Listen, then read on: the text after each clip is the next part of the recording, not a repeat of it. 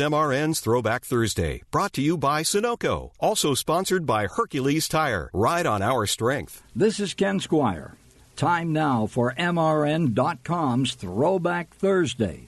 Classic NASCAR races from the Motor Racing Network's Race Archive. Located west of Phoenix, Arizona, in the rugged Estrella Mountains, Phoenix International Raceway welcomes the Winston Cup Tour to the Pacific Southwest. An ambitious $5 million expansion program has made this racetrack one that is a challenge, but one that the drivers are happy to attack. Here's Rusty Wallace. I don't know if anybody can be unhappy with this racetrack right now. If they are, must be something extremely wrong with their car to make them not like it. But I like it. And it's been real good to us so far. We've been one of the quickest cars, if not the quickest car, all through practice for the last 2 days. So that makes me feel real good. Today, live from the Valley of the Sun, Phoenix, Arizona, Motor Racing Network presents live coverage of the inaugural running of the Checker 500.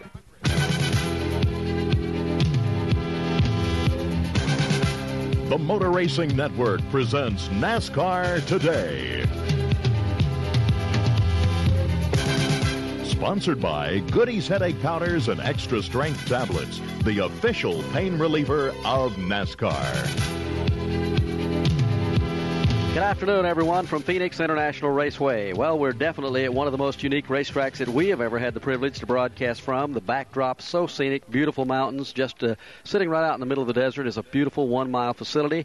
And from everyone we've talked to locally, I think the fans have been as enthusiastic here at Eli Gold as we've seen anywhere. Everybody involved with this race this weekend, it is truly something special. And I think the most important factor is that with all the sports that are unfolding in this town this weekend, the race has been center and uppermost on everybody's mind. You've got the Phoenix Cardinals playing just a few miles from here against the San Francisco 49ers. Arizona State University's Sun Devils home last night for a big game in the Pac-10 Conference. You've got the Phoenix Suns of the NBA opening up their season. Yet everybody's talking about the race, and the field that we have here is one of the very, very best, including, of course, some of the Winston West regulars who have managed to qualify amongst mostly Winston Cup cars. It's been amazing to watch the teams and crews work at this new facility. Only a limited number of Winston Cup drivers came out here and tested or had previous experience at running at this racetrack. And yet within an hour of that first practice session, the guys that had been coming here might have had a little bit of advantage. The guys that had not been here before, the teams had already found the combination on the car. I think the competition today will be as close as we've seen, even though 90% of them have never been here. That's exactly the fact. Now, if you're not overly familiar with Phoenix International Raceway, maybe a little history lesson is in order. This racetrack officially opened back in March of 1964. A.J. Foyt won a 100-mile IndyCar event there, and Phoenix has been host to at least one IndyCar show for each year since 1964. There are also other events under the USAC sponsorship. The Copper World Classic is a 3-day weekend event that opens up activities here during the month of February. And if you're wondering exactly where we are sitting on your map, well, Phoenix International Raceway, we got an interesting lesson. The town of Goodyear, Arizona is just up the road a piece. Cashion, Arizona is on the road signs near here, but the locals say that town really doesn't even exist. Avondale, Arizona is even further up the road. And then there's Santa Maria, Arizona, which is an unincorporated area up Baseline Avenue out near a T-Bone Steakhouse here that has gotten a good bit of business all weekend long. So with all of that information, let's just say we're here in Phoenix, Arizona, and we'll get on with it. Coverage of the Checker 500, the first ever Winston Cup race of this 1 mile track, and we'll take you trackside as soon as we come back. For Goodies, here's Richard Petty. Really, the hardest tracks to drive of an evening is Rockingham and Atlanta. Both of them, the suns are right in your eyes, and there's no way you can see what's going on. When you can't see what you're doing at 150 mile an hour, that'll give you a headache really quick. But Goody's headache powders and tablets contain the 2 ingredients doctors recommend most to give you relief real quick. Use as directed. One of the first things they bring me when the race is over, they hand me a couple of goodies, and I take those, and then I go take a shower. Couldn't ask for a prettier day than we have here in Phoenix this afternoon, and I don't think we can ask for a better race than we're about to see. Every single driver is being welcomed with a nice round of applause by the fans who have gathered here. Of course, down at trackside right now where the driver introductions are continuing, the fellows will be covering the pit activities for us this weekend. First, Mike Joy, and then Jim Phillips. Fellas, down to you. We've got the guy that got the first pole position here at the new Phoenix International Raceway, Jeff Bodine. Jeff, you took that Chevrolet out there and put her on the pole. Well, we did. What really helped us, we came out last week and did some testing. A lot of the top teams did, and it really did help me as a driver. I got used to the track somewhat, and we found a pretty good setup, and we put the Levi Garrett car on the pole. Of course, after practice, I'd scraped the wall coming off turn 2 earlier in practice, and boy, the pressure was on. I had to show those guys that I could get around here without bumping the wall. My crew, they did a lot of work on the car to get the body looking better, and I ran hard because I knew they were watching. What do you look for today in today's race? It's going to be a tough race, kind of like what we saw yesterday. Thrills, chills, and probably some spills, but we're looking forward to it. This is a really nice racetrack, and the people really show their enthusiasm for Winston Cup racing here. The stands are full, the side hills are full, and it should be a great race. Say hi to Barry and Matthew. We'll be home tomorrow, and everyone back on the East Coast will be back there in a little while. Good luck to you today. Thank you. Because yesterday there was a NASCAR Southwest Tour race here, the AC Delco 300, and even though it was much of a Winston Cup show for a while, Barney, with the top 5 spots held by Winston Cup drivers, turned out that Jim Thurkettle, one of the West Coast regulars, finally managed to outdistance the Winston Cup guys. There were several of them that stayed right up in the front of the pack all afternoon, but it was an outstanding event for those guys yesterday afternoon. And the fans, I think, that were here yesterday said, boy, if this is everybody is telling us that tomorrow is going to be even better, we can't believe this. And that's been the comment we've heard all week long, that watching the guys qualifying, how close the cars run, even in practice and stuff, has got everybody kind of excited. Let's check in trackside with Mike Joy. Barney, we've heard from the pole sitter, Jeff Bodine. There were a couple of surprises in qualifying. The first of which is that there are 8 General Motors cars. 8. Okay, how about 5 GM cars in the first 5 spots here before you get to the first Ford, and that is a switch. And one of those is the Wisconsin driver, Jim Sauter, that I know you had a few people scratching their heads here along pit road when you put this Pontiac in the 5th position. Well, thank you, Mike. We're just tickled to death to have the Evinrude Pontiac here, and this is kind of a racetrack that took me by surprise. I'd never been here before. None of the boys have, but it's a combination of 2 racetracks from back home, and Milwaukee, of course, the mile in Milwaukee, and then WIR at Kaukauna, Wisconsin International Raceway, and you put the 2 of those together, and that's what we got here, and it didn't take me long to get that figured out. We don't see the Evinrude Pontiac at that many races along the circuit, but you guys always give a real good account of yourselves and a good showing. Well, the Miller brothers, own this race car, and they're dedicated racers, and all the guys that work on the race car, they do a super job for, like you said, 6 races a year. And it's hard to keep your stuff together when you only race that many times, and they do a tremendous job. Well, Barney, they're looking to double that schedule for next season and looking for a major sponsor to be part of the package, and running that car up front here today is sure one way to put folks on notice. Very talented race driver, Jim Sauter. We'll be back at Phoenix in just a moment. We'll talk with some of the other drivers who will compete here today. Back in a minute. For goodies, here's Richard Petty on the headaches of life. I tell you, I don't think that I've got any one particular thing that gives me a headache any more than any other thing. Racing is no more than running petty enterprises. Petty enterprises is no more than running a family or whatever you're doing. When it gets ready for a headache, it comes on no matter what. When life throws you a headache, take Goody's headache powders or tablets for fast relief. Use as directed. I'd take Goody's even if they didn't pay me to take them. The fans have been backed up more than a couple of miles for almost 2.5 hours here getting into this racetrack. Every seat in the house has been sold out, and as Eli Gold said a few minutes ago, there is a tremendous mountain down in turns 3 and 4, and there are going to be several thousand and maybe 10,000 or more up on that hill before the day is over. That is a mountain that is actually part of the Gila Indian Reservation here. There's a fellow up there, Perry Sundust, who is handling the security on horseback, he and a number of the Gila Indians, and they're out there making sure everybody stays in order. But they tell me, and I have not been up to the top of that mountain, but they say it's some of the very best viewing anywhere here, and it costs anywhere from $10 to $30 to get yourself a spot on the mountainside, which allows you an area to pitch a tent if you'd like, or to just sit out in lounge chairs and enjoy the racing activity here at Phoenix International Raceway. It really is a breathtaking view of these mountains all around. There's not a nicer backdrop, I can't believe, anywhere in racing. I'll let you go up on the mountain after a while and report back from out there. All right. Right now, let's check in with Jim Phillips. Okay, we've got Rusty Wallace, who's been on a tear and closed that point lead up to 79 points of Bill Elliott. Rusty, same kind of strategy today? I got to use about the same strategy. I don't know of anything different I could do, really. It's just run as hard as I can, run my guts out, and try to win all the races. And that's what I've been trying to do the last 4 or 5 races. I've been trying to do it all year long. I just have so happened to win the last 3. But it's getting tense right now. I'm having to drive harder than I really like to, but I got to do what I got to do to get the job done. What do you think about this new racetrack? I like it. It's a real nice track. It's kind of like a track I run back in the Midwest, Milwaukee, Wisconsin. It's got a lot of characteristics of that track in Nazareth. and I like it a lot. I like to say hello to the guys back at the shop, David Devins and all the boys work with him. The engines are running good, and I hope we got a good race today. With this type of racetrack, though, will it be hard to pass in the turns? Yeah, it's going to be a little bit hard to pass on the outside of the track. I think it's going to be most of the passing be down low. It's a real torquey racetrack for its horsepower and things, but you'll probably see if the passing I'll be doing today will be down on the low side of the track, I'd say. Rusty Wallace, he's got it on the front row here this afternoon at Phoenix, and we look for him to charge to the front. Of course, as was mentioned before by Mike Joy, it is a General Motors car on the pole, which is somewhat unusual. This is the first time a car other than a Ford has won a pole this year since the Goodies 500 at Martinsville back in September, and only the second time since the July Talladega Die Hard 500 that a car other than a Ford is on the pole. But the highest qualifying Ford is right there well towards the front. Mike Joy is standing by alongside that automobile. Well, it is, not surprisingly, Bill Elliott's Coors Ford that starts here in sixth spot. Rusty Wallace just walked by on the way to his car and came over, gave Bill a handshake, and the guys wished each other good luck. And I know you guys race hard against each other every week in and week out, but it's nice to see that you guys have a good relationship, well, at least when you're out of these race cars and friendly with one another. Well, we try to be. The thing of it is, you come out and you do this so much anymore. When you're around these guys so much, you have problems, but it's no different than anything else that goes on. You got to get by it.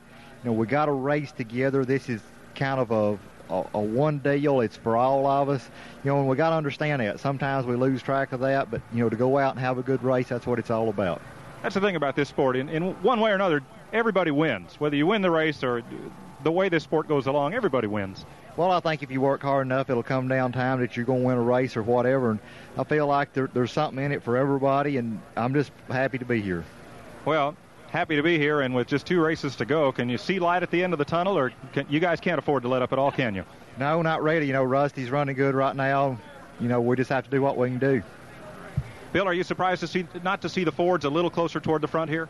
I didn't understand. I say, are you surprised not to see the Fords a little closer to the front? We've had a Ford on the front row just about every race this second half. Well, this racetrack here seems to complement the way the GM cars run up off the corner. They can accelerate, maybe gear a little lower than the Fords, and that in turn helps them. But what the race does, I can't get a feel for it. But we'll just have to wait and see. There's a lot of cars running good, and we'll see how the race goes.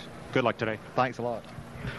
Bill Elliott, who has a 79-point advantage going into the race today for the biggest driving title in auto sports, and of course that's the Winston Cup Championship. And he has to kind of play it conservative to a point, and yet by the same token he's got to run just almost as hard as he can, but he really has to protect it with just 2 races remaining. He really does. With this race and Atlanta, Georgia, the only 2 races remaining on the schedule. Of course, out here, when we come to the West Coast, whether it's here at Phoenix or in previous visits to Riverside International Raceway, there were always a number of Winston West drivers who made the field. Far more on the road course at Riverside than, for instance, here this weekend at Phoenix, because oval track racing, of course, is what the Winston Cup cars are all about. But one man who was always in that field, whether it's on a road course or the oval, is Herschel McGriff, and he's standing by with Jim Phillips.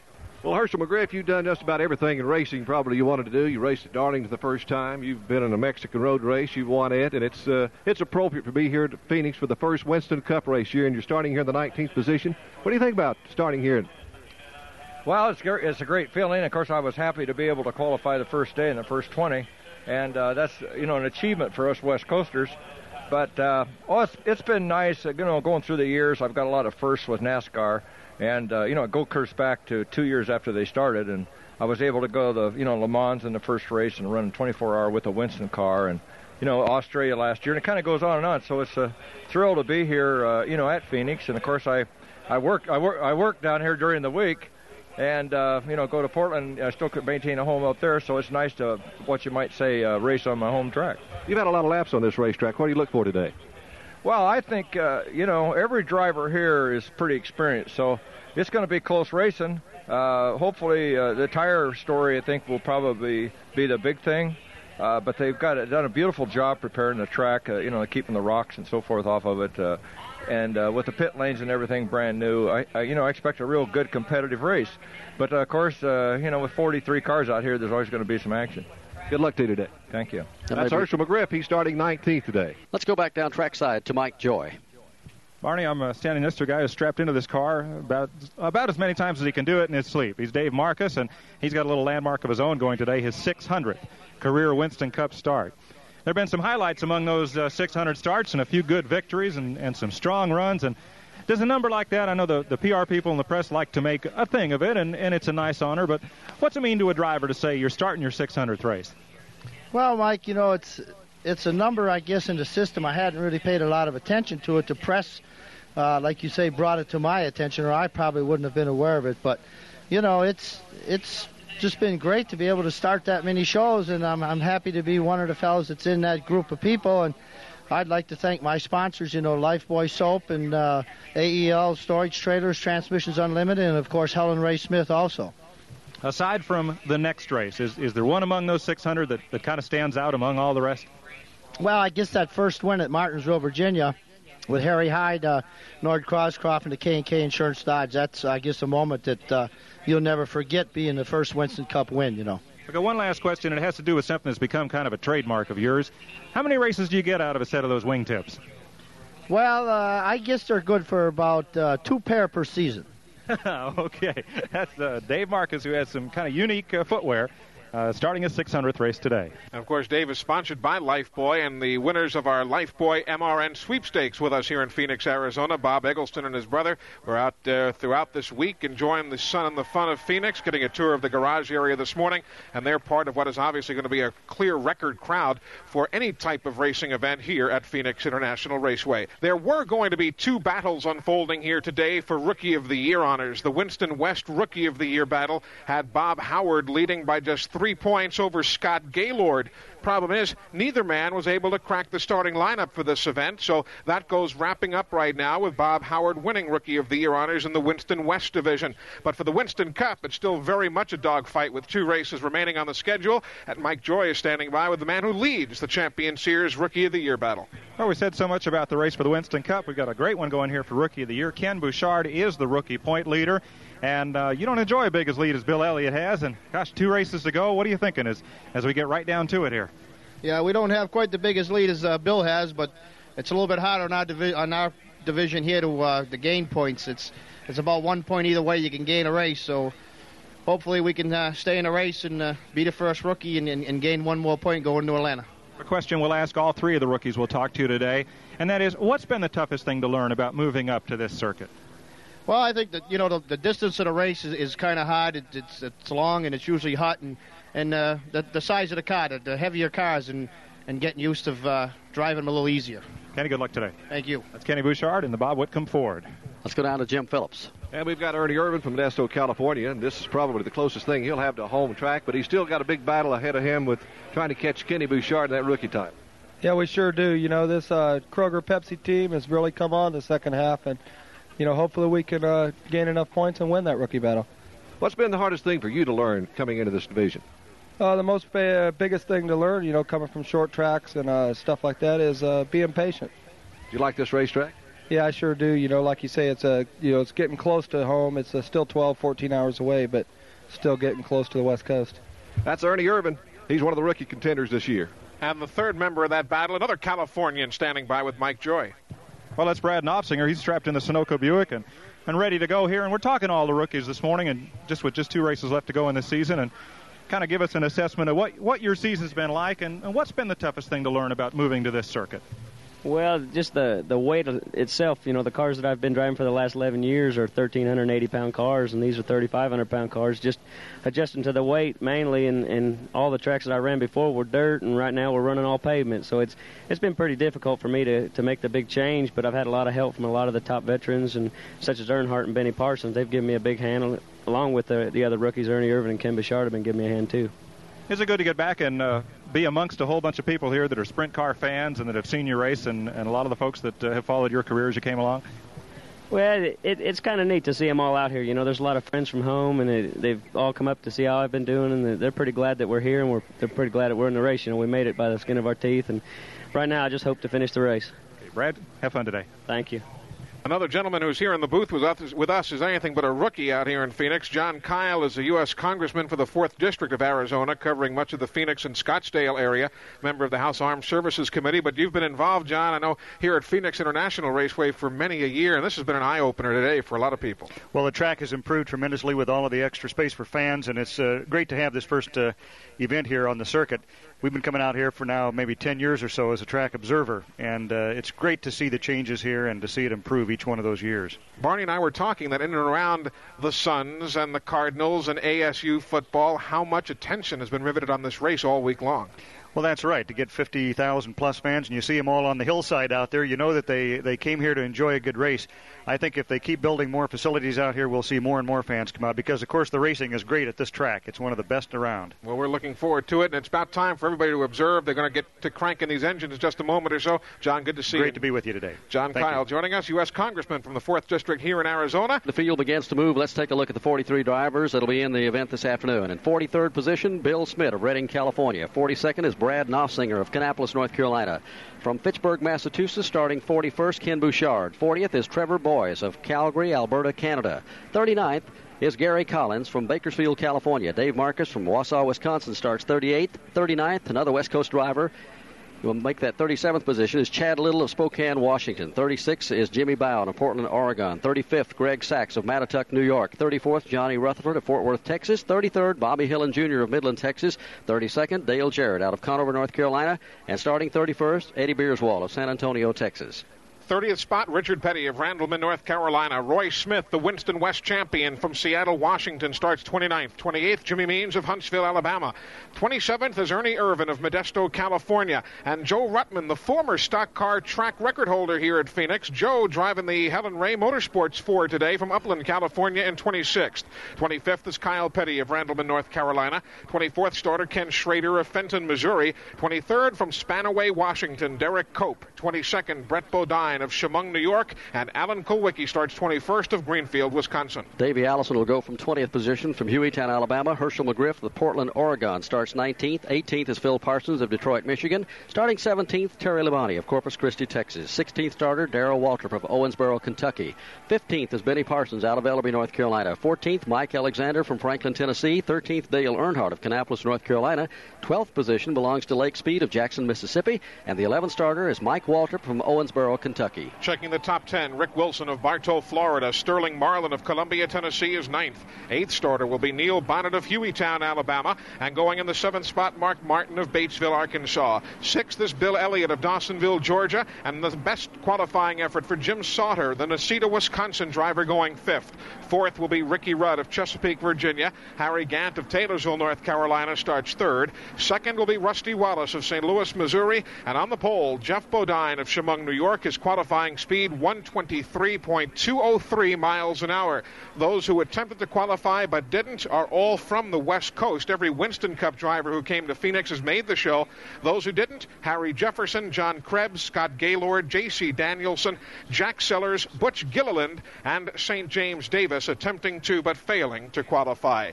Here at Phoenix International Raceway, it is a 1-mile racetrack, as we mentioned, settled in between the Estrella Mountains. And covering the action in turns 1 and 2 for MRN today from Davenport, Iowa, Rick Benjamin. Good afternoon. Hello again, everybody. Good to be with you here at Phoenix for the first time. We'll be watching the cars as they pour down the main straightaway and hit turns 1 and 2 in this very uniquely shaped oval. It's only 11 degrees of banking in 1 and 2 here. We'll be covering the action as the cars race, probably on the low side of the speedway here through most of the afternoon.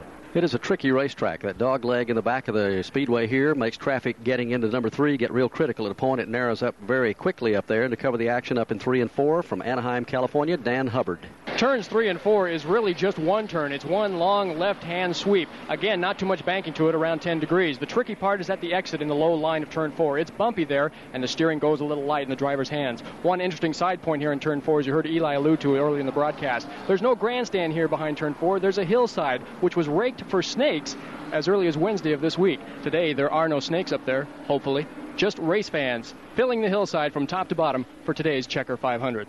And those folks have themselves quite a view. It was Governor Rose Mofford who, along with Bobby Allison, who's out here and he got a great standing ovation from all the crowd earlier. They together said, "Gentlemen, start your engines." And we are now just a half mile away from getting this race underway. They have put all sorts of improvements into this racetrack. A $5 million improvement has included a brand new expanded pit road, new press tower, new grandstands, a brand new suite in the turn 1 and 2 area.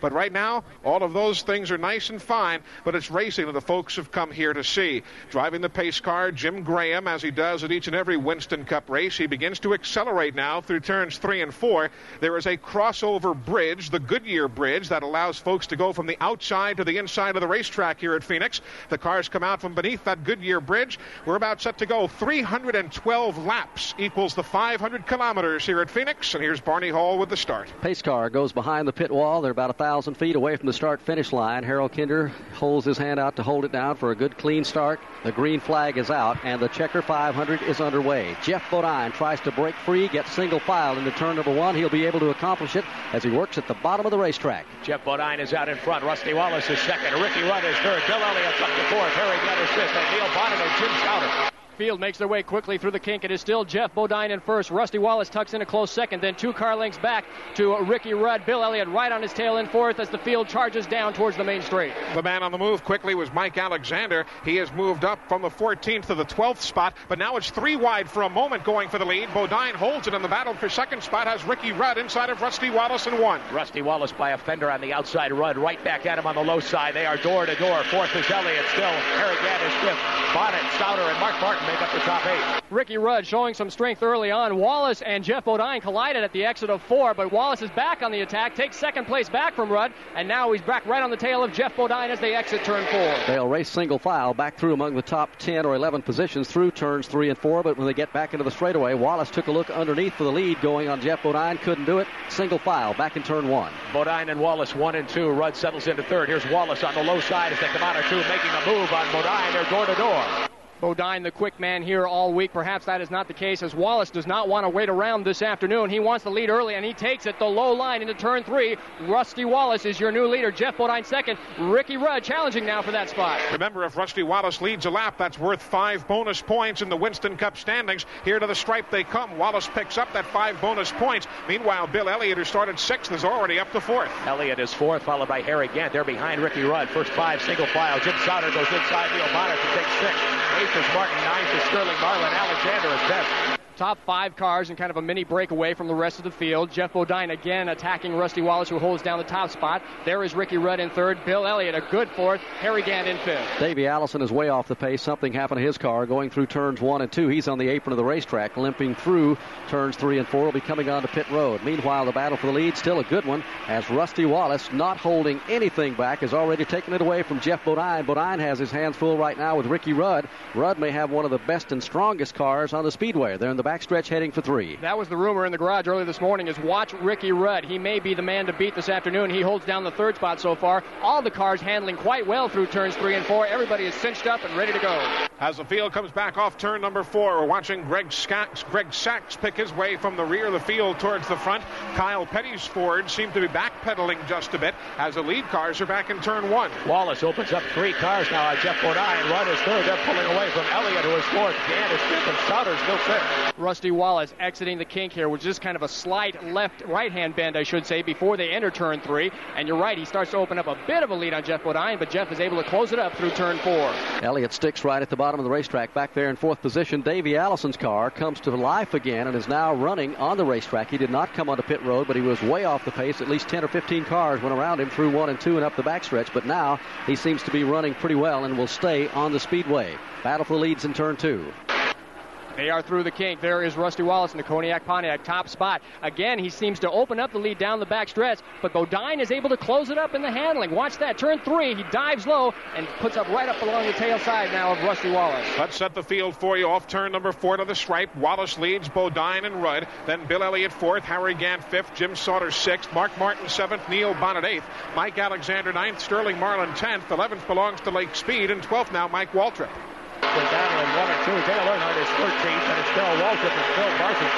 Rick Wilson's on the move. He's up to 15th spot in the Kodak Film car. Field now really strung out. There is Waltrip in the Earnhardt battle. Waltrip pulls up alongside. Earnhardt's got, now it's Phil Parsons got the edge on Waltrip now. That battle for about 14th and 15th as they go through turns 3 and 4. They'll complete 8 laps when they cross the stripe this time here in the Checker 500. Let's go to pit road.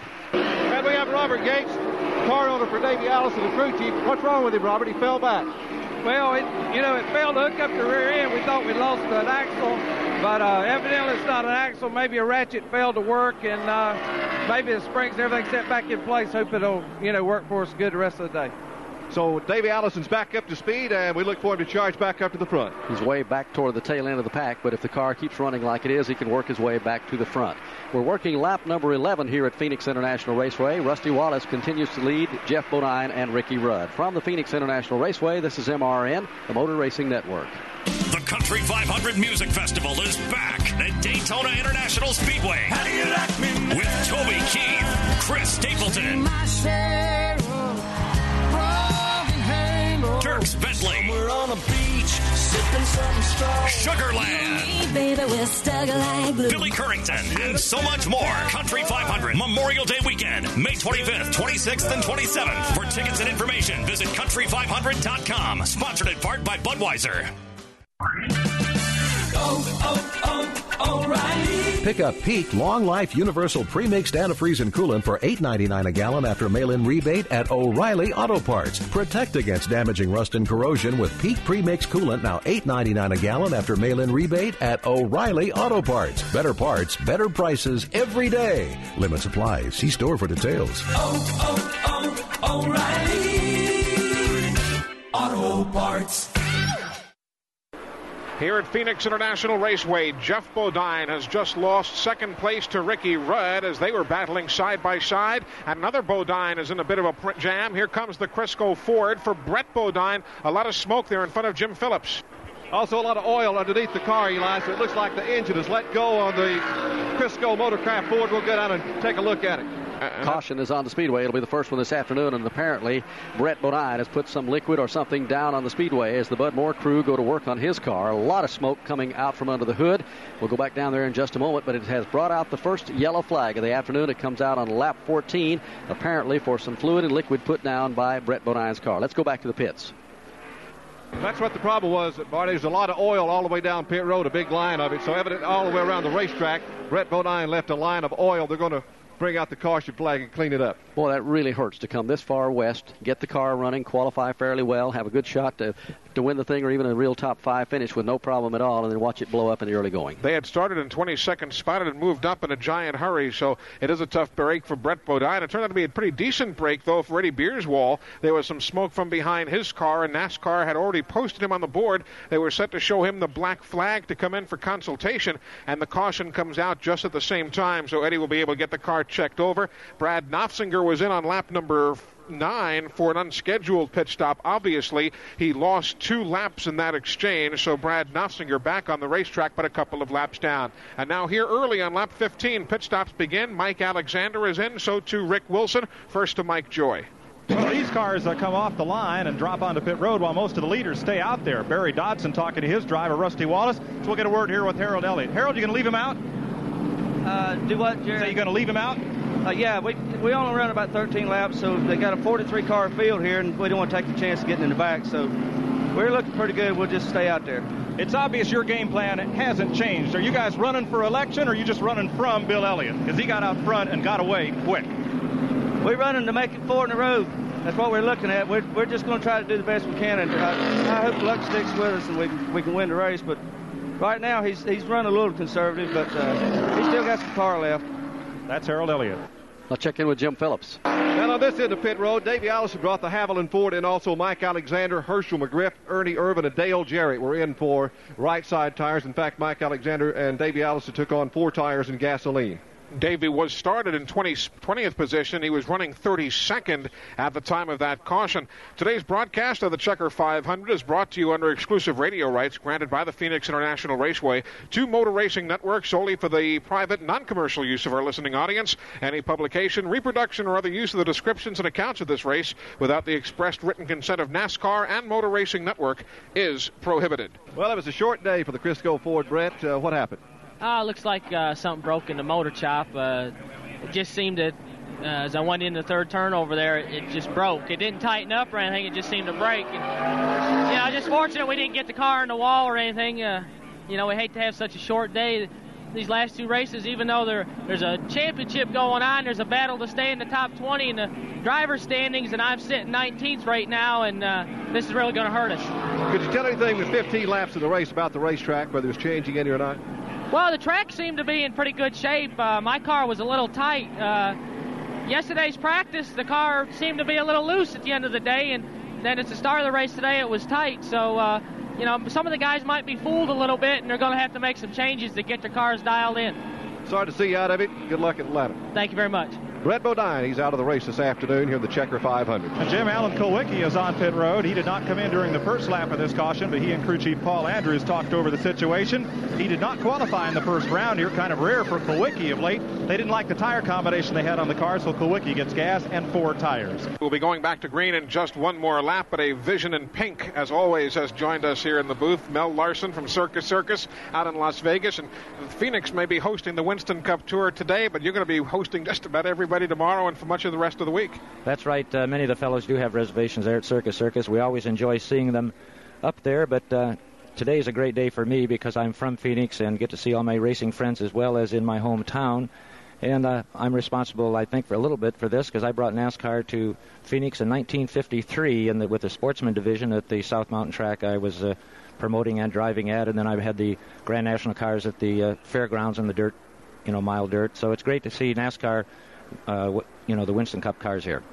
It'll be a good show. It's really a good track for these guys, isn't it? Oh, this is great. It's a beautiful track. I've driven on it many times, so it's a great race going on here today. Stick around a second. We'll chat with you again. They're about to drop the green, and we'll follow and see what happens here. The green is out. Rusty Wallace takes off. Going right in behind him in the second spot is Ricky Rudd, single file. They get in turn 1. Jeff Bodine is next in line, and Bill Elliott followed by Harry Gant, Mark Martin, Jim Stoddard, and Neil Bonnet. First 9 are sprung out. Dale Earnhardt on the move in the 10th spot. Field out of the kink into turn 3. It is still Rusty Wallace with just a slim lead over Ricky Rudd. Jeff Bodine a tight third. Bill Elliott holds down the 4th spot as they charge underneath the bridge towards the main straight. A good battle now for 10th place. Lake Speed working inside of Sterling Marlin out from beneath the Goodyear Bridge. Coming through towards turn number 1. Lake Speed wins that battle from Sterling Marlin as Darrell Waltrip now joins them as well. Waltrip to the inside, and Marlin picks up a spot out front. Still Rusty Wallace and Ricky Rudd starting to move away from Jeff Bodine and Bill Elliott. Harry Gant rides 5th. Waltrip is running a good race so far this afternoon. He does dispose there of Sterling Marlin, and now he is chasing Lake Speed. This is the battle for about 10th or 11th spot. Waltrip on the low line. He's been running the low line all afternoon, and that's the tricky line here at turn 4. Now he goes high, but Lake Speed still holds down the 10th spot. It's very obvious in the early going. You can see the drivers that have hit upon the right handling combination, and handling is very critical at this racetrack. The cars that are sticking at the bottom of the speedway are the ones that are really getting around here. They're single file right now, back among the top 10 or 12. Mel, we'll talk to you about that. You just commented a moment ago that you had run a lot of races here at this racetrack, so you're familiar with what it takes to get around the speedway. You find out real quick, I guess, within a lap, whether you've hit the combination or whether you've missed it. Well, that's right. That dog leg really puts you to work. You get down low, and then you drift up high, and it gets very tight and quick coming down into 3 and 4. And it's very hard to pass here. For many years, until they made some changes, it was almost impossible to pass. Anyone trying to pass in the turn while they were headed for the wall. And, of course, the Indianapolis car is racing here for years, but what a great thrill to see the Winston Cup boys go. And as you saw, we've only had one yellow, and that was, I think, was for oil on the track. So these guys really know how to get around this place. They're still strung out back among the top 15. It is single file. Leading him out of turn number 4, Rusty Wallace. Just 1 car length behind him rides Ricky Rudd, and Rudd has been on a tear lately. He's been one of the hottest cars in Winston Cup racing, aside from Rusty Wallace, of course, being able to stay at the front of the pack. I've been meaning to ask you this every time you've been in our booth for the last 2 years. Why have they never considered really building a super speedway in Las Vegas? Trouble in turn 1. There is trouble indeed. It is Derek Cope spinning. Jimmy Means spins as well. Everybody jumps on the binders. Dave Marcus snakes through the pack. Kenny Bouchard goes up to the wall. Derek Cope looped it up here in the middle of turn 2, kept it off the wall. He is stopped in the middle of the speedway. Jimmy Means went around once, is able to keep it on the track. Both cars get back in gear and take off. It'll put us under caution for the second time. It comes out on lap number 24 as they're waiting for the caution car to come onto the speedway to pick up the field right now. We're seeing one pit stop. Looks to be Bill Elliott. Let's go to the pits. Down at the end of pit road Bill Elliott taking on right side tires, Barney. We're trying to make some caution notes here, and he's going to get 4 on the Coors Ford. It's kind of rare to see somebody jump out of the lead pack. As Harold Elliott told us, track position is so important. Everybody puts tires up on the wall, gets a gas can up, and comes out with a pit sign. Whether or not they'll actually stop, well, that's another story. One of the coolest pieces of driving out there in turns 1 and 2 belonged to Eddie Beerswall. He had the groove he was taking blocked by the spinning car of Derek Cope, and Eddie just kind of squeezed up against the outside retaining wall and managed to get by. A good close piece of driving there. The second caution again brought out by the spinning car of Derek Cope. Later on it was Jimmy Means who spun, and as we say, Eddie Beerswall going to the high side of the racetrack. Down to the pit lane, Sterling Marlin's in for a stop. I think Jake would like to have brought him in 1 caution flag ago, but left him out. The situation obviously didn't improve, so they'll put 4 Goodyears on the Piedmont Airlines Oldsmobile. Here's Jimmy Means also in, and Chad Little has some front-end damage. He must have picked up a piece of debris in the grill as the caution flag came out. Some of the other cars that are on pit road, the 2 that were involved in the caution up there, are also in the pits right now, Jimmy Means and Derek Cope. Let's go to Jim Phillips. Derek Cope didn't show a lot of damage from his accident with Jimmy Means. Dale Jarrett also had the Hardee's Oldsmobile in, and Kenny Bouchard, one of the rookie candidates, also went on pit road for service. They're getting tires and gasoline. Eddie Beerswall's car has now gone behind the wall. The Wayne's Paging Oldsmobile being worked on there as Joe Ruttman in the Helen Ray Special rejoins the activity after his pit stop. If you're just joining us, we are in the midst of caution flag number 2 here at Phoenix International Raceway, the inaugural visit for the Winston Cup cars here to the Pacific Southwest, and our coverage will continue. But first, Barney, you and Mel need to wrap up the remembrances of this racetrack. I was about to ask you, I'm really surprised Las Vegas has everything, and why they have never built a super speedway. Well, I think the problem there is you just answered it.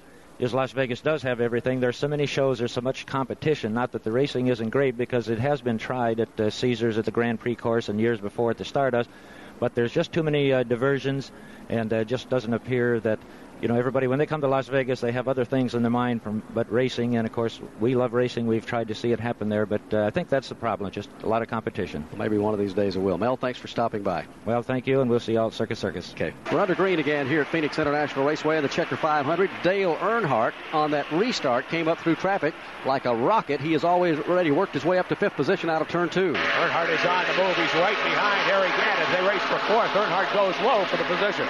He is cut off temporarily there by Gant, but Gant's been having handling problems here through 3 and 4, and that shows right there as Earnhardt dives low and passes Harry Gant. Earnhardt now in the 4th slot. That was a strong piece of driving by Earnhardt, going through that dog leg on the back straightaway. He cut to the inside and made the move. He's in 4th place now, ahead of Harry Gant, who's 5th, and Mark Martin is 6th. The lead is still Rusty Wallace. Wallace followed by Ricky Rudd, Jeff Bodine. Earnhardt closing the gap on Bodine for 3rd spot.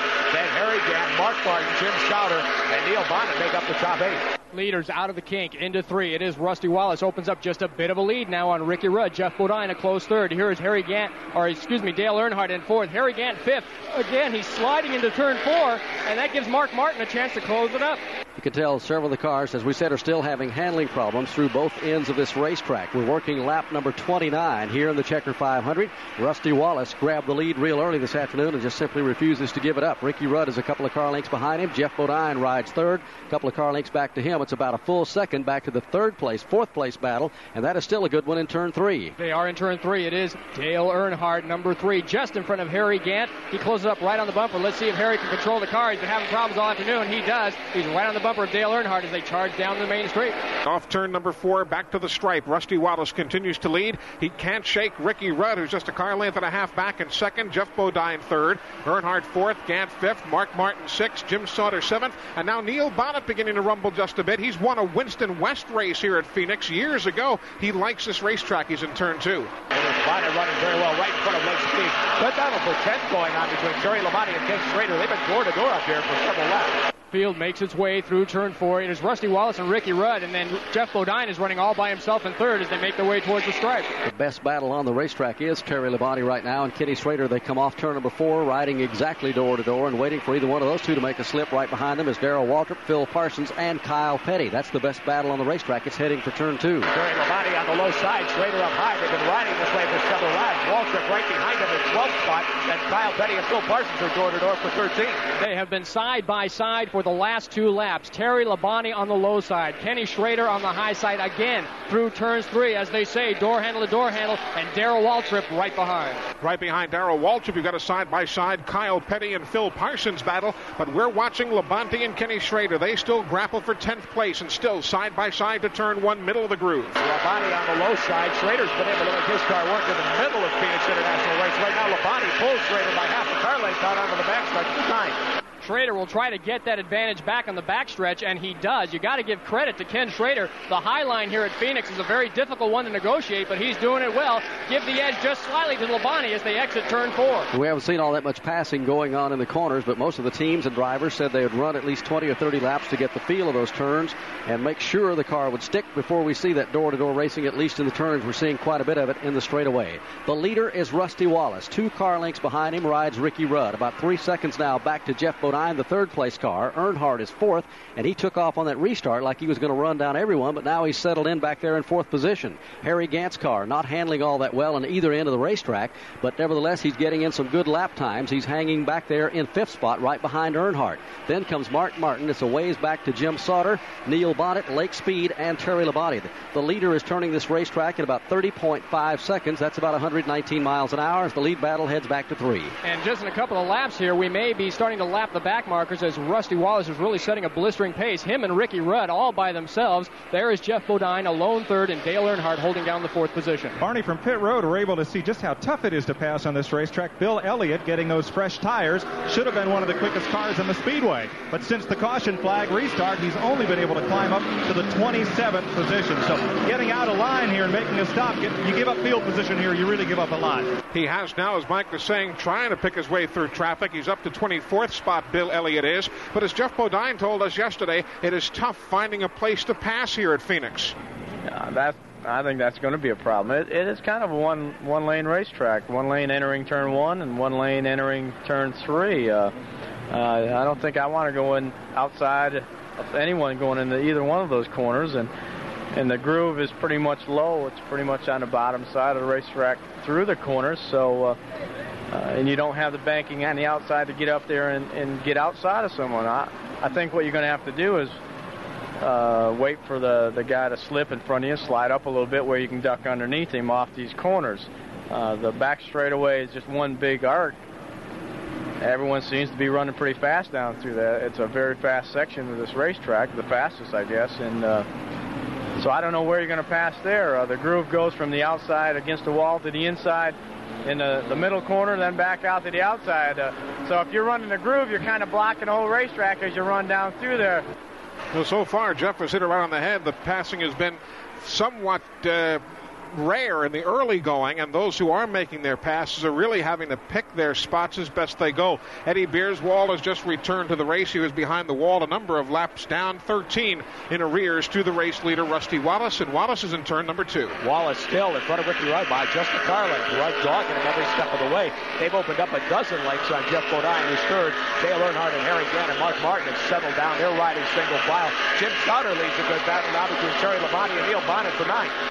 Leaders are through turn 4. There is a course condition here at turn 4, no doubt about it, and it almost caught Benny Parsons. He was definitely sideways and almost took Richard Petty with him, and now all the cars are taking a wider line through 3 and 4. Terry Labonte has gotten away right now from the 25 car of Kenny Schrader and pulled on up into traffic. Schrader's dropped back a little bit. Darrell Waltrip's got around him now, but Schrader has his hands full with Kyle Petty and Alan Kulwicki as lap number 42 is flashed on the board here. The leader is Rusty Wallace. We'll be back. There's no place on earth that I'd rather be than out in the open where it's all plain to see. If it's gonna get done, it's up to you and to me. There's no place that I'd rather be. Head for the mountains of Bush. Head for the mountains of Bush. Anheuser-Busch, St. Louis, Missouri. Join the fun Saturday, Sunday for picnics, for barbecues, anytime you want great taste. It's the United States Great Taste Championship featuring Van Camp. Van Camp, America's favorite pork and beans. Plump tender beans in a rich savory tomato sauce. The taste everyone loves. They're fast. They're fun. Try the great taste of Van Camp's Beanie Weenie 2. Van Camp's, the first name in beans and winners of the United States Great Taste Championship. Don't miss them. We're under caution for the third time here at Phoenix International Raceway. The driver involved, Gary Collins, had problems coming out of turn number 4, went across the inside part of the racetrack and hit the inside pit wall. The car is resting there right now, facing traffic coming out of turn number 4. Everyone has cleared the accident. He apparently is okay. We see him moving around in the car, but we'll have to wait and get a wrecker out there to get him moved, and we're under caution as we see the wreckers heading to him right now. Meanwhile, pit road is a busy place. Mike Joy. Barney, this race could be won or lost on pit road. It's so tough to pass out on the racetrack, and a lot of jockeys for position down at the pit exit. Virtually all the teams are in here to replace 4 tires and get a fresh tank of gas, including those that pitted on the earlier cautions. Jim Phillips. Terry Labonte had the Budweiser Chevrolet in, so did Mike Alexander with the Miller Buick. 4 tires for all these guys. Also, Harry Gant, who's having a good run this afternoon, had the Skoal Bandit in. They put 4 new Goodyear tires on his car in gasoline. We're waiting on Neil Bonnick to come down pit road. Phil Parsons was also in. So pit stops continue. Here comes Greg Sachs. They were about to black flag him during the event, and the caution came out. Jim Phillips, what was the story there? His window net had fallen down, Eli. You can't run NASCAR races without that safety window net up. It had fallen down. He kept on running, but one of the NASCAR officials saw it, and lucky for him, the caution came out, and he's able to come in without losing a lap. Johnny Rutherford in for service. Derek Cope, Neil Bonnet. It seems to be fairly routine all the way around as the wrecker here on the front straightaway hooks up to the Gary Collins car that tagged the wall and brought out this caution flag. One thing that we are seeing now during this caution flag, Mike, is the fact that Bill Elliott is using it to his advantage. He pitted earlier back on the 25th lap, but not now, and he's moved up in the field. Well, here again, Eli, we talk about the importance of track position. Alan Kulwicki, who pitted on the first caution back at lap 17, stayed out, so he inherits the lead. Likewise, Sterling Marlin and Bill Elliott did not come in, nor did Dave Marcus. I don't believe Marcus has made a pit stop yet in this race. He'll often do that and stay out and pick up those 5 bonus points for leading a lap. This time, there are a couple of guys up in front of him, but that's one way to end up a little higher up in the final point standings at the end of the season. It is so tough, as we've seen here already, to pass on this racetrack that I don't think I'd want to make a pit stop even if the car wasn't working too well. If you could stay up toward the front of the pack, stay out there, and then hope for later caution and get in and get your work done. Well, these fans have really been getting into this race this afternoon. I've been looking down trackside, and here's the grandstand in front of us, and every time there's even a close battle going on the racetrack, man, they're on their feet. They are really into Winston Cup racing. Of course, this racetrack, as we said during the opening of our broadcast, has played host to the Indy cars ever since this track opened years and years ago. Their racing and their style of racing is far different than what the Winston Cup cars have to offer as far as the side-by-side, nose-to-tail competition, and that's something new here. With 1 lap to go now, Harold Kinder giving that indication to the field. Alan Kulwicki will come in for his pit stop. Let's remind you, you still have time to enter the Goodies Race for the Money contest for 1988. The Daytona 500 Dream Vacation is going to be drawn for here very shortly. A chance for you to win 2 tickets to the 1989 Daytona 500, an escorted tour of the NASCAR garage area, 2 tickets to the Goodies 300, accommodations for 2 people for 4 nights at the Treasure Island Inn and Daytona Beach Shores, $1,000 in spending money, and airfare for 2 people provided by Piedmont Airlines in the city closest to your home that Piedmont serves. If you'd like to be eligible for the drawing, simply send your name, address, telephone number, the call letters of the local MRN station you're listening to, and the front panel from any size package of Goodies headache powders, or just write the name, Goodies headache powders, on a piece of paper and send it to Goodies Race for the Money, Post Office Box 500, Daytona Beach, Florida 32015. Of course, void where prohibited, but a drawing will be coming up in just another couple of weeks. You still do have time to enter. Getting ready to go back to green as the field heads up to turn number 3. The leader right now will be Sterling Marlin. Bill Elliott rides second. Right behind him is Dave Marcus as they get ready to cut him loose up in turn 4. Marlin will be the leader. Elliott right up in, and we're looking for a green flag. Pace car pulls off into the pits, and the field begins to apply the throttle towards the stripe. Sterling holds him down until he gets all the way out and has the straightaway lined up before he punches the throttle. The green is out, and Marlin takes him back to turn number 1. Dave Marcus back in that 3rd spot, and here comes Earnhardt from 5th position, trying to take away 4th over in turn 2. He's got Joe Ruttman right in front of him. Earnhardt to the low side. Ruttman able to hold him off for the moment as they move onto the backstretch. Earnhardt goes low for 4th, and they get together. Earnhardt and Ruttman get together. They slide down into the infield. They come to a stop by the concrete interior wall, the inside retaining wall. I don't believe either of them touched the wall. Both cars are stopped on the dirt right inside the kink portion of the backstretch. So we do have caution again here on lap number 49. The leader takes the caution, Sterling Marlin. And as Rick Benjamin mentioned, the cars got together coming off turn 2. And I think the special thing there, Rick, is the fact that you do have a lot of runoff area before you get to that inside guardrail. And that's why neither man made any contact. The track is very wide back there, Eli. We didn't get a chance to speak much about it before the start of the broadcast, but there are 2 different places where safety crews have access onto the backstretch, and they have paved further than the racing groove. There's another almost a double width to the racetrack in some portions there. But Ruttman was a little bit in the middle of the racetrack. Dale Earnhardt just was able to get the nose of the Goodwrench car underneath him, and they just made ever so small contact going onto the backstretch portion. 2 cars made a nice gentle turn onto the dirt, and they came to rest separate from each other. I don't really think either car was very seriously damaged. From what we can see, Earnhardt's car is stopped at the moment and has not yet refired. I believe Joe Ruttman has already refired and back onto the speedway. Joe Ruttman told us the other day that this is not an easy 1-mile racetrack. It is a much more difficult track than people might imagine. I think the key to it is turn 3 and 4, and as the race grinds on, you'll see the fellow that has his car set up as the guy that's going to win or lose is the guy that has his car hooked up in 3 and 4. But as we mentioned earlier, Joe Ruttman was the longtime stock car track record holder here, but that track record was in the older days, if you will. They have since resurfaced the racetrack, and the record was was broken by some 5 miles an hour here this weekend. It took a record to get Earnhardt's car pushed off. It finally fires. He spins back out on the racetrack and now is heading for pit road, and I guarantee you he's a little bit hot under the collar right now. Let's go to pit road and Mike Joy. Barney Dale Earnhardt, after firing that car, brought it around, and they changed all 4 tires, which certainly were flat-spotted in the spin. So Earnhardt came around. They did some sheet metal work on the right front corner of the car. Kirk Shelberty went back over the wall to the back tools box and pulled out a ratchet and some very small size fittings. And now they're going to go underneath the right side of the car, make sure that everything there is buttoned up. They're taking a look sighting down the right side to make sure that the alignment of the car appears to be okay. And now Shelberty is underneath the left front of the car, making an adjustment to the tie rod, trying to get both front wheels pointed in the same direction. So Earnhardt's car is running. He has lost at least 1 lap sitting out there on the backstretch, and they continue to work on the sheet metal in the right front corner of the Goodwrench Chevrolet. Mike, the preliminary indication we're getting from NASCAR scoring is that once the car came out, apparently picked up the field, and they slowed the pace down, that they're saying right now it looks like he did not lose a lap, but we'll check that out a little bit further and let you know. 51 laps are complete, and we are under caution here at Phoenix International Raceway. It is the 4th one of the afternoon, and now they're saying that Earnhardt is indeed 1 lap down. From the Phoenix International Raceway, this is MRN, the Motor Racing Network. Chris Crockett, straight from Victory Lane, to congratulate the Toyota Racing family, mechanics, extremely sunburned guy, and you, Mrs. Lippincott. Your support helped Martin Truex Jr. bring the championship home. Kyle Busch won Toyota's 100th race. Screaming fan who lost her voice, that victory is yours too. And Eric Jones, Rookie of the Year, joins Daniel Suarez and Denny Hamlin on the team. NASCAR and Toyota Racing. With a family like this, who knows the places we'll go this season? Learn more at ToyotaRacing.com. Toyota, let's go places. NASCAR is a registered trademark of the National Association for Stock Car Auto Racing, Inc.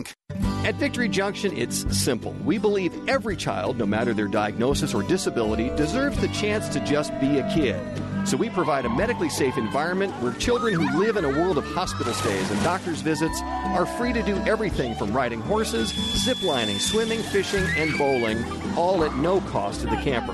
The experience inspires confidence, builds self-esteem, and changes the life of every child who comes here. Help us change a child's life at victoryjunction.org. Still under caution here at Phoenix International Raceway in Arizona. Dale Earnhardt back in the pits again. Well, they brought him back in again to check the toe in, and without benefit of measurement, to try to make sure the car is pretty well lined up. toe is real critical to these cars, just as it is to your street car. If the toe in is not right, you'll go into the first corner here, and you'll actually be dragging that left front tire along, and it just won't help the car to handle, and it also won't help tire wear at all. You can really burn up a set of front tires that way.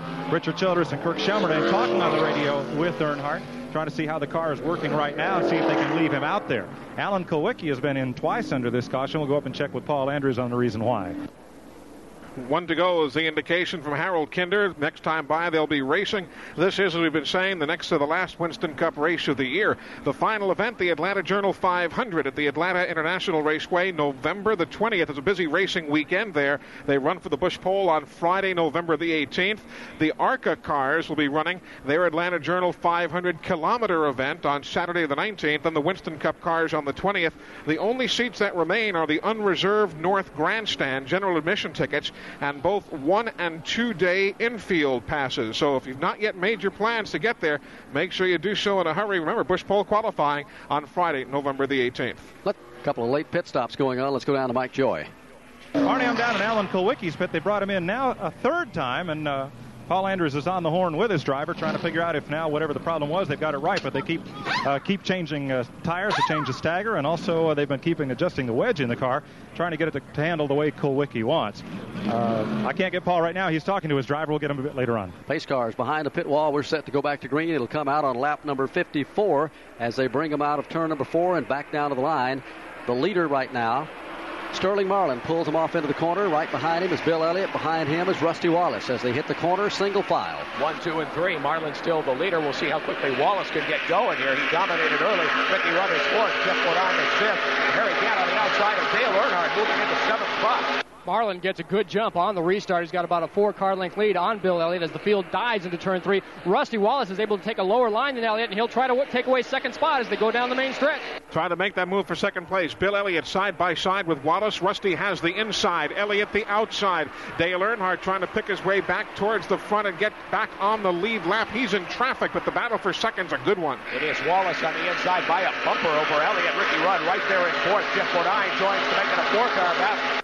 Marlin all by himself, unfettered by what's going on behind him. It is Wallace to the low side, and he will take second place away from Bill Elliott. Now Ricky Rudd is going to get on the act as they charge underneath the bridge. Talk about a battle for second spot. They've got 4 cars locked up in it there as they come out of the corner, and they hang them out dirt track style. Rusty Wallace right now prevails for the second spot. The battle for third going off into the corner. Ricky Rudd at the bottom of the racetrack. Rudd working well on the low side, goes by Elliott to take over third. Jeff Bodine is right there too. He pulls up alongside Elliott as they battle for 4th down the back straightaway. Out of the kink. What's happening here is Bill Elliott's car is not handling like he would like. He cannot take the low line, and everyone is taking advantage of that. Now Jeff Bodine is doing that, and he takes away 4th spot from Bill Elliott. Meanwhile, Herschel McGriff slows on the back straightaway. The veteran driver here on the West Coast with a problem. Will update that as soon as he gets to pit road.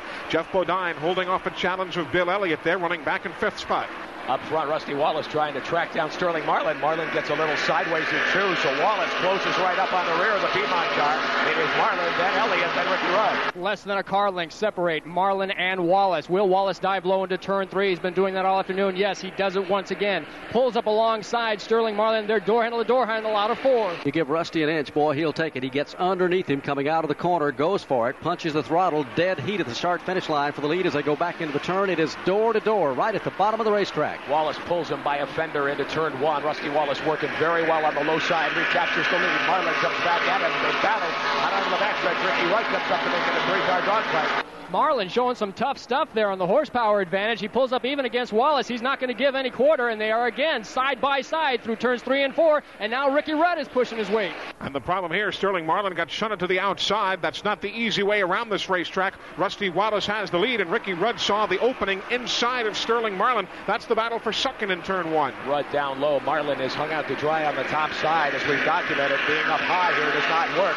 And it is Ricky Rudd right alongside Marlin for second. The drivers have established that the low line is the quick way around the track this afternoon. Ricky Rudd is on that low line as he gives chase now to Rusty Wallace for the top spot. Jeff Bodine is a close third. Jeff Bodine will scoot underneath and try to take away the third position right now as they come out of corner number 4 and back into the front straightaway. While all that racing's been going on from second on back, it's allowed Rusty Wallace to pull away by about 4 car lengths on Ricky Rudd. But Rudd has had the hot hand for the last 7 or 8 races. It seems like in the latter part of the season that team has really got it together. He has his sights set on the leader as they work to turn 3. Yellow flags, cautions, and delays just do not seem to bother Rusty Wallace. He has come from behind all season long. Again, he is back on top. Ricky Rudd is second, Jeff Bodine third, Marlin in fourth. Meanwhile, Dale Earnhardt gets somewhat out of shape as he and Harry Gant work themselves together, coming through turns 3 and 4. But those cars straighten themselves out. Others involved there were Mark Martin as well, but they all seem to point themselves back in the right direction and continue around.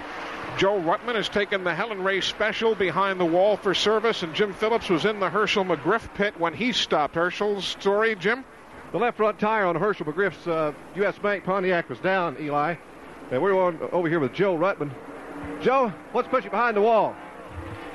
Well, coming off the corner, Dale and I, we're just racing hard, and we just got to get moved up just enough, and there isn't enough room up along the wall, and got it into the wall and then bounced back into him.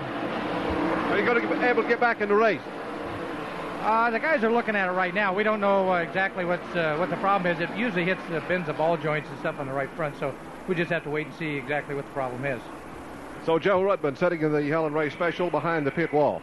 62 laps are on the board. They're about to complete 63 as the leader streaks across the start-finish line. The leader being Rusty Wallace. He's got her hung out and has had since they dropped the green flag this afternoon. If he wins the championship, he's going to earn it because he has run for it. He looks in the rearview mirror, and he's got company closing in just a little bit every lap around. Ricky Rudd. Those two have broken away from the rest of the field. Back in third position, Jeff Bodine. And fourth right now, Sterling Marlin has fallen all the way back there. They're heading for 3. Behind Sterling Marlin is Dale Earnhardt. It would be safe to say that he is a hot driver. On the restart, he passed 2 drivers, literally pounding the steering wheel with his fist. So Dale Earnhardt is a man with a mission right now. But again, remember, Earnhardt, if you're just joining us, is not on the lead lap as one car smokes heavily in turn 3. We're at turn 3. Number 1 automobile, Jim Bound. Jim Bound is smoking through turn 4. Oh, the West Coast driver now takes it all the way to the inside of the front straightaway. And now as he crosses the line, lots of smoke begins to billow from behind his machine back into 1. Caution is on the speedway because of the problems involving Jim Bound. He's put a lot of liquid on the racetrack all the way down the front straightaway and going off into the turn. And caution is indeed on the speedway, so we may see an afternoon of yellow fever here in the inaugural event, the Checker 500 for the Phoenix International Raceway. Pit stops a moment ago. Let's first go to Mike Joy. Barney, Bill Elliott came in. He hadn't been in since lap 25, so he made a stop with the Coors Ford. We promised we'd update you on Alan Kulwicki and the Xerox Ford. They have a problem with a stuck lug nut on the right rear, and then that was compounded by problems with an air line fitting. So Kulwicki is back in. They'll have a little time under this caution to work and try to get that one free and get that tire changed. Bill Schmidt is also in, one of the West Coast drivers at this end of the pit lane. Jim Phillips. Kenny Schrader has the Folgers Coffee Chevrolet in on this end of pit road. Also Ernie Irvin. The hood goes up on the 88 car of Greg Sachs. They've had some problems the last 2. We're going to check that out for you in just a moment. But Greg Sachs is having problems with the engine R. They're adjusting weight on the right front of that car. A lot of these cars getting loose early. Well, we're seeing a lot of adjusting going on the chassis on these cars because, as we were talking about here in the tower a little bit earlier this afternoon, an awful lot of them have really missed the setup as far as getting that car to work and doing side-by-side racing, getting in and through the corners. But they'll continue to work and get them dialed in, and we may see some 3 wide before the day is over. We're still early. It's lap 67 of 312 laps that make up the distance. We just saw Greg Sachs in repeatedly for pit stops. Jim Phillips. And we've got Joey Knuckles, crew chief for Greg Sachs. He brought the Red Baron Pizza in again. What's wrong with the car? Well, when they had that wreck a while ago, Greg got into it a little bit, and it busted one of our brake lines, so we've been in here making repairs on it, but we've got it fixed 100% now. We're going to go back to racing. Had an unusual thing happen earlier in the race. His window net came down. He got in the side of somebody over there, and luckily we caught the caution just right, and we put her back up and grabbed a hold of him, and he's going to get up there and play with him now. So Joey Knuckles has the Red Baron Pizza fixed, and he's ready to go back up to the front. Boy, there isn't an inch of space around this racetrack. Every seat in the house has been sold out. The unreserved sections filled up before 10 o'clock this morning. Traffic was backed up for several miles getting into the racetrack. All the beautiful mountains that surround this racetrack are totally just looks like everybody having a picnic out there. Let's go to pit road.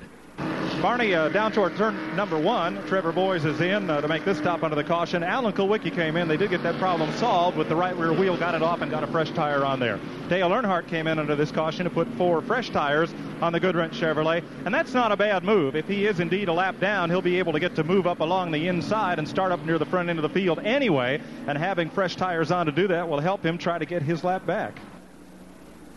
So that's the story as we continue to work under caution. There was a good bit of oil and fluid put down on the racetrack by Jim Bound, whose car obviously is behind the wall at this point. So the NASCAR inspectors making sure they get all of the speedy try on the racetrack that they need, and because they're putting down a good bit of it, they're running back around through it, scattering that speedy dry just a little bit more.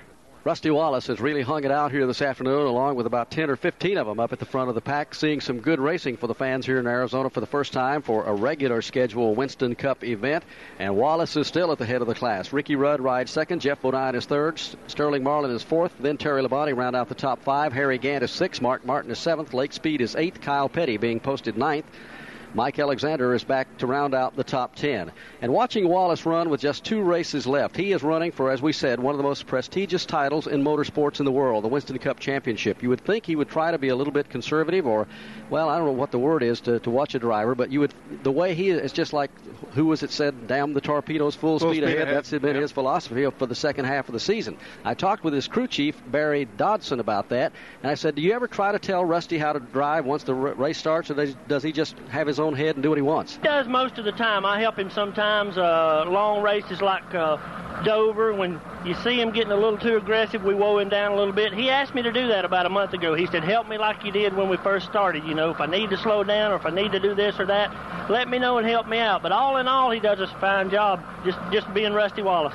Well, he's being Rusty Wallace right now, and he's running the wheels off that thing. And as we said, if he wins the championship, he's going to make one of the biggest come-from-behind efforts that I've ever seen. And by the way, that was Admiral Dewey. Right. According to our engineer, Harry Howard, who is our traveling military historian, etc. He also is a torpedo expert. There you go. One other fellow who's out here, we've mentioned his name in passing in some of the rundowns as the field gets the 1-to-go signal from Harold Kinder.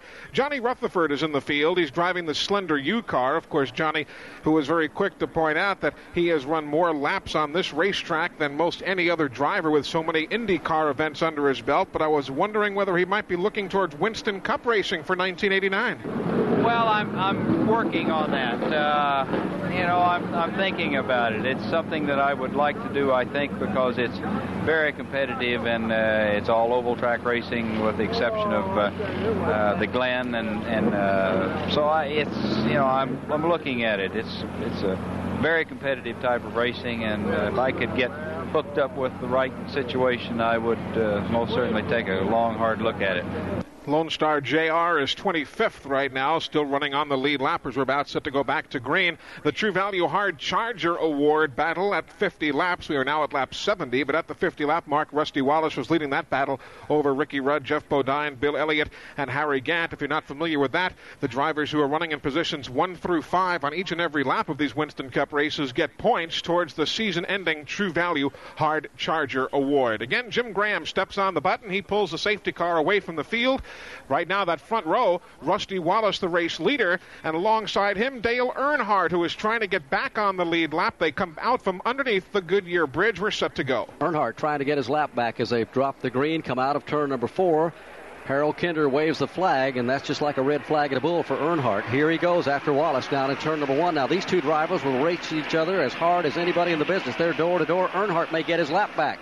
Earnhardt is on the inside. He has gotten by Wallace, but Wallace comes right back at him to the inside. Rudd is second. Bodine is third. Earnhardt out of the kink. Still has a slight edge over Rusty Wallace, but again, Rusty will take that low line, and he's been doing that so well all day. Door handle to door handle, side by side. They touch briefly in 4, touch again. They're trading fenders. They're banging all over the place through 4, and they go down the main stretch the same way. It's as though a judge has walked into the speedway because all the fans have just stood as one. Rusty Wallace, the race lead, trying to hold off Earnhardt, who wants back on the lead lap. Earnhardt on the top side is backed by Wallace. Wallace slips a little. Here comes Rudd up on the inside to challenge for the race lead. Ricky Rudd and Wallace are door to door. Something may have happened on the Wallace automobile. Him and Earnhardt were really doing some body slamming through 3 and 4. Earnhardt now has got back on the same lap, about 5 car length between him and first spot Ricky Rudd. And Wallace has dropped back right now as Rudd moves up into the number 1 position. Rudd is the leader. They bring him back down the front straightaway. Wallace rides second. Third is Jeff Bodine. Fourth right now, Sterling Marlin. And fifth, as they work back into the corner, is Terry Labonte. Earnhardt has got his lap back. Rudd riding comfortably now. 2 cars in front of Wallace, then Bodine, Marlin, and Terry Labonte. Herschel McGriff is right in there with Lake Speed. While he may be on the same lap, does he have enough to get around this field that is really flying? Ricky Rudd in the top spot. Wallace a close second. Here is Jeff Bodine in third. Sterling Marlin in the 4th slot. Back at 12th position, Darrell Waltrip and Harry Gant. That's a good battle as Darrell tries to make the inside groove work. This is again back for 12th spot as the leaders work uncontested. Harry Gant holding off Darrell Waltrip, but there's a good battle behind those two cars. Gant and Waltrip. Richard Petty is alongside Joe Parsons. They've been together for several laps too. Parsons on the inside. That's the battle for 12th and 13th. Field charges out of the kink. It is still Ricky Rudd in the top spot. Wallace able to close up again in turn 3. He's really got the car hooked up. The Kodiak Pontiac handling real well here in the Checker 500. They'll put 75 laps in the record book when they cross the start-finish line this time with Dale Earnhardt back on the tail end of the lead lap. Ricky Rudd is the leader in the Checker 500. One thing that is very similar here to what we saw at the first race at the brand new racetrack in Richmond, Virginia, the Richmond International Raceway. There the drivers were concerned before the race began that it might just be a one-groove racetrack. There'd be very little passing, and they didn't know exactly how much they'd be able to flex the muscles on their car. But Dan Hubbard, particularly up in front of you there in turns 3 and 4, we're starting to see some 3-wide racing, which you didn't see as recently as 30 or 40 laps ago. There's no question. The drivers now are starting to dial in the handling, and they are getting 2 and 3 wide through turns 3 and 4. An interesting situation that will bear watching here right now. Remember, a few weeks ago at the North Wilkesboro Speedway, Ricky Rudd and Dale Earnhardt had some problems up there of a little unnecessary rough driving, is the way NASCAR put it. Right now, Rudd is closing in on Dale Earnhardt, and that will be to put him a lap down again. He got back on the tail end of the lead lap just a moment ago. Let's see how much racing room they give each other. Once they get that close, they're back in 3. Earnhardt needs a yellow flag in the worst way so he can catch up with the pack. Rudd is not going to give him any breathing room. He's got about 2 car lengths before he passes Dale. At the same time, Rusty Wallace beginning to close in his Kodiak Pontiac. He's within 8 or 9 car lengths now of the leader, Ricky Rudd. Then the lap car of Johnny Rutherford before you find Jeff Bodine and then Sterling Marlin. It is Wallace trying to catch up to Rudd as they work out of turn 2. Jeff Bodine has no room to get by Johnny Rutherford. Now he gets the low line working up on Rutherford into the kink. Once again, now out of the kink. The kink is a slight right-hand bend before they set up with a left-hand turn 3. And Rudd now right on the back bumper of Dale Earnhardt. Ricky's car may be working a little bit better than Dale Earnhardt, but he's not getting all that close other than a half a car length. Take that back. Here he goes after him down in turn number 1, and this is to put him a lap down. Earnhardt sees him coming and moves it right down to the bottom of the racetrack and squeezes him back in there. Rudd again tries to get under him out of turn number 2. There's no room there as Earnhardt pulls away by half a car length, but this battle is far from being over. We have seen this everywhere on the NASCAR circuit. Dale Earnhardt will drive the wheels off of any car, handling or not, and it is sheer will that is keeping him on the same lap right now with the leaders. At the same time, Sterling Marlin running a strong 4th. He has begun to close in on 3rd place Jeff Bodine, both of those men having gotten around Johnny Rutherford. But Rusty Wallace and Ricky Rudd, they're running near the point. They want to put Dale Earnhardt a lap down. They are working on him, but Earnhardt refuses to give in. Earnhardt using up a lot of racetrack, dropping down low, moving back up high. He's got Rudd covered out on the backstretch now. Dale Earnhardt is a fighter. He brings that black car, that Chevrolet automobile, to the low side now through turns 3 and 4. Hasn't been doing that the last couple of laps. He's trying every line he can to stay in front of Rudd. Meanwhile, Bill Elliott is mired back there in traffic at about 17th or 18th position as he is trying to get a little closer to the front of the pack. That battle again between Ricky Rudd and Dale Earnhardt heats up down in turn number 1 as Rusty Wallace says, hey, let's make this a 3-way deal as they get out of turn number 2 and down the back chute. Here goes Rudd. He's got a fender alongside of the middle of the backstretch. Can Ricky Rudd take the low line away from Dale Earnhardt? No, Rudd goes a little high this time, content to just ride behind Dale Earnhardt. That gives Wallace the low line, and Wallace will draw up alongside Ricky Rudd. Meanwhile, Bill Elliott, he's 21st in line, working hard to get around race traffic. He's closed in on Alan Kulwicki. At the point, though, with Dale Earnhardt running as the lead man on the tail end of the lead lap, Wallace wants to grab the lead from Ricky Rudd. Wallace down low. Rudd slips up a little higher, but Wallace doesn't have enough. It's still Ricky Rudd in front of Wallace. They're behind Earnhardt onto the backstretch. All Ricky Rudd was concerned with was Dale Earnhardt. Wasn't able to get around him. Now he's got to be concerned with Rusty Wallace, who's right behind. Rusty dives low into turn 3. Snicks up behind Ricky Rudd. Those top 3 cars with Dale Earnhardt in front go down the main stretch. They hit the front straightaway. They tuck in single file this time as lap number 87 goes up on the scoreboard here at Phoenix this afternoon of the Checker 500. The 3rd place car continues to be Jeff Bodine, riding along in 4th position right now. That's Sterling Marlin. 5th is Terry Labonte. 6th is Harry Gant, and Gant still doesn't quite have that car dialed in, but nevertheless doing a great job of keeping it up in the front of the pack, currently running in 6th position. Mark Martin would be 7th, Lake Speed 8th, Kyle Petty rounds out 9th, and Mike Alexander showing up in the top 10. out of turn number 4 and back into the straightaway. Rudd not about to give it up, and the fans come to their feet again as they get exactly door to door, working into turn number 1. Now, this is not a battle for the lead. It's a battle for Ricky Rudd to put Dale Earnhardt back a lap down as they head for turn 2. Rudd to the inside. He's got past Earnhardt. He's halfway by him, and he's all the way by him. So Earnhardt is off the lead lap at the moment. A very delicate situation now in turn 4. There again is a course condition because the drivers are tiptoeing very delicately around 4. Earnhardt on the high side, Rudd on the low side. Will the car stick? Yes, it does this time around. It sticks for Ricky Rudd, but not for Dale Earnhardt. Earnhardt went a little bit wide in the corner. It opens the inside for Rudd. It allows Rusty Wallace to close back in within a car length, but Earnhardt, give him credit, he battles back on the front straightaway, and it's again side by side into turn number 1. They come off the corner, and still Ricky Rudd inside of Earnhardt, trying to put Dale a lap down. Dale Earnhardt, all kinds of heart for a race driver. You know, he's not battling for the lead. He's just trying to stay on the lap, and he's giving Ricky Rudd everything he can handle. Again, side by side through turns 3 and 4. Give Rudd the edge by half a car length. A lot at stake for all 3 of those drivers up front. Rudd needs another win here before the season is out as he works back to the line. Earnhardt misses him by inches this time as he tries to get around him there. Going back into the corner, has to tuck in single file, and Dale Earnhardt has gone a lap down. So Ricky Rudd is out front all by himself. Well, not literally by himself because there's 2 cars behind him. Earnhardt is the lap car right now, and then behind him, the second place car rides Rusty Wallace. They're back in 3. Out of the kink and into 3. Rusty Wallace has got the best seat in the house for this show. He tucks up right behind Dale Earnhardt, and he'll be the next in line to put him a lap down. The Winston West champion, Roy Smith, he's just been black flagged by Harold Kinder. Something with the sheet metal seems to be flapping on the front end of his automobile. He'll be coming in for a bit of work on the pit lane, but the black flag is out for him. 91 laps are complete. 312 make up the total distance here for the Checker 500. That's 500 kilometers, 312 laps on this 1-mile racetrack. Let's give you a bit of a rundown. Behind Ricky Rudd, Rusty Wallace is second, Jeff Bodine third. Fourth is Sterling Marlin now, and fifth, Terry Labonte. Sixth belongs to Mike Alexander. Seventh is Lake Speed. Eighth, Mark Martin. Kyle Petty ninth, and 10th is Harry Gant. Phil Parsons runs 11th. 12th is Darrell Waltrip. 13th now, Bobby Hillen Jr. 14th is Richard Petty. 15th, Benny Parsons. And 16th now is Jim Sauter. 17th, Davey Allison. Dale Jarrett is 18th. 19th, Alan Kulwicki. And Bill Elliott still running back in 20th. He can't get free of that race traffic. 21st is the Michael Waltrip car. Next in line would be Kenny Schrader. Then 23rd is Rick Wilson. 24th, Neil Bonnet. 25th is Greg Sachs. We'll take you all the way back. 26th was Roy Smith before that unscheduled pit stop of moments ago. 27th was Kenny Bouchard.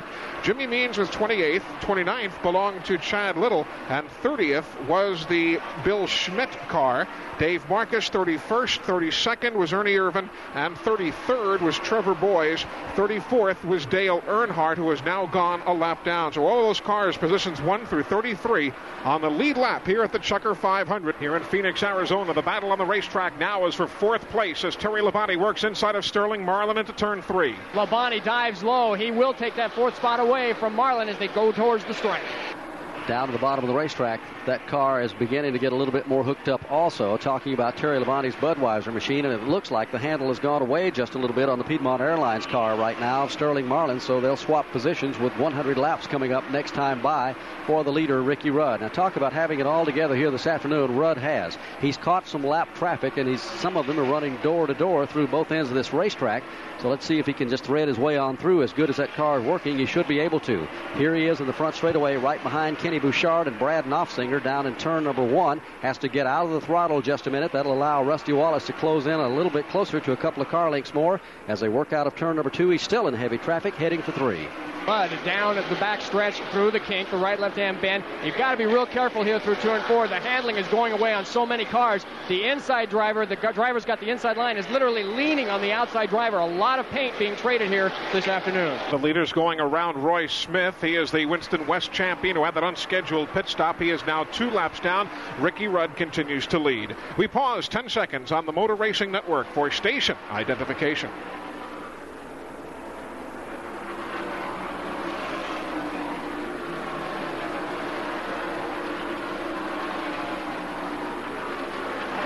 We welcome you back to the Phoenix International Raceway Motor Racing Network. Live coverage of the Checker 500, the next to the last Winston Cup Series event of the 1988 season. Alongside Barney Hall, I'm Eli Gold, Rick Benjamin, Dan Hubbard, Mike Joy, and Jim Phillips bringing you the action. Our engineers, Harry Howard and Clay Stolka. And Mike Joy is right now in the pit area of the race leader, Ricky Rudd. Well, they're all breathing here once again.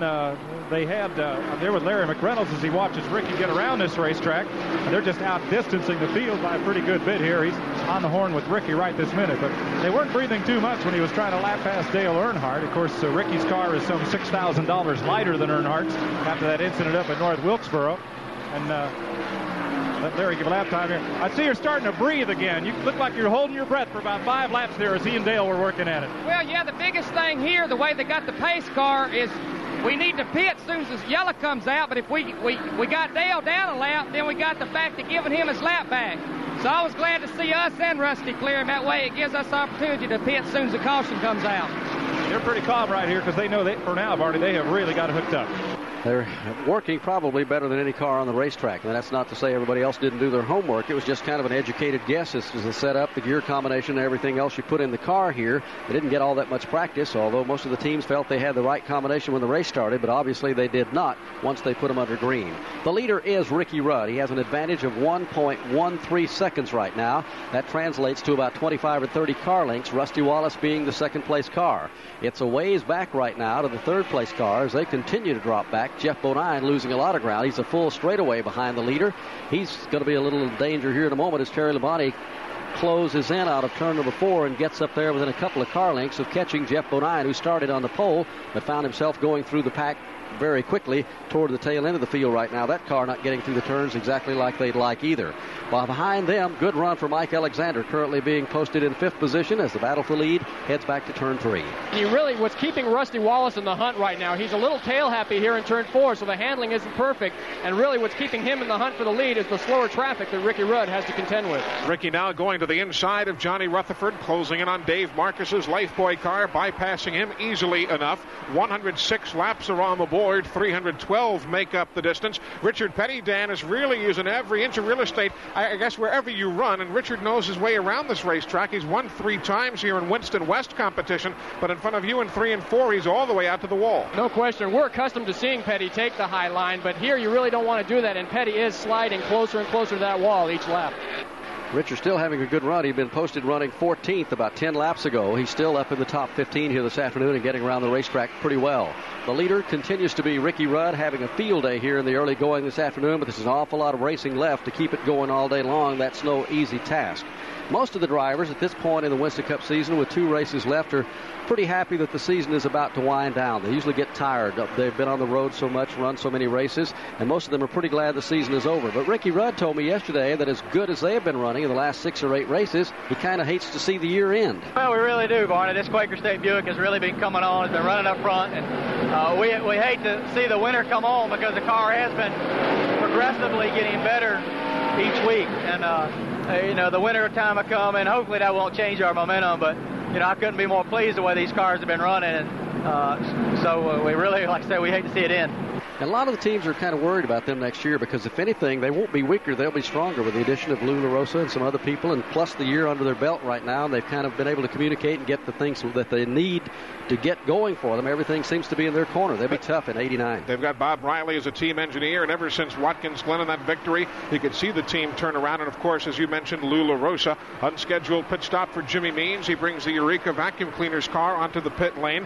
The man on the move now, very quietly, has been Bill Elliott. All of a sudden, in the last handful of laps, he finally picked his way through that race traffic we told you about earlier. He's now up into 13th position, and we are just, 203 laps away from conclusion. So still plenty of racing time here, and all of a sudden, Bill Elliott's got that car dialed in better in the corners now than he has seemingly much of this afternoon.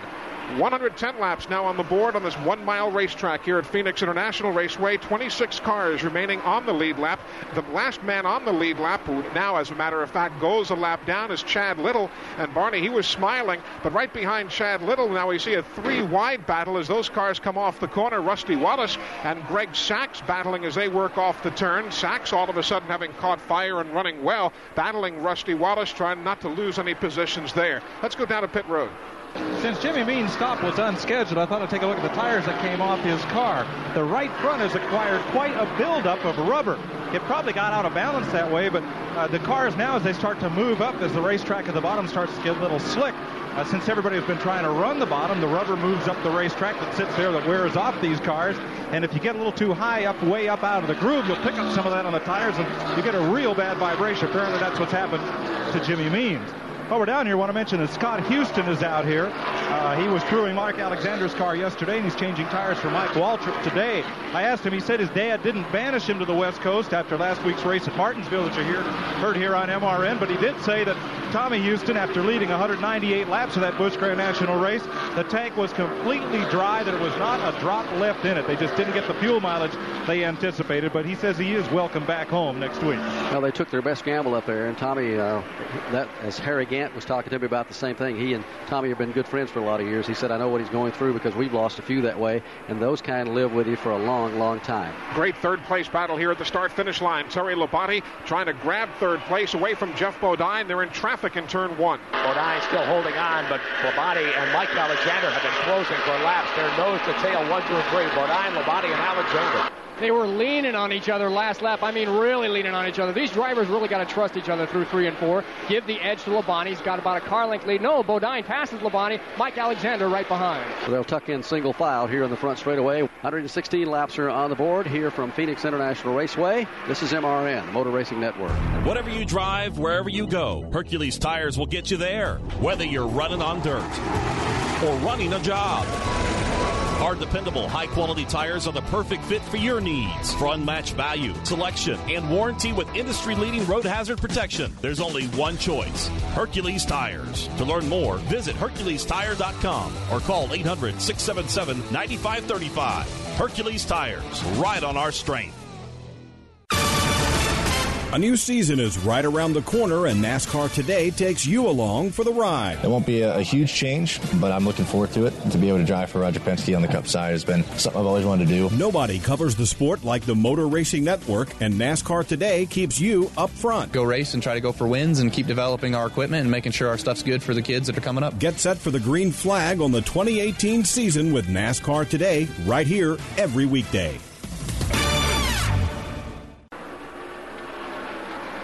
We are here at Phoenix International Raceway as Motor Racing Network brings you the Checker 500. One of the stories right now is the ride that Mike Alexander is giving his car, but behind him, with Alexander up to third, is a great battle for fourth. Labonte and Jeff Bodine in turn 3. Let's check into that battle. It is Bodine on the high side, Labonte on the low side. Mike Alexander just in front, handling so well. Give the edge to Labonte, though, for fourth there. Door handle down the main stretch. They're inches apart out of turn number 4 as they work back to the start-finish line. Labonte at the inside, Jeff Bodine on the outside, still racing side by side into the corner, and they'll stay that way through the middle of turns 1 and 2. We've been watching Bodine go higher and higher as the laps have run around. He's back behind Labonte now, so Labonte is fourth, Bodine is fifth. While the handling here is treacherous right now through 3 and 4, the drivers are really tiptoeing through this portion of the course. They're still able to get too wide here, and that's very, very talented driving indeed. Labonte now just in front of Jeff Bodine. And Sterling Marlin is on pit road. Well, this would be a scheduled pit stop for the teams that have not pitted since the lap 43 caution, including Marlin. He is away with 2 tires on the right side, and they took out about 3 rounds of wedge from the right rear. But 2 tires, and he's gone. He will lose a lap, Barney. Sterling Marlin will go down 1 lap. The attrition rate has not been all that high here this afternoon in the Checker 500 from Phoenix International Raceway. We're not quite halfway through it yet. 120 laps are on the board. 372 will make up the distance this afternoon. And we're showing the first car out this afternoon. One of the top cars would have been Brett Bodine in the Bud Moore machine. And apparently they lost an engine, and he is through for the day. A couple of other cars had trouble and gone back onto the racetrack. Joe Ruttman and Eddie Beerswall are still running. Gary Collins was out for a while. He's gone back onto the racetrack, and Jim Bound is out. And those are the only cars that we're showing behind the pit wall. Go ahead. Barney, it's interesting. On most of these green flag pit stops early on, representatives of other teams will come and they'll take a look at tire wear. But since this is the first time we've had an extended run under green, other teams are coming along to try to get a look at the heft of the second gas can that came out of Sterling's car and maybe get a better guess at what their fuel mileage might be. I expect most of the teams to go about 85, maybe even 90 laps. And some of them are getting ready for green flag pit stops right now, including the Rusty Wallace team. Right now, the big story also is Mike Alexander. As we had mentioned, that car is now running up into a strong third-place spot. And Mike brought out a good point, Alexander did. He said this is a new racetrack for him and with the Stavola Brothers team. He said, but that's the way it's been all season long. We'll get his comments in a moment as the leaders now are on pit road, both Ricky Rudd and Rusty Wallace down to Mike. Well, as we said, these are scheduled stops. The Kodiak crew, led by Barry Dodson, going to put right side tires on for Wallace, though he has stopped well away from the wall should they elect a 4-tire change. No question on Ricky Rudd's strategy, 2 tires only. Right side Goodyear's going on the Quaker State Buick. It'll be 2 tires for Wallace also, and Rusty is away quicker. Boy, they have done some fancy pit work all season long as they drop the jack and Ricky Rudd's team drop him and go back onto the racetrack, but he'll come out behind Rusty Wallace. This will move Mike Alexander up into the lead at lap 123. Terry Labonte will move to second. Alan Kulwicki should be running up there in the top 3 right now, along with Jeff Bodine. We'll see some other stops coming up here in just a moment. Again, Mike Alexander said that everything has been new for their team together this year, and that's why Phoenix is really just another of the new racetracks. We're going to take an All-American Challenge car that we had in Anderson, South Carolina a couple of months ago. We're taking it out there just so we can get more track time for next Sunday's race. I was going to ask you that. How long before you get what you'd consider really comfortable, assuming you can get the Miller car dialed in? How long before a driver who's never been on a track is really comfortable there? Well, it's been somewhat like that all year for me. You know, when I stepped in for Bobby, some of these racetracks I hadn't been to in 5 and 6 years, but they make me feel comfortable, and they make me feel like whatever I want to change, we can. And Jimmy Finnick and Keith Allman and the whole crew get together, and that's what we work to do, is make the car comfortable where we can run 500 miles. It's the same attitude Bobby Allison had about it, and I think that's the same that we're going to have in Phoenix. One of the interesting note, guys like Davey Allison, Sterling Marlin, Mike Alexander all said that this racetrack reminds them of the Birmingham International Raceway, where Alexander has run so very well, and turns 3 and 4 are a carbon copy. He said if anybody is going to do well surprisingly here in Phoenix, it could be one of those fellows who knows that racetrack or ran well at the old Richmond Fairgrounds. We're seeing some more pit stops. Let's go to Jim Phillips. Harry Gant at the Skull Bandit a couple laps ago. Right side tires for Harry Gant. The tires he took off the car looked good. No excessive tire wear on the Skull Bandit at all. Also, Benny Parsons is in for right side tires on the Bullseye barbecue car. And we're waiting on Mike Alexander to come down pit road. Good 3rd and 4th place battle now as Jeff Bodine and Harry Gant are in traffic in turn 1. It is indeed a good battle. Gant has opened up about 4 car lengths on Jeff Bodine. Bodine's handling's been slipping back. You can tell they're about 5 car lengths apart now down the backstretch. They are, and they'll hold that advantage. Gant dives low, going underneath the back marker. Bodine about 4 car lengths back as they charge underneath the bridge. And the cars that have been on pit road and put on new rubber, you can really tell a difference when they're catching the cars that are still out there on the older tires. They're just able to drive by them when they catch them here. 127 laps are on the board. Here's Jeff Bodine making his scheduled pit stop. Let's go to Mike Joy. Right, Barney, this is a scheduled stop, and he'll be in for 2 tires on the right side and a tank of gas as well. They had scheduled this stop to come, perhaps as early as 5 laps ago, but looking at the fuel mileage everyone else was getting, and this is one of the cars that leads in that department, they try to leave him out just a little bit longer. So this will kind of jumble up the field a bit as Bodine gets his 2 tires on the right side. The ones coming off look good, and he's away. Richard Petty is on pit road, and there had been a little smoke coming off the car. Part of it was tire smoke, and part of it may not be, as we're seeing it right now, the smoke coming out from under the car while he's sitting on pit road. Phil Parsons is in. Mike Alexander is making his stop. Let's go to Jim Phillips. It's going to be right side tires for Mike Alexander and a tank of Union 76 gasoline, and a good stop for this Miller Buick team, and they're away. Also, Phil Parsons at the Skull Crown Oldsmobile is on pit road for right side tires and gasoline. Richard Petty leaves as Michael Waltrip comes onto the pit lane. Back to Mike Joy. Mike Waltrip in with the Country Time Lemonade Pontiac. Chuck Ryder telling us this morning they're all set for next year, and shortly will announce a new associate sponsor. Also may put together a Busch Grand National deal for Mike for 1989. He gets his right side Goodyear's and fuel, and he's away. Jim Sauter and Mark Martin coming in next lap. 130 laps are complete here in the Checker 500 from Phoenix International Raceway. Quite a few of the front runners have made pit stops in the last 5 or 10 laps, and that's going to jumble up the running order. That smoke that we were talking about a moment ago in Richard Petty's car. Usually you'll watch Richard, he'll really hang it out in the corners, and it'll be tire smoke. And there is still some tire smoke in each end of the racetrack, but the smoke also is coming out from under the car from another source along with that. So there may be some kind of a problem on Petty's car. We're talking about Richard, not Kyle. while, and he's had a pretty good run. He's been up in the top 15 most of the afternoon, and now the smoke intensifies a bit. Let's go to pit road. Barney, I'm with Ken Wilson, the engine builder for Richard. Kenny, they're talking about a little bit of smoke from the car. Richard said anything? No, he hasn't said anything. NASCAR, they're watching and warning us about it. We just made a pit stop there, and it's got a little bit of oil, so it's got, a little bit of oil leak somewhere. It's probably right near a header why it looks so bad. Okay, but they're hoping it's nothing serious. And we may try to get a word also from Bill Elliott's pits, because Elliott's car right now is really out to lunch, so to speak, and that's not knocking the crew or anybody else. They have just missed the handle, and he is really having the most trouble we've seen him have all season long getting through the turns at any racetrack here this afternoon. We'll track that down a little bit further when we come back. 134 laps are complete with Alan Kulwicki setting the pace right now. Well, the black flag was out for Richard Petty. He's on pit road. That was more than just a little inconsequential leak. They are, with the engine running, especially with a fan running on these cars, sometimes it's tough to tell the source of what could be a small oil leak. It looks as if it could be the right side rocker cover leaking oil out, and of course right below that is the headers. So when that oil hits the headers, it'll start to smoke, and that is causing, apparently, the problem. That's where Ken Wilson is directing his attention right now. Darrell Walter makes a pit stop, a scheduled one under the green here at lap 137 for right side tires. And Jim Phillips, Terry Labonte was just in. Yes, Terry Labonte into right side tires and gasoline on the Budweiser Chevrolet. And also Kenny Bouchard, who's leading that rookie battle, is in pit road for service at this time. It's going to be right side tires for Bouchard. Still a lot of cars out there looking for the right handling combination. As we talked about, Bill Elliott is one of those. He's not been running that bad, but when he gets to the corners, the car just simply washes up in the middle of the turn, and that will cost him anywhere from a couple of tenths of a second. And after about 10 or 20 laps, you find yourself way back in the pack. Here he comes out of turn number 4, Elliott right now.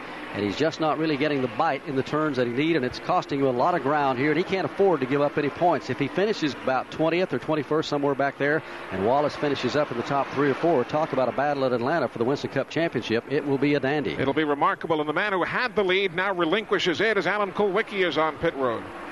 Kulwicki coming in, and for him this would be on schedule. I have him last in at lap number 85, so if he follows pattern down toward the end of pit road, he'll get right side tires as well.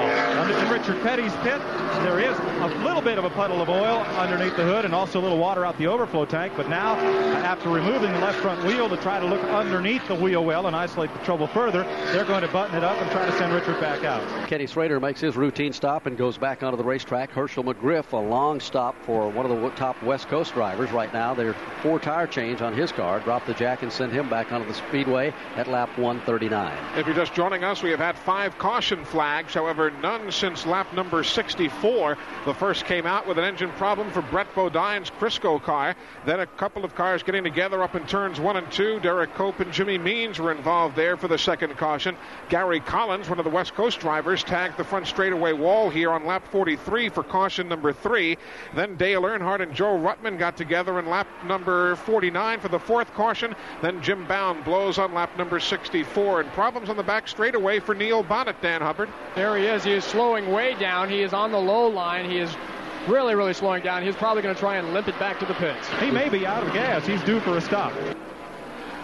So Neil Bonnet, who was one of the very first drivers to ever run here back in the fall of 1977, one of the first Winston Cup drivers, he and Cale Yarborough drove a couple of Jim Stacy cars out here in a Winston West event. Here comes Neil in the Valvoline Pontiac, the Raymock efforts. He comes off turn number 4 at maybe 15 miles an hour, just limping it on around the racetrack as we are showing now 9 cars on the lead lap in the midst of these green flag pit stops. Bonnet could be out of fuel. There's no power on the car. Does not appear to be as he coasts into his pits. The Raymock team jump over the wall, get ready to go to work on it. Let's go to Jim Phillips. It's going to be right side or left side tires this time. In fact, we're going to change all 4 tires this time, Barney. On the Valvoline Pontiac, I asked one of the guys if he ran out of gas. He didn't have time to tell me, but I think that was a problem. He was just out of gas. They're also making a chassis adjustment on the Valvoline Pontiac. And Richard Petty is back on the pit lane as well, although this time he goes right by his pit stall, and he'll be taking it back behind the wall. Tough break for Richard Petty. And Eli, Bill Elliott has made a pit stop at lap 141. The curved front straightaway here wouldn't allow us to see down to see if they put on 2 or 4, but it would be just a little early for a scheduled stop for Elliott, and let's hope they made some improvement in that car. Well, he didn't have much of a choice about pitting that thing as bad as they were running. They almost had to come in and do something. Neil Bonnet's car will not fire. The pit crew pushes it about 75 to 100 feet down pit road. It finally comes to life, and Bonnet goes back on the speedway. Let's go to pit road. I talked to Butch Walk, Neil Bonnet's crew chief, and he did stretch the gasoline mileage too far. He indeed was out of gas. So Neil Bonnet gets a costly pit stop here. It's going to cost him at least a lap or so. 144 go up on the scoreboard in the Checker 500 this afternoon. As the scoreboard is being updated, they're now posting Rusty Wallace back in the lead after this round of pit stops for just about all the front runners. Ricky Rudd would be right back up in the number 2 position. Bill Elliott had been running third before he made the pit stop, so he's going to drop a little bit back in the running order. The differential between Rusty Wallace and Ricky Rudd is now just about a second, although Rusty has 3, 6, 8 cars directly ahead of him, so that's going to allow Ricky Rudd to close in, no doubt, here as we near the halfway point. We are 11 laps away from halfway, and as we told you earlier, we have another of the Gillette halfway challenges on the line here this afternoon. $10,000 to the driver who leads the halfway point of today's race, and $10,000 as well to a lucky consumer somewhere in this country who nominated that very same driver to lead at halfway. Rudy Peterson is with us here in the booth. He's the district manager for the Los Angeles district of Gillette, and it's great to have you with us. And this has been a very popular contest, and this, of course, was not supposed to be on the original list of halfway challenges, and I know the folks out here are happy that you decided to add it to the schedule. Well, we had 4 races originally, and we decided to add Phoenix at the last minute, and we're really happy that we did, because this is really an exciting event for the Phoenix market. We had a chance to visit with a gentleman who won the $10,000 from the Daytona Pepsi Firecracker 400 back in July. He was a gentleman out of the DeLand area, and he was just tickled with $10,000. Who wouldn't be? Well, we're going to have a very happy consumer here in Phoenix very shortly. What are the plans for next year? I understand it's going to be a bit more ambitious even than it was here in '88. Well, this year was sort of a test for us, and we're so happy with it that we're going to expand from 5 events to 14 next year. 14 Gillette halfway challenges. That's super. Rudy, it's good to see you, and we're glad you've made it over to join us here in Phoenix from L.A., and we look forward to visiting with you a number of times next year. Great. Thanks a million. Thank you. Rudy Peterson joining us, district manager of the Los Angeles district for Gillette. Here is Dale Earnhardt on pit road. Let's go to Mike Joy. Barney, I'm down behind the wall with Richard Petty's race car, and they have a serious oil leak that Dale Inman and Ken Wilson are trying to isolate right now, so let you cover that one from the tower. They're putting right side rubber on Earnhardt's car. They take a look, dump in a can of fuel, and caution is coming onto the speedway right now as we're seeing a little bit of smoke out of Eddie Beerswall's car going off into turn number 1, so apparently he's dropped something on the racetrack. They drop the jack on Earnhardt and send him back onto the speedway at lap 146. The third place man in the field was one of the first ones onto pit road, Mike Alexander. Let's go to Jim Phillips. It was a 4th tire change for Mike Alexander of the Miller Drink team. We're waiting on Harry Gann on pit road. He's having a good run today. Also, Terry Labonte brings the Budweiser Chevrolet in. Theo Bonnet came in, just made a quick stop and went out. He might come back in for tires, but it didn't take him on the first time. Let's go to Mike Joy. Well, now, Barney, since all these teams had just gotten right-side tires less than 10 or 12 laps ago, I thought some might come in under this caution just to get lefts, but most of the top teams did take on 4 tires, go all the way around. Benny Parsons, Jenny Donnelly McCrew servicing his car. They're going to put the right sides on. Mike Smith runs around to lumber that jack. They're going to go all around and put 4 tires on, as did most everybody at this end of the pit lane. Apparently tires are making a big difference here this afternoon. Instead of the normal 2-tire change that we'll see on a caution flag, just about 80% of the cars have been changing all 4 every time they've been on a pit road. From the Phoenix International Raceway, this is MRN, the Motor Racing Network. Hi, I'm Rob Tanner, inviting you to the all-new America's Tailgate Party, NASCAR USA. The sound is updated with fresh features and more of the voices you hear at the racetrack each week. The one thing that hasn't changed? It's 2 hours of the hottest hits in country music as we get you ready to go racing. So join us for the brand new edition of America's Tailgate Party, NASCAR USA, at the same place right here on the Motor Racing Network. From the racetrack to the road home, fill up with Sunoco, the official fuel of NASCAR. Sunoco makes high-quality performance fuels for the greatest drivers in the world, both on and off the track. Whether you are pulling up to the pump or experiencing the excitement of being at the track on race day, this will be a 4-tire change. They've already topped it off with Sunoco fuel. Side service complete, second can of Sunoco fuel in. He's down and away. You can trust Sunoco to be the fuel that keeps you going. Capture the essence of racing and fill up with the official fuel of NASCAR, Sunoco. We are in Phoenix International Raceway, working caution flag number 6 of the afternoon. Pit stops continue. Jimmy Means is on pit road along with a number of others. Mike Joy. Johnny Rutherford's here as well. I thought Means' car might be overheating because one of the crewmen came across with the water jug for the radiator, but they never lifted the hood. They just pointed the nozzle inside the window net and emptied it right on Jimmy. I talked to him this morning.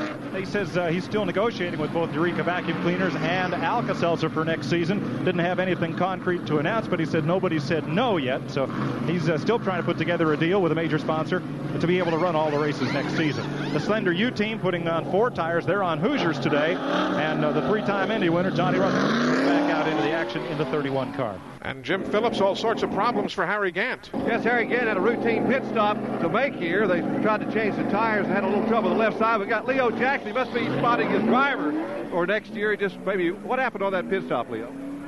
I don't know. The clutch, wasn't releasing, and the car crept forward, turned the jack over. So that was the problem. The jack got turned over on the pit stop, and the crew had to literally pick the car up by themselves. By the time they got that done, they lost a lot of time. We continue under caution here, the 6th of the afternoon. Another unscheduled stop this time for Harry Gant. Jim Phillips. Talking to Billy Abernathy, changed that right front tire on Harry Gant's car. Billy, what happened on that pit stop? I was taking a donut out of the front spring up there. So it's a little tight today. Yeah, right. Harry said the car was pushing, so he was trying to sling the car in the corners to make it turn. This will loosen the car up, and maybe be able to get the car through the corners a lot better now. They're showing 153 laps on the scoreboard here at Phoenix International Raceway this afternoon for the Checker 500. After this round of pit stops, this is the way we're showing them running. Ricky Rudd would be the leader. Rusty Wallace appears to be in the number 2 position. Then it would be Mike Alexander third. 4th right now, Terry Labonte. 5th to Jeff Bodine. 6th to Alan Kowicki. And 7th would be Bill Elliott. And they have made quite a few adjustments on his car, really trying to get him back in the thick of things. Of course, we talked about the Gillette Halfway Challenge. If the race is under caution at the halfway mark, and they're now showing 154. 156 is halfway. If they're under caution here at the halfway mark, the Gillette Halfway Challenge will be settled by the leader of the 5th consecutive green flag lap once the racing gets back to green. So that's what we're looking at right now if you're keeping tabs on the Gillette Halfway Challenge. Let's go back to pit road. Well, more correctly, behind pit wall, Eli, where Richard Petty's car still sits.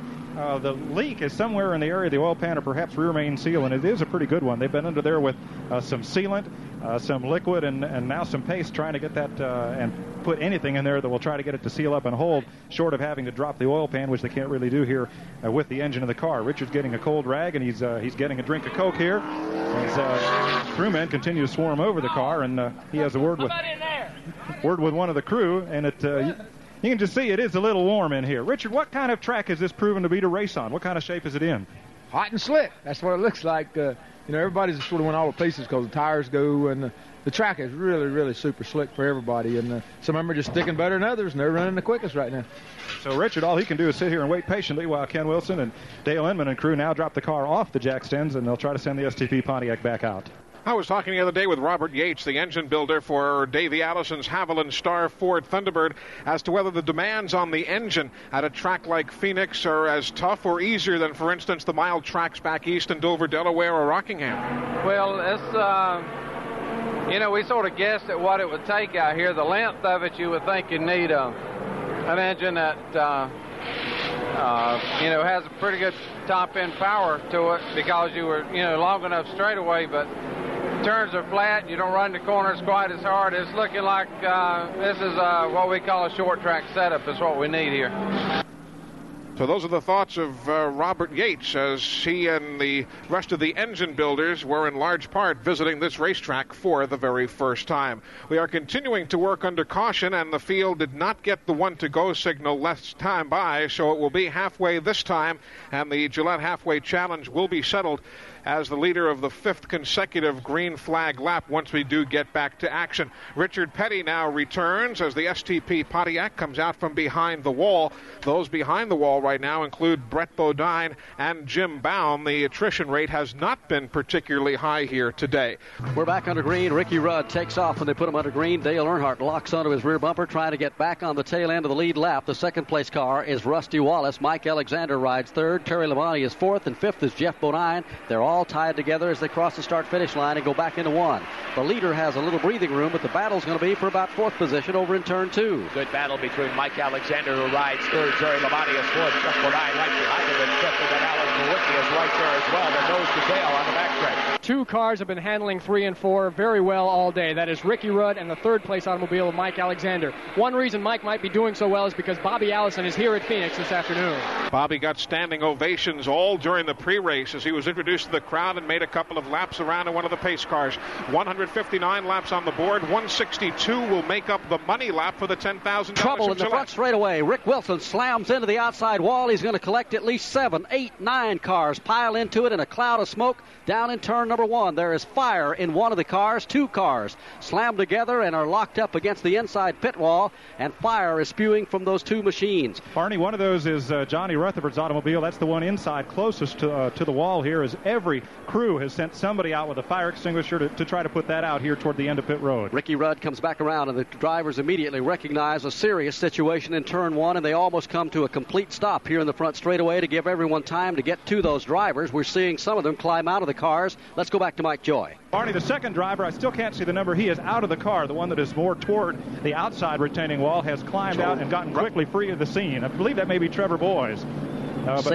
The safety crews are there. The ambulances, the fire crews are now there. They have got the fire out, and we're seeing the accident began again down in turn number 1, watching on a TV monitor here in the booth, and it's going to collect at least 7, possibly 8 cars before it is all over, and we'll get the numbers just as soon as the smoke clears up down there. Let's go back to Mike Joy. Mike Waltrip is in it. He is out of his car and walking away. He is okay. Johnny Rutherford likely has walked from his machine, and the third car involved here at the end of pit road, that driver too is out of the car and sitting up on the retaining wall.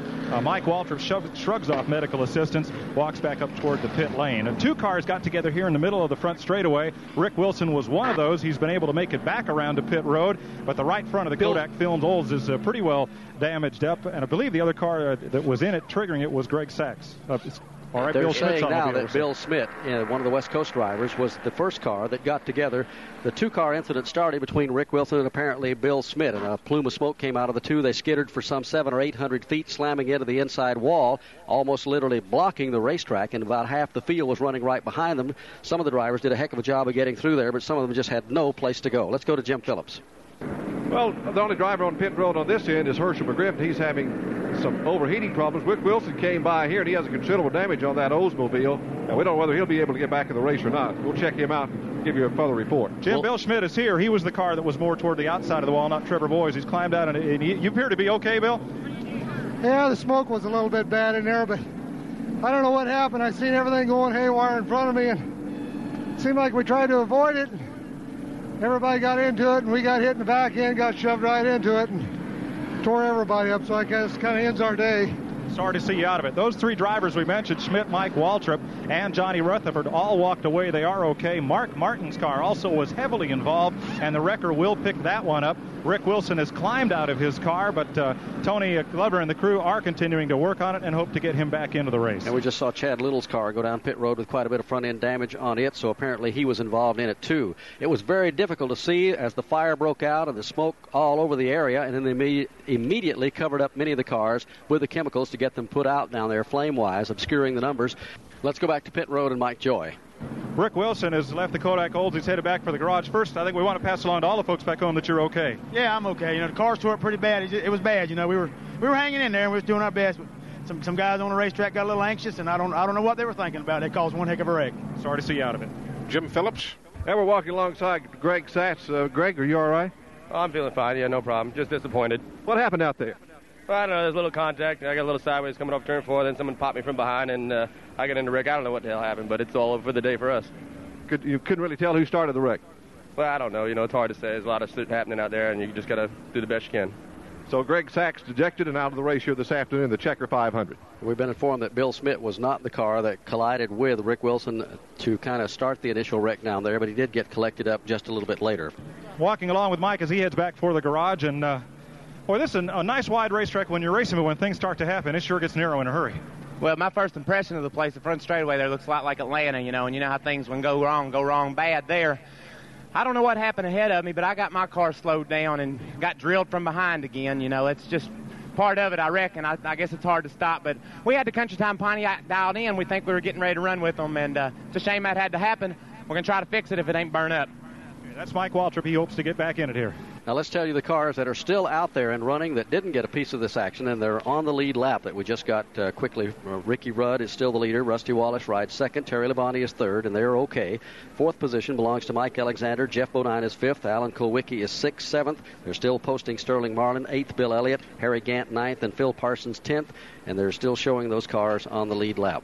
Bill Schmidt was one of those who was looking for a good run today. He had just purchased another car from Junior Johnson. Much of the equipment that Bill Schmidt has run over the years has come from Junior. As a matter of fact, the car he was in today was the one that Terry Labonte drove at North Wilkesboro not all that long ago, but it wasn't to be this afternoon for Bill Schmidt. He was caught up in this accident. Let's go down to Jim Phillips, see if he's caught up with Mark Martin. Yes, we have caught up with Mark Martin. First, Mark, are you all right? Yeah, I'm fine, Jim. You know, I'm real disappointed. You know, the guys had worked real hard to get the car, you know, handling better and better, and we were sitting there in the lead lap and felt like we had a top 10 finish possibility with the Strolite Thunderbird. You know, I don't know, somebody tangled with the 88 car there going down the front stretch, and they didn't get off or didn't get loose from each other enough to continue on, and they spun. A couple of cars spun there, and there wasn't only one thing to do, and that was slow down enough to be able to miss all the mess.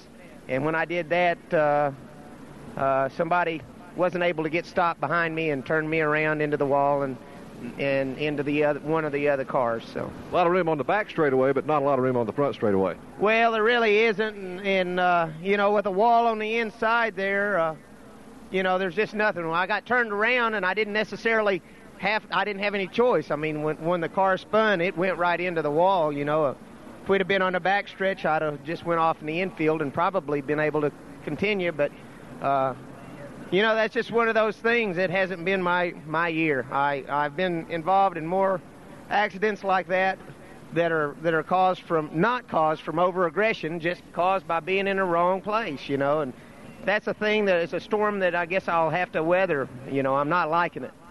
Mark Martin, he's out of it this afternoon in the Checker 500. And further up pit road, I'm standing with Johnny Rutherford in the pits of the Bob Clark Slender U car, and John's trying to explain what happened to the crew, and maybe you can tell us as well. John, first off, you're okay?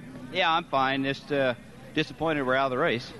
You fellas looked like you started off a little slow today, but it looked like you were coming up through pretty well. Yeah, we had some problems with the Slender U car, but it started responding to changes, and we had a flat once out there, and I really went backwards with the thing, trying to just keep it straight until the next scheduled pit stop. We finally got in and found a tire that had been punctured, so it was better after that. And then this time we took on 4 tires, and it felt like it was going to be good, but we never got a chance to really find out. Well, I don't think Bob intended for you to put this car on a crash diet today. No, and that's not an indication of Slender U either. That's just unfortunate. I feel real bad about it, but I had everything under control, and I don't know whether when I turned to try to maneuver going in with the brakes on, the car just got sideways, or whether there was some oil from cars, you know, getting sideways there or whatever, but it just left me, and I feel bad we're out of the race, but everything's okay. Well, glad to hear you're okay, and hope to see you back with us soon. I'll be back. You can count on it. Thank you. Thanks. That's Johnny Rutherford. The drivers that are out, Rick Wilson, Michael Waltrip, Bill Schmidt, Mark Martin, and Johnny Rutherford are the cars that are definitely out. Quickly set the field for you. At 169 laps, it will be a very lengthy caution here as they're continuing cleanup efforts down in turn number 1 and working on the track down there. The leader is Ricky Rudd. Rusty Wallace is second. Terry Labonte is third. Mike Alexander is fourth. Fifth is Jeff Bodine. Sixth right now would be the 7 car of Alan Kulwicki, and riding in 8th position looks like Sterling Marlin and then Bill Elliott. We'll take you a little further back in just a moment, but while this cleanup efforts continue, it'll give us a quick minute to take a look inside NASCAR. Hava Tampa Cigars presents Inside NASCAR. Bill Elliott of Dawsonville, Georgia. His is a household name all across this country. But how about the lady behind the man? Martha Elliott shares some of her and Bill's story as we continue with this afternoon's edition of Inside NASCAR. Hava Tampa presents another close but no cigar racing highlight. Coming down to the flag, I was looking good. When Val started popping up through the hood, I just shut her down and let her coast 100 yards to the finish. At the very most, they were gaining fast when I crossed the wire, and it was close. But no cigar. It's not whether you win or lose, it's how you have a Tampa. So relax with a good, fresh Tampa Nugget, Tampa Sweet, or have a Tampa Jewel. The highlight of the race. Just coasting to victory lane. It was 14 years ago that Bill Elliott and Martha Welchel first were thrown together by a couple of friends. Martha picks up the story. Bill worked at the Ford place, and I had a cousin that worked there with him, and she tried to set us up on a blind date. And he had called, and I didn't know the boy, didn't know anything about him, so I didn't go. So it was about a year later. We'd graduated from school. He transferred to my high school, but we never had any classes together, so I still didn't ever speak to Bill. Never had any classes. He checked out at 12, and that was fine, no big deal. I said, just another person. Well, one Saturday night, I went roller skating, and he was up there, and we just started talking, and we've just been together so far ever since. Shortly thereafter, Martha Welchel became Martha Elliott, but you weren't really a racing fan, were you? No, I had only been to one track, dirt track, in my whole life. I never heard of NASCAR. I never heard of any type of racing. And when they said Bill drove race cars, I'm going, I didn't know anything about them. Never saw them, no, except the dirt track. That was my only inkling of what racing was about. Now, as is the case in any athletic family, Bill and Martha and the entire Elliott clan wanted to really work hard to achieve success on the racetrack. But that success also brought with it time demands and almost unbearable pressure. 85 got better money-wise. There was more there. But then again, too, there was more pressure put on you. There was more you had to do for your sponsor, Ford, Coors, NASCAR. It was great, but everybody wanted a little bit more of publicity from it. They wanted you to do more PR for them because it was drawing in the crowd, the sports. People loved you, which we've got the greatest fans in the world. They're super fans, but they all want a little piece of you. And you say, take 10 minutes here and 10 minutes there, and before you know it, the whole day's shot. And that's what it got to be instead of racing. And it just sort of took everything out of you. Now, while the pressure was building on the racing operation, Martha tried as best she could to keep some semblance of a home life going. I've always been in the background, taking care of the home life, the financial people, Star, school, the house, the yard. Bill never does any of that. It's all left up that I have to do it. So he's always had to deal with the public. I don't have to deal with it. So it's nothing different to me than what I've always done. But home life really is probably the wrong term because, as Martha is quick to say, no one on the racing circuit really has a true home life. I don't know that we have an actual family life, really. It's basically business through this racing season. They're not there. They're gone. They're working. And I take care of my end. Bill takes care of his. You can't ask them to give up that through the season when there's so much at stake. I don't think it's fair for their career if you try to step in and say, look, we need more time to do this and that, or you need to get help with Star or whatever. I don't think it's fair right now to ask him to try to make time when there's no time there to start with. If you're just joining us, we're chatting this afternoon with Martha Elliott, wife of Winston Cup point leader Bill Elliott. What is Bill like away from the racetrack? Because at the track, he's all business, both driving and preparing the race car with his brothers. Martha, does Bill loosen up at home at all? Bill's a very active person. He's really outgoing when he's got the time. But when he's at the racetrack, he's always quiet. He's always thinking. He's got so many things he's got to do. He's got, whether it's on a Thursday night after he's qualified, he's got a Coors appearance, a Ford appearance, or somewhere he's got to go. He doesn't have time to be energetic and laughing, I wouldn't think. But when he's got the time, he's a lot of fun. Now, with the newfound fame and fortune, the bottom line is today's Martha Elliott still the same Martha Welchel she was 15 or so years ago? I don't think I'm caught up in it. I'm the same person that I was years ago. I've had the same friends for years, and a lot of people talk to me and they say, well, they tell me that I'm not different, and I try not to be. Because I said, why be different? Just because you're making more, that doesn't make you a different person. If they don't like the person you are now, they wouldn't have liked you back then either. So I kept the same friends. I still call them. There's not any that I don't talk to. So basically, how does Martha Elliott sum up her lot in life? You just sort of let it ride, because whatever's going to happen in life is going to happen. You can control part of it, but there's a lot you can't, so you're better off not to worry about it. Just go with the flow. Yeah. So when I die, I said, I'm going to put on my tombstone, she went with the flow. And for Inside NASCAR, I'm Eli Gold. Inside NASCAR has been brought to you by Have a Tampa and Tampa Nugget Cigars. Listen for the Close But No Cigar Award later in this broadcast. Well, we are still under caution. It has been a long one as they're continuing cleanup efforts down in turn number 1. Most of those are over. Of the cars that were involved in the accident that went to the garage area, one of those, they've made repairs on it and brought him back onto the speedway, and that would be Michael Waltrip. Rick Wilson is still out. So is Bill Smith. Mark Martin's car is still behind the wall, Johnny Rutherford and Greg Sachs. And we'll report again that all those drivers are okay. But it was really scary here from the tower for just a moment. In about one more lap, we'll go back to green. Quickly, a recap on a repeated number of pit stops for Harry Gant. Jim Phillips. Harry Gant's car was running hot, Eli, but they said it's not at the danger point now. Only when the caution, have you extended caution flag, does the car run hot. When it's in racing conditions, it does not. So he's going to be back to racing conditions very shortly. 175 laps are on the board. They're about to put them back under green at lap 176. Harold Kinder has the green flag in hand as they get ready for a double file restart up in turn number 4. Ricky Rudd is the leader, and underneath him down in the corner is Dale Earnhardt, 1 lap down. He's been working for the last 100 laps or so to get himself back on the lead lap. He's been able to do it a time or two, but now they've got him down again. Green flag is out. Rudd takes off.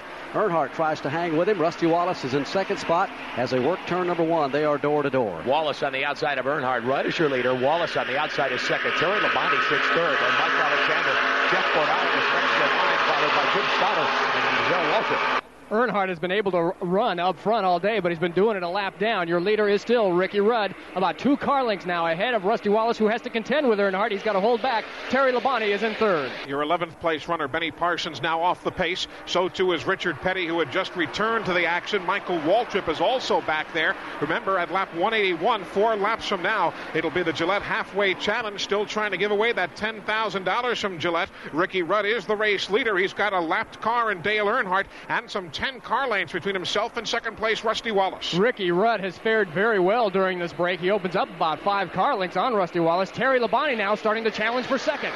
Labonte has been running strong all afternoon. He hasn't been able to get up there and get the lead other than on that caution, but he is still less than a second and a half behind the leader. They work back into turn number 1 at lap 178 as Ricky Rudd paces around here. Now, he has a big advantage in the fact that Dale Earnhardt is riding right behind him. He's between himself and second place car Rusty Wallace. That takes a little heat off from him for the $10,000 from Gillette. As long as he can keep him back there, he knows that Wallace has to get around Earnhardt before he can catch him as a leader. They're back in 3. Isn't it interesting? The drivers just seem to know. This morning, the talk was around the garage, watch Ricky Rudd. He may have the setup this afternoon. Ricky still shows the way across the stripe. 179 laps are on the board. Rusty Wallace second, then Terry Labonte, Mike Alexander, having now moved into the 5th spot as Jeff Bodine gets around him in 4th. The leader is still Ricky Rudd, but the battle for second now is a good one on the back straightaway. The battle begins to heat up. It is Terry Labonte challenging Rusty Wallace. Rusty not handling as well as he was earlier. Terry Labonte and Rusty both take the low line, however. Terry Labonte seems to be a little quicker through the corners, but he's going to have problems getting around the Kodiak Pontiac. Both those cars not getting the bite in the middle of the turn that they would like and had a little bit earlier. Labonte, they've continued to work on his car. Wallace now not getting through the turn as well as he did earlier here this afternoon. He was the cream of the crop for the first 100 or so laps. 180 are on the board. Ricky Rudd leads as they work down the back straightaway. Ricky Rudd just in front of Dale Earnhardt. Again, he is just he's a lap down. Here comes Ricky Rudd looking for that Gillette prize. He'll be all by himself about 10 car lengths ahead of Rusty. Well, Ricky Rudd and his car owner Kenny Bernstein with that $10,000 smile on their faces now as Ricky picks up the $10,000 bonus from Gillette, leading here at halfway. And somewhere across this country, one of the consumers who also said Ricky Rudd would be leading at halfway has just won for themselves $10,000 from Gillette. The lead cars work down the back straightaway, but that second place battle, Rusty Wallace and Terry Labonte, still the good one everyone's watching. Rusty Wallace just in front of Terry Labonte through turns 3 and 4. Rusty gets a little swervy there, a little loose on the front end. That allows Terry Labonte to close it up. The interval between first and second is 1.2 seconds right now as Ricky Rudd has really got it in the wind and getting around this racetrack. At lap 150, the True Value Hard Charger Award. The standings were being led by Rusty Wallace. Ricky Rudd was second, and Jeff Bodine was third. Unscheduled stop on pit road for Mike Alexander, Jim Phillips. And Keith Allman and the crew looking over the car. They're not putting tires on the car, but if there's something wrong with the engine, then the hood goes up on the Miller Buick. for Mike Alexander. They're running to the toolbox, and we'll check it out for you and get back with you. He had been running fourth, Barney, just prior to coming into that unscheduled stop. A tough break. And they're pushing Herschel McGriff's car now behind the wall.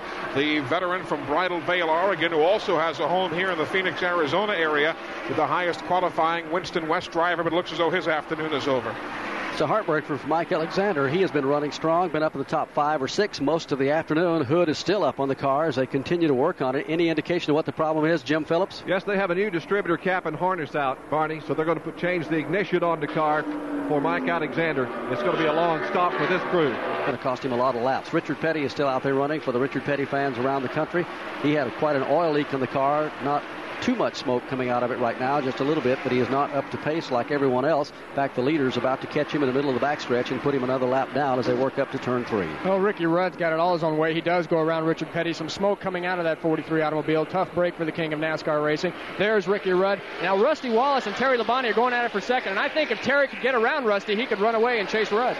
Well, that, of course, remains to be seen right now. He still has to get around Rusty Wallace. One thing the drivers are also facing now, not unlike what we see at the North Carolina Motor Speedway in Rockingham, is when you go into turns 1 and 2 here in Phoenix International Raceway late in the afternoon, as we are right now, you're driving right into that setting sun. And Davey Allison said that could be a problem as this race goes along. Yeah, in practice so far, we've noticed that late in the afternoon, the sun comes down right down the front straightaway, and as you look into the first turn, you can't see anything. There's a big shadow there, and it's a blind spot. If anything was to happen there, or there was to be any oil on the racetrack, we wouldn't be able to see it. Of course, what you have at Rockingham, being in the Sand Hills region of North Carolina, the sand will sandblast and pit the windshield, and that could be a problem very similar here this afternoon. They've just black flagged Richard Petty, and as they did, as he went off into turns 1 and 2, the smoke intensified a little bit. He is far off the pace now, going down the back straightaway, down on the apron of the track, and he will be coming onto pit road. Mike Alexander's car is still being attended to. Let's go back to Jim Phillips.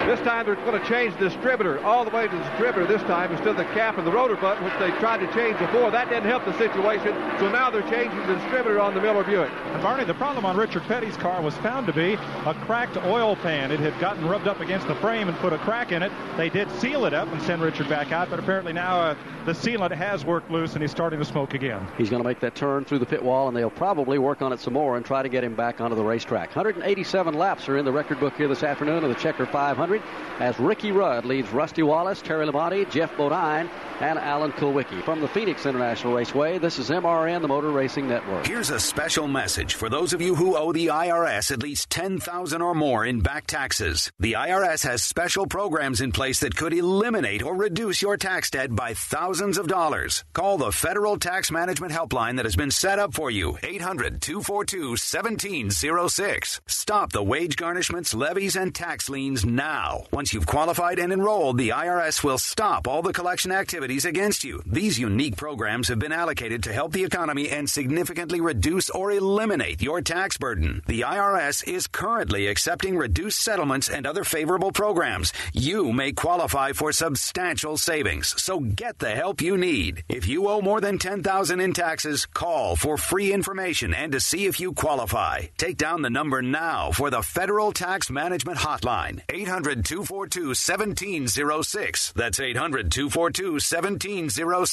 800-242-1706. We are in Phoenix International Raceway, working caution flag number 6 of the afternoon. Pit stops continue. Jimmy Means is on pit road along with a number of others. Mike Joy. Johnny Rutherford's here as well. I thought Means' car might be overheating because one of the crewmen came across with the water jug for the radiator, but they never lifted the hood. They just pointed the nozzle inside the window net and emptied it right on Jimmy. I talked to him this morning. He says he's still negotiating with both Eureka Vacuum Cleaners and Alka-Seltzer for next season. Didn't have anything concrete to announce, but he said nobody said no yet. So he's still trying to put together a deal with a major sponsor to be able to run all the races next season. The Slender U team putting on 4 tires. They're on Hoosiers today. And the 3-time Indy winner, Johnny Rutherford, is back out into the action in the 31 car. And Jim Phillips, all sorts of problems for Harry Gant. Yes, Harry Gant had a routine pit stop to make here. They tried to change the tires and had a little trouble on the left side. We got Leo Jackson. He must be spotting his driver or next year. Just maybe, what happened on that pit stop, Leo? You know, I don't know. The clutch, wasn't releasing, and the car crept forward, turned the jack over. So that was the problem. The jack got turned over on the pit stop, and the crew had to literally pick the car up by themselves. By the time they got that done, they lost a lot of time. We continue under caution here, the 6th of the afternoon. Another unscheduled stop this time for Harry Gant. Jim Phillips. Talking to Billy Abernathy, changed that right front tire on Harry Gant's car. Billy, what happened on that pit stop? I was taking a donut out of the front spring up there. So it's a little tight today. Yeah, right. Harry said the car was pushing, so he was trying to sling the car in the corners to make it turn. This will loosen the car up, and maybe you'll be able to get the car through the corners a lot better now. They're showing 153 laps on the scoreboard here at Phoenix International Raceway this afternoon for the Checker 500. After this round of pit stops, this is the way we're showing them running. Ricky Rudd would be the leader. Rusty Wallace appears to be in the number 2 position. Then it would be Mike Alexander third. Fourth right now, Terry Labonte. Fifth to Jeff Bodine. Sixth to Alan Kowicki. And seventh would be Bill Elliott. And they have made quite a few adjustments on his car, really trying to get him back in the thick of things. Of course, we talked about the Gillette Halfway Challenge. If the race is under caution at the halfway mark, and they're now showing 154. 156 is halfway. If they're under caution here at the halfway mark, the Gillette Halfway Challenge will be settled by the leader of the 5th consecutive green flag lap once the racing gets back to green. So that's what we're looking at right now if you're keeping tabs on the Gillette Halfway Challenge. Let's go back to pit road. Well, more correctly, behind pit wall, Eli, where Richard Petty's car still sits. The leak is somewhere in the area of the oil pan or perhaps rear main seal, and it is a pretty good one. They've been under there with some sealant, some liquid, and now some paste, trying to get that and put anything in there that will try to get it to seal up and hold, short of having to drop the oil pan, which they can't really do here with the engine of the car. Richard's getting a cold rag, and he's getting a drink of Coke here as crewmen continue to swarm over the car, and he has a word with one of the crew, and you can just see it is a little warm in here. Richard, what kind of track has this proven to be to race on? What kind of shape is it in? Hot and slick. That's what it looks like. Everybody's sort of went all the pieces because the tires go, and the track is really, really super slick for everybody. And some of them are just sticking better than others, and they're running the quickest right now.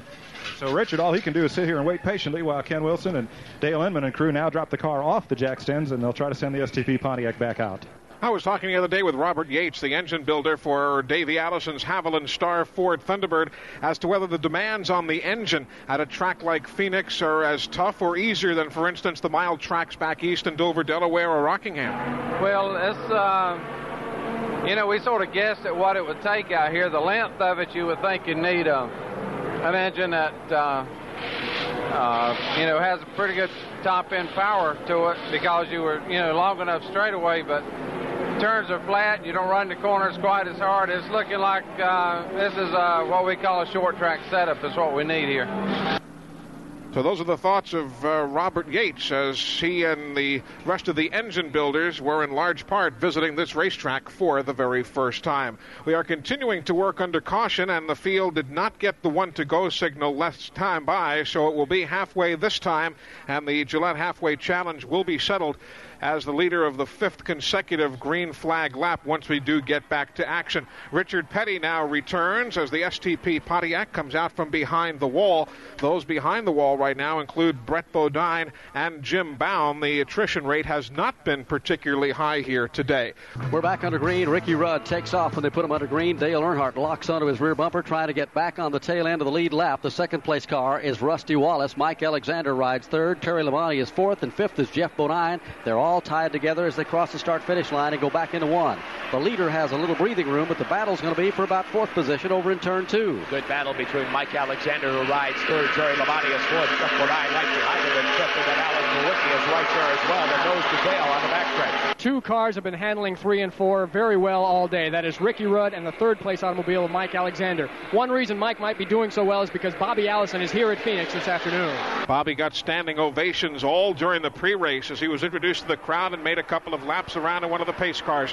159 laps on the board. 162 will make up the money lap for the $10,000. Trouble in the front straightaway. Rick Wilson slams into the outside wall. He's going to collect at least 7, 8, 9 cars pile into it in a cloud of smoke down in turn number 1. There is fire in one of the cars. 2 cars slammed together and are locked up against the inside pit wall, and fire is spewing from those 2 machines. Barney, one of those is Johnny Rutherford's automobile. That's the one inside closest to the wall here, as every crew has sent somebody out with a fire extinguisher to try to put that out here toward the end of pit road. Ricky Rudd comes back around, and the drivers immediately recognize a serious situation in turn 1, and they almost come to a complete stop here in the front straightaway to give everyone time to get to those drivers. We're seeing some of them climb out of the cars. Let's Let's go back to Mike Joy. Barney, the second driver, I still can't see the number. He is out of the car. The one that is more toward the outside retaining wall has climbed out and gotten quickly free of the scene. I believe that may be Trevor Boys.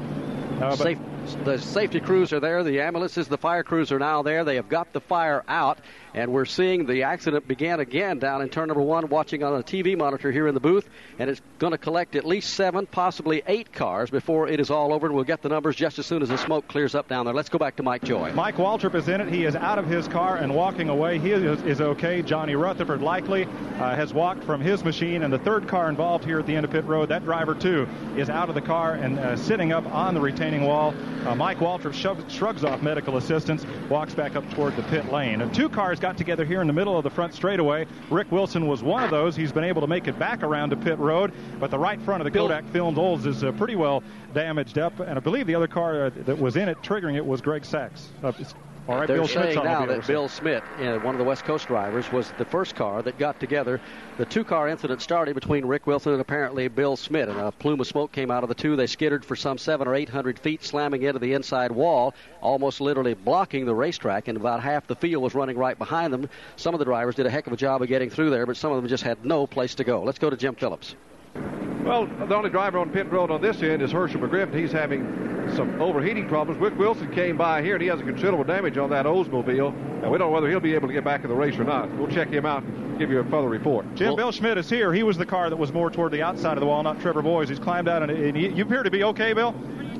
Yeah, the smoke was a little bit bad in there, but I don't know what happened. I seen everything going haywire in front of me, and it seemed like we tried to avoid it. Everybody got into it, and we got hit in the back end, got shoved right into it, and tore everybody up. So I guess kind of ends our day. Sorry to see you out of it. Those 3 drivers we mentioned, Schmidt, Mike Waltrip, and Johnny Rutherford, all walked away. They are okay. Mark Martin's car also was heavily involved, and the wrecker will pick that one up. Rick Wilson has climbed out of his car, but Tony Glover and the crew are continuing to work on it and hope to get him back into the race. And we just saw Chad Little's car go down pit road with quite a bit of front-end damage on it, so apparently he was involved in it too. It was very difficult to see as the fire broke out and the smoke all over the area, and then they immediately covered up many of the cars with the chemicals to get them put out down there flame-wise, obscuring the numbers. Let's go back to pit road and Mike Joy. Rick Wilson has left the Kodak Olds. He's headed back for the garage. First, I think we want to pass along to all the folks back home that you're okay. Yeah, I'm okay. The car's tore up pretty bad. It was bad. We were hanging in there and we were doing our best. But some guys on the racetrack got a little anxious, and I don't know what they were thinking about. They caused one heck of a wreck. Sorry to see you out of it. Jim Phillips. And we're walking alongside Greg Sachs. Greg, are you all right? Oh, I'm feeling fine. Yeah, no problem. Just disappointed. What happened out there? Well, I don't know. There's a little contact. I got a little sideways coming off turn 4. Then someone popped me from behind, and I got into wreck. I don't know what the hell happened, but it's all over for the day for us. You couldn't really tell who started the wreck? Well, I don't know. It's hard to say. There's a lot of shit happening out there, and you just got to do the best you can. So Greg Sachs dejected and out of the race here this afternoon, the Checker 500. We've been informed that Bill Schmidt was not the car that collided with Rick Wilson to kind of start the initial wreck down there, but he did get collected up just a little bit later. Walking along with Mike as he heads back for the garage, and boy, this is a nice wide racetrack when you're racing, but when things start to happen, it sure gets narrow in a hurry. Well, my first impression of the place, the front straightaway there looks a lot like Atlanta, and you know how things when go wrong bad there. I don't know what happened ahead of me, but I got my car slowed down and got drilled from behind again. It's just part of it, I reckon. I guess it's hard to stop, but we had the Country Time Pontiac dialed in. We think we were getting ready to run with them, and it's a shame that had to happen. We're going to try to fix it if it ain't burned up. That's Mike Waltrip. He hopes to get back in it here. Now let's tell you the cars that are still out there and running that didn't get a piece of this action, and they're on the lead lap that we just got quickly. Ricky Rudd is still the leader. Rusty Wallace rides second. Terry Labonte is third, and they're okay. Fourth position belongs to Mike Alexander. Jeff Bodine is fifth. Alan Kulwicki is sixth. Seventh. They're still posting Sterling Marlin. Eighth, Bill Elliott. Harry Gant ninth, and Phil Parsons 10th. And they're still showing those cars on the lead lap. Bill Schmidt was one of those who was looking for a good run today. He had just purchased another car from Junior Johnson. Much of the equipment that Bill Schmidt has run over the years has come from Junior. As a matter of fact, the car he was in today was the one that Terry Labonte drove at North Wilkesboro not all that long ago, but it wasn't to be this afternoon for Bill Schmidt. He was caught up in this accident. Let's go down to Jim Phillips, see if he's caught up with Mark Martin. Yes, we have caught up with Mark Martin. First, Mark, are you all right? Yeah, I'm fine, Jim. I'm real disappointed. The guys had worked real hard to get the car, handling better and better, and we were sitting there in the lead lap and felt like we had a top 10 finish possibility with the Stroh Light Thunderbird. I don't know.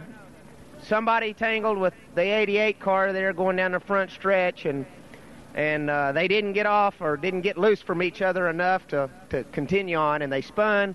A couple of cars spun there, and there wasn't only one thing to do, and that was slow down enough to be able to miss all the mess. And when I did that, somebody wasn't able to get stopped behind me and turned me around into the wall and into the one of the other cars. So a lot of room on the back straightaway, but not a lot of room on the front straightaway. Well, there really isn't, and you know, with a wall on the inside there, you know, there's just nothing. When I got turned around, and I didn't necessarily I didn't have any choice. I mean, when the car spun, it went right into the wall. You know, if we'd have been on the back stretch, I'd have just went off in the infield and probably been able to continue, but. You know, that's just one of those things. It hasn't been my year. I've been involved in more accidents like that are not caused from over-aggression, just caused by being in the wrong place, you know. And that's a thing that is a storm that I guess I'll have to weather. You know, I'm not liking it.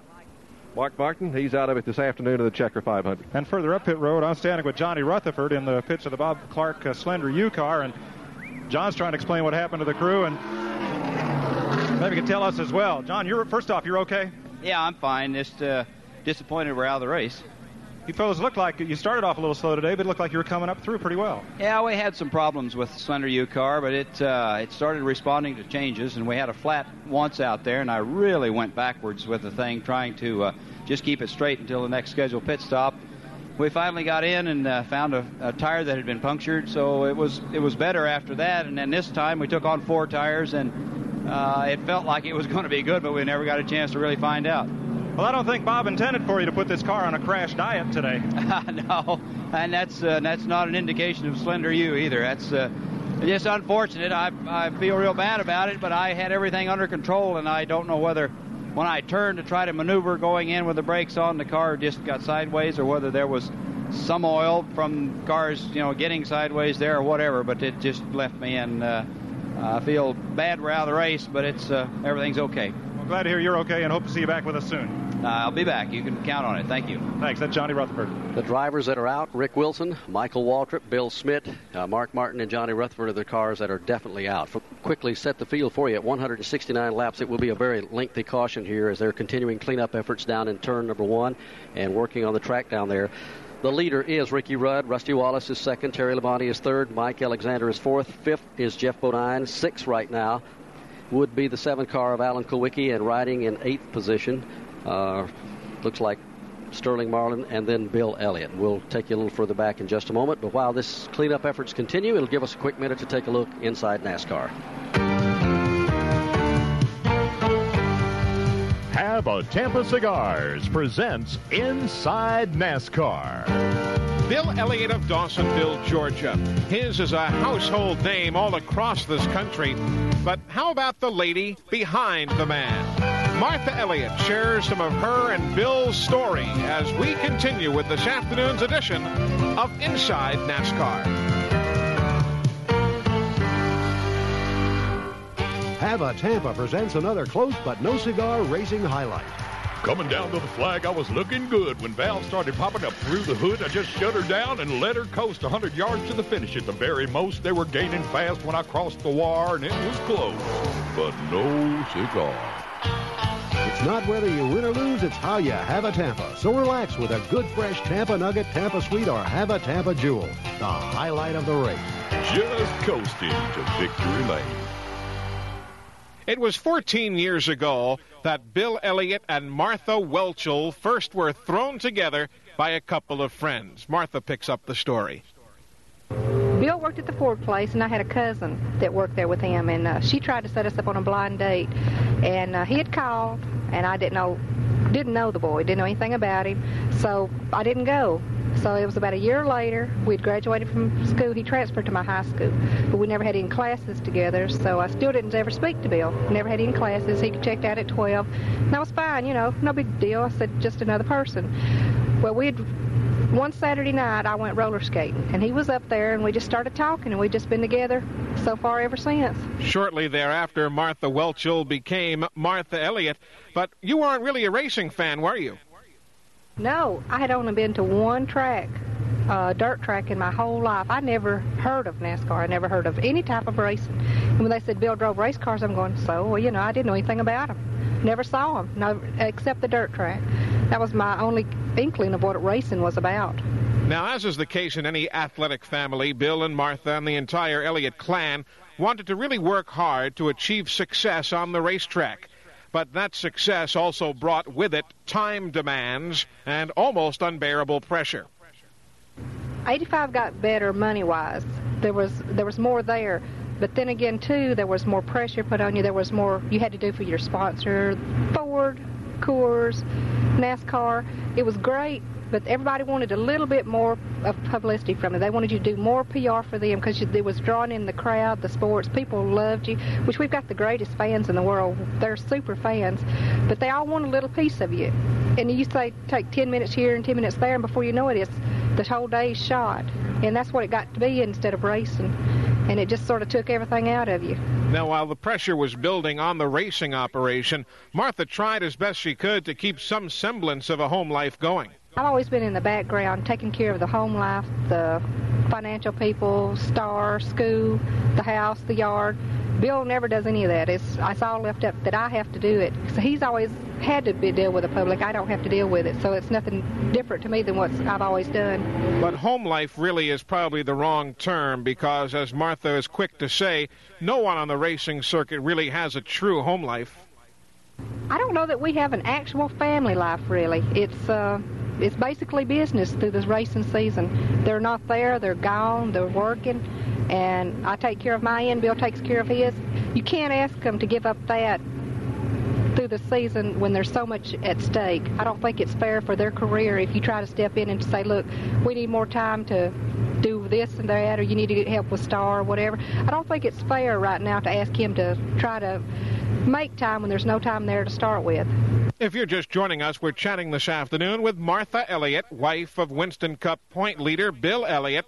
What is Bill like away from the racetrack? Because at the track, he's all business, both driving and preparing the race car with his brothers. Martha, does Bill loosen up at home at all? Bill's a very active person.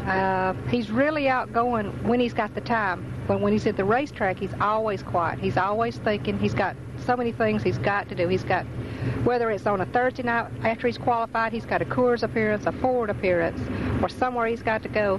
He doesn't have time to be energetic and laughing, I wouldn't think. But when he's got the time, he's a lot of fun. Now, with the newfound fame and fortune, the bottom line is today's Martha Elliott still the same Martha Welchel she was 15 or so years ago? I don't think I'm caught up in it. I'm the same person that I was years ago. I've had the same friends for years, and a lot of people talk to me and they say, well, they tell me that I'm not different, and I try not to be. Because I said, why be different? Just because you're making more, that doesn't make you a different person. If they don't like the person you are now, they wouldn't have liked you back then either. So I've kept the same friends. I still call them. There's not any that I don't talk to.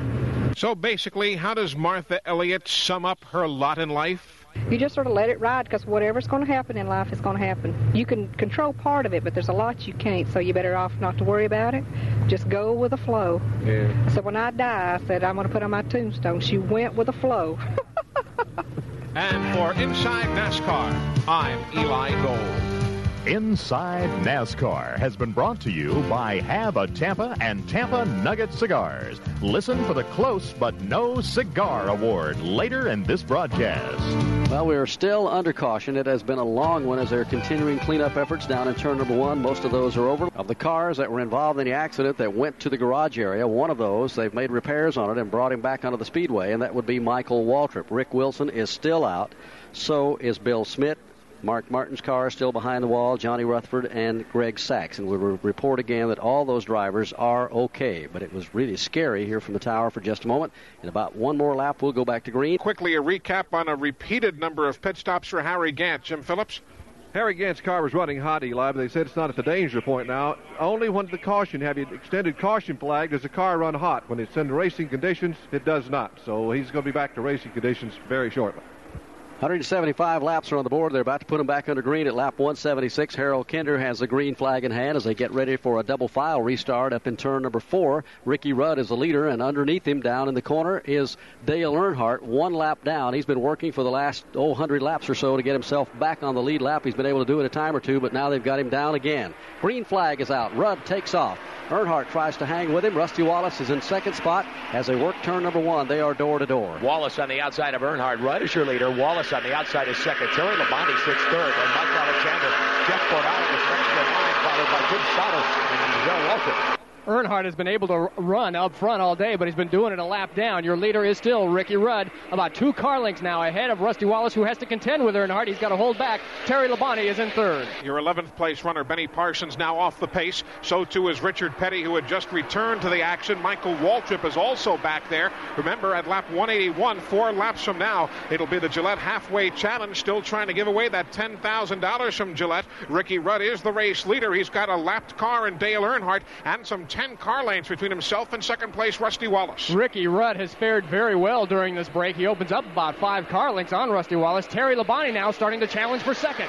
Labonte has been running strong all afternoon. He hasn't been able to get up there and get the lead other than on that caution, but he is still less than a second and a half behind the leader. They work back into turn number 1 at lap 178 as Ricky Rudd paces around here. Now, he has a big advantage in the fact that Dale Earnhardt is riding right behind him. He's between himself and second place car Rusty Wallace. That takes a little heat off from him for the $10,000 from Gillette. As long as he can keep him back there, he knows that Wallace has to get around Earnhardt before he can catch him as a leader. They're back in 3. Isn't it interesting? The drivers just seem to know. This morning, the talk was around the garage, watch Ricky Rudd. He may have the setup this afternoon. Ricky still shows the way across the stripe. 179 laps are on the board. Rusty Wallace second, then Terry Labonte, Mike Alexander having now moved into the 5th spot as Jeff Bodine gets around him in 4th. The leader is still Ricky Rudd, but the battle for second now is a good one on the back straightaway. The battle begins to heat up. It is Terry Labonte challenging Rusty Wallace. Rusty not handling as well as he was earlier. Terry Labonte and Rusty both take the low line, however. Terry Labonte seems to be a little quicker through the corners, but he's going to have problems getting around the Kodiak Pontiac. Both those cars not getting the bite in the middle of the turn that they would like and had a little bit earlier. Labonte, they've continued to work on his car. Wallace now not getting through the turn as well as he did earlier here this afternoon. He was the cream of the crop for the first 100 or so laps. 180 are on the board. Ricky Rudd leads as they work down the back straightaway. Ricky Rudd just in front of Dale Earnhardt. Again, he is he's a lap down. Here comes Ricky Rudd looking for that Gillette prize. He'll be all by himself about 10 car lengths ahead of Rusty. Well, Ricky Rudd and his car owner Kenny Bernstein with that $10,000 smile on their faces now as Ricky picks up the $10,000 bonus from Gillette, leading here at halfway. And somewhere across this country, one of the consumers who also said Ricky Rudd would be leading at halfway has just won for themselves $10,000 from Gillette. The lead cars work down the back straightaway, but that second place battle, Rusty Wallace and Terry Labonte, still the good one everyone's watching. Rusty Wallace just in front of Terry Labonte through turns 3 and 4. Rusty gets a little swervy there, a little loose on the front end. That allows Terry Labonte to close it up. The interval between first and second is 1.2 seconds right now as Ricky Rudd has really got it in the wind and getting around this racetrack. At lap 150, the True Value Hard Charger Award. The standings were being led by Rusty Wallace. Ricky Rudd was second, and Jeff Bodine was third. Unscheduled stop on pit road for Mike Alexander, Jim Phillips. And Keith Allman and the crew looking over the car. They're not putting tires on the car, but if there's something wrong with the engine, then the hood goes up on the Miller Buick. For Mike Alexander, they're running to the toolbox, and we'll check it out for you and get back with you. He had been running 4th, Barney, just prior to coming in for that unscheduled stop. A tough break. And they're pushing Herschel McGriff's car now behind the wall. The veteran from Bridal Veil, Oregon, who also has a home here in the Phoenix, Arizona area with the highest qualifying Winston West driver, but it looks as though his afternoon is over. It's a heartbreaker for Mike Alexander. He has been running strong, been up in the top 5 or 6 most of the afternoon. Hood is still up on the car as they continue to work on it. Any indication of what the problem is, Jim Phillips? Yes, they have a new distributor cap and harness out, Barney, so they're going to change the ignition on the car for Mike Alexander. It's going to be a long stop for this crew. It's going to cost him a lot of laps. Richard Petty is still out there running for the Richard Petty fans around the country. He had quite an oil leak in the car not too much smoke coming out of it right now, just a little bit, but he is not up to pace like everyone else. In fact, the leader's about to catch him in the middle of the backstretch and put him another lap down as they work up to turn 3. Well, Ricky Rudd's got it all his own way. He does go around Richard Petty. Some smoke coming out of that 43 automobile. Tough break for the king of NASCAR racing. There's Ricky Rudd. Now, Rusty Wallace and Terry Labonte are going at it for second, and I think if Terry could get around Rusty, he could run away and chase Rudd.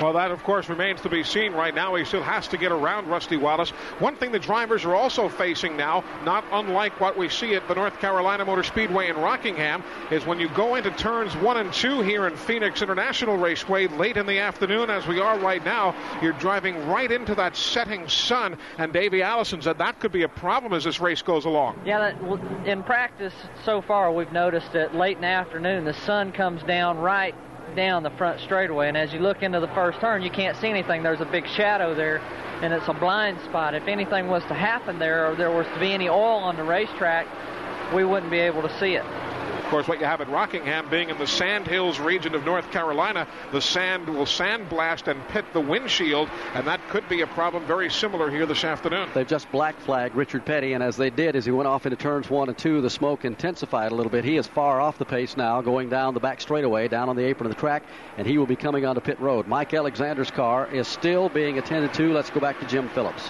This time they're going to change the distributor all the way to the distributor this time instead of the cap and the rotor button, which they tried to change before. That didn't help the situation, so now they're changing the distributor on the Miller Buick. And Barney, the problem on Richard Petty's car was found to be a cracked oil pan. It had gotten rubbed up against the frame and put a crack in it. They did seal it up and send Richard back out, but apparently now the sealant has worked loose and he's starting to smoke again. He's going to make that turn through the pit wall, and they'll probably work on it some more and try to get him back onto the racetrack. 187 laps are in the record book here this afternoon of the Checker 500 as Ricky Rudd leads Rusty Wallace, Terry Labonte, Jeff Bodine, and Alan Kulwicki. From the Phoenix International Raceway, this is MRN, the Motor Racing Network.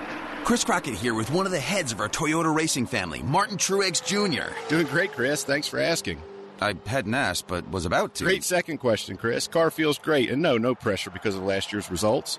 How do you... Know what you're about to ask? Yeah, you're... Blowing your mind? Relax, Chris. Being out in the lead is what I do best. That is... amazing. I know. NASCAR and Toyota Racing. With a family like this, who knows the places we'll go this season? Learn more at ToyotaRacing.com. Toyota. Let's go places. NASCAR is a registered trademark of the National Association for Stock Car Auto Racing, Inc. MRN.com. Original online audio, video, and digital content. Need the latest information on each week's races? Check out the MRN.com Race Center. Need to find your local radio station for MRN original programs and Camping World Truck, Xfinity, and Monster Energy NASCAR Cup Series races? Go to Stations on MRN.com. All the latest NASCAR news and opinion pieces, race schedules, driver standings, and archives of MRN programs, MRN race broadcasts, and so much more. MRN.com. We're at Phoenix International Raceway, an unscheduled pit stop for the Hardee's Oldsmobile. Dale Jarrett is the driver. Jim Phillips is in his pit area. A lot of smoke from the Hardee's Oldsmobile, Eli. They've lost a cylinder on the car. They don't really know what's wrong with it, but NASCAR wanted to bring it in and see what all the smoke was about. So they're checking it over right now. From this point, we can't tell. We'll get back with you. 193 laps go up on the scoreboard. Ricky Rudd is the leader right now by a full 3 seconds over Rusty Wallace and Terry Labonte. It's about 3 seconds back also now to Alan Kulwicki and Jeff Bodine, who round out the top 5. Let's go to Mike Joy. Well, they're spotting Bill Elliott in the 7th spot, Barney. He moving up a little bit since the restart as Ernie watches him work against Sterling Marlin as we come here down the front straightaway. And I don't really think they're being conservative. Bill told us earlier the GM cars seem to get off the corner just a little bit better than his Coors Ford, so they're just kind of playing their game plan and letting this one sort of roll out. Well, they were off the pace a little bit in the early going this afternoon. They continue to work on the car, as you pointed out there. They've got it running pretty good right now. All he needs is a top 10 finish here. In fact, he needs just a couple of good finishes to clinch the Winston Cup Championship. He can't afford to be all that aggressive, and he doesn't really need to. And this is the time of the year when if as much as it hurts a driver of Elliott's caliber to lay back just a little bit and not take any extra chances, he doesn't have a choice. Mathematically, if he finishes 8th here today and 8th in Atlanta on November the 20th, that's all he would need to do, regardless if Rusty Wallace extended his winning streak to 5 races in a row. As long as Bill finishes 8th or better today and 8th or better in Atlanta, the Winston Cup Championship is his. Let's go back to the pits. Ernie Elliott's got a second now. Ernie, is he being conservative, or the GM car is just getting off the corner a little better at this stage? No, the GM car should work a little bit better here. You know, it's on a racetrack like this, it's awfully difficult to get the car just exactly right. And, you know, one, we don't have the car exactly right. But too, well, that's not quite as much up on the corner as the BM cars have. So Bill Elliott's just running along, and they'll see where they end up. As you say, Barney, all they need is a decent finish here today to go into Atlanta, not with a championship in their hip pocket, but sure with a real strong shot to wrap it up. He's doing just what he needs to do. He needs to post a good top 10 finish somewhere in there, and that's exactly what he's working for right now. With 197 laps on the board, Dale Jarrett's car goes back onto the speedway, and that smoke continues as he stays out there. Now we're seeing him make the left turn as he comes out of turn number 4. He'll take it to the garage area and be out for a while. Maybe they'll try and get him back in. They may not, but he is in the garage, Dale Jarrett. Now on Mike Alexander's car, it's been in the pits at least some 4 or 5 laps. They're continuing to work on it. They're not about to give up if they can to get him back into the race, but he's lost an awful lot of time. Ricky Rudd is the leader. Rusty Wallace is second. Terry Labonte is third. Fourth is Jeff Bodine. Fifth right now is Alan Kulwicki. Posted in 6th position is Sterling Marlin. 7th is Bill Elliott. The 8th position belongs to Bobby Hillen Jr. In 9th is Harry Gant. 10th is Phil Parsons. The 11th position belongs to Davey Allison, and the last car still being posted on the lead lap is Benny Parsons. If you're just joining us along the way, wondering why we're not mentioning your favorite driver, Brett Bodine had an engine failure early in the race. He is gone for the day. So too is Jim Bound, the West Coast driver. Richard Petty is back behind the wall, though Dale Inman and the crew are still working on the STP Pontiac. Johnny Rutherford was involved in that multiple car accident here on the front straightaway, as was Bill Schmidt, Mark Martin, Greg Sachs, and Rick Wilson. They are all out of the race.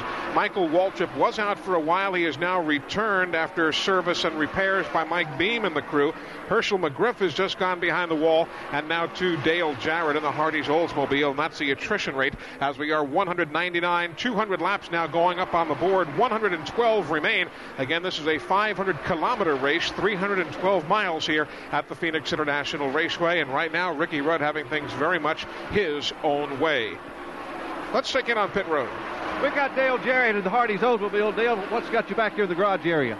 Well, we've got an engine problem of some kind. After the last restart, we started getting some smoke from under the hood. Looks like we've got oil going out the breather. Might have a cracked piston or something like that. You're going to try to get back in the race? Yeah, we're going to try to get back in for the points. You know, we got my points and the car owner points. We need to stay up as high as we can. If we can get it fixed, we'll get this Hardee's Oldsmobile back out there.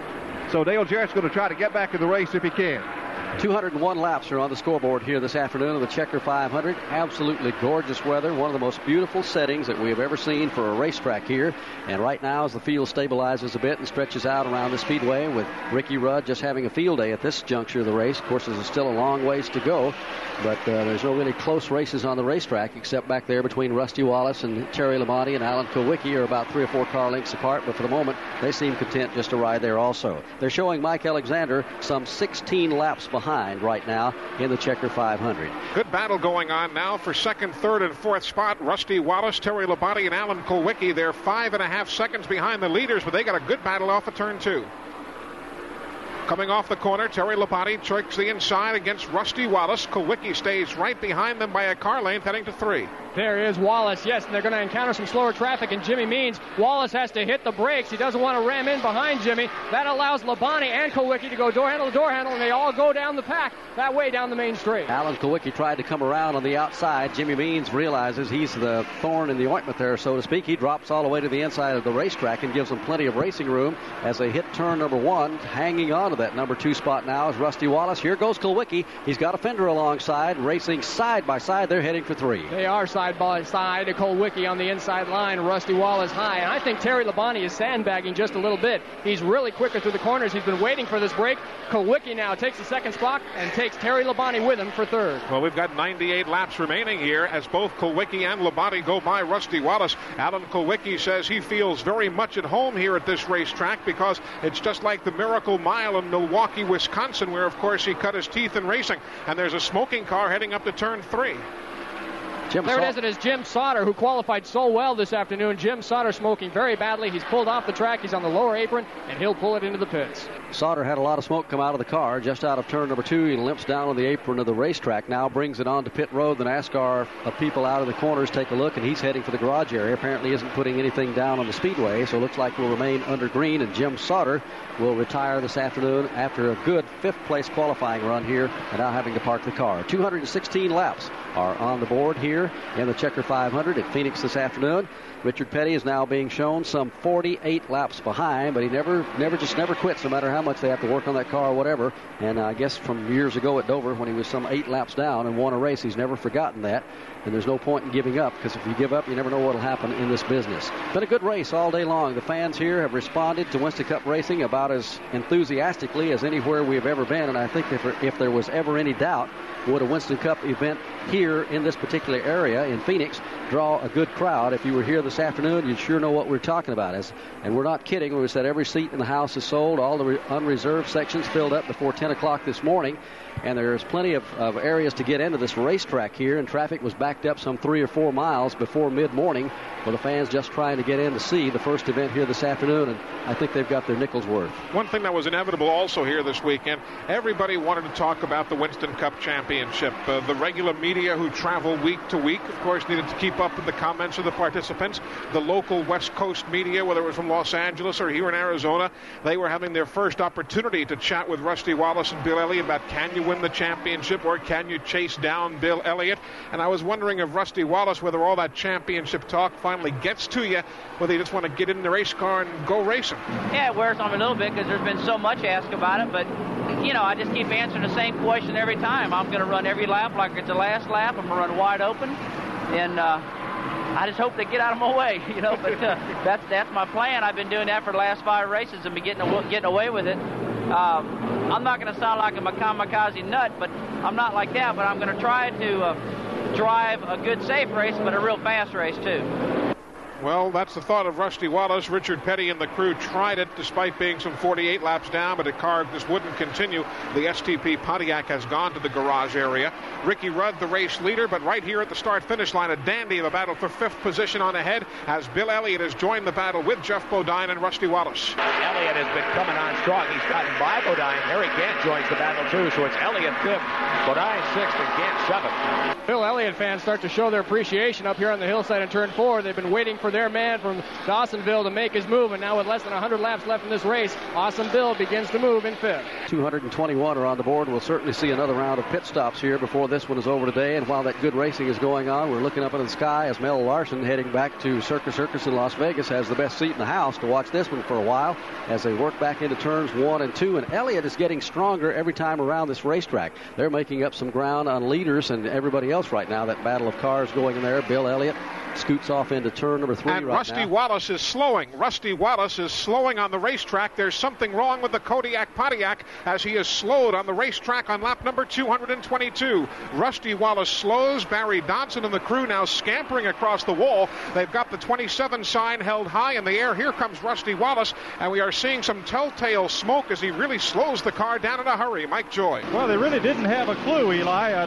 Even as you were talking about him slowing down, they still had not swung into action here. And then Rusty radioed in, and they came in. They're putting right side tires on the car now. The engine is running. They're not going under the hood.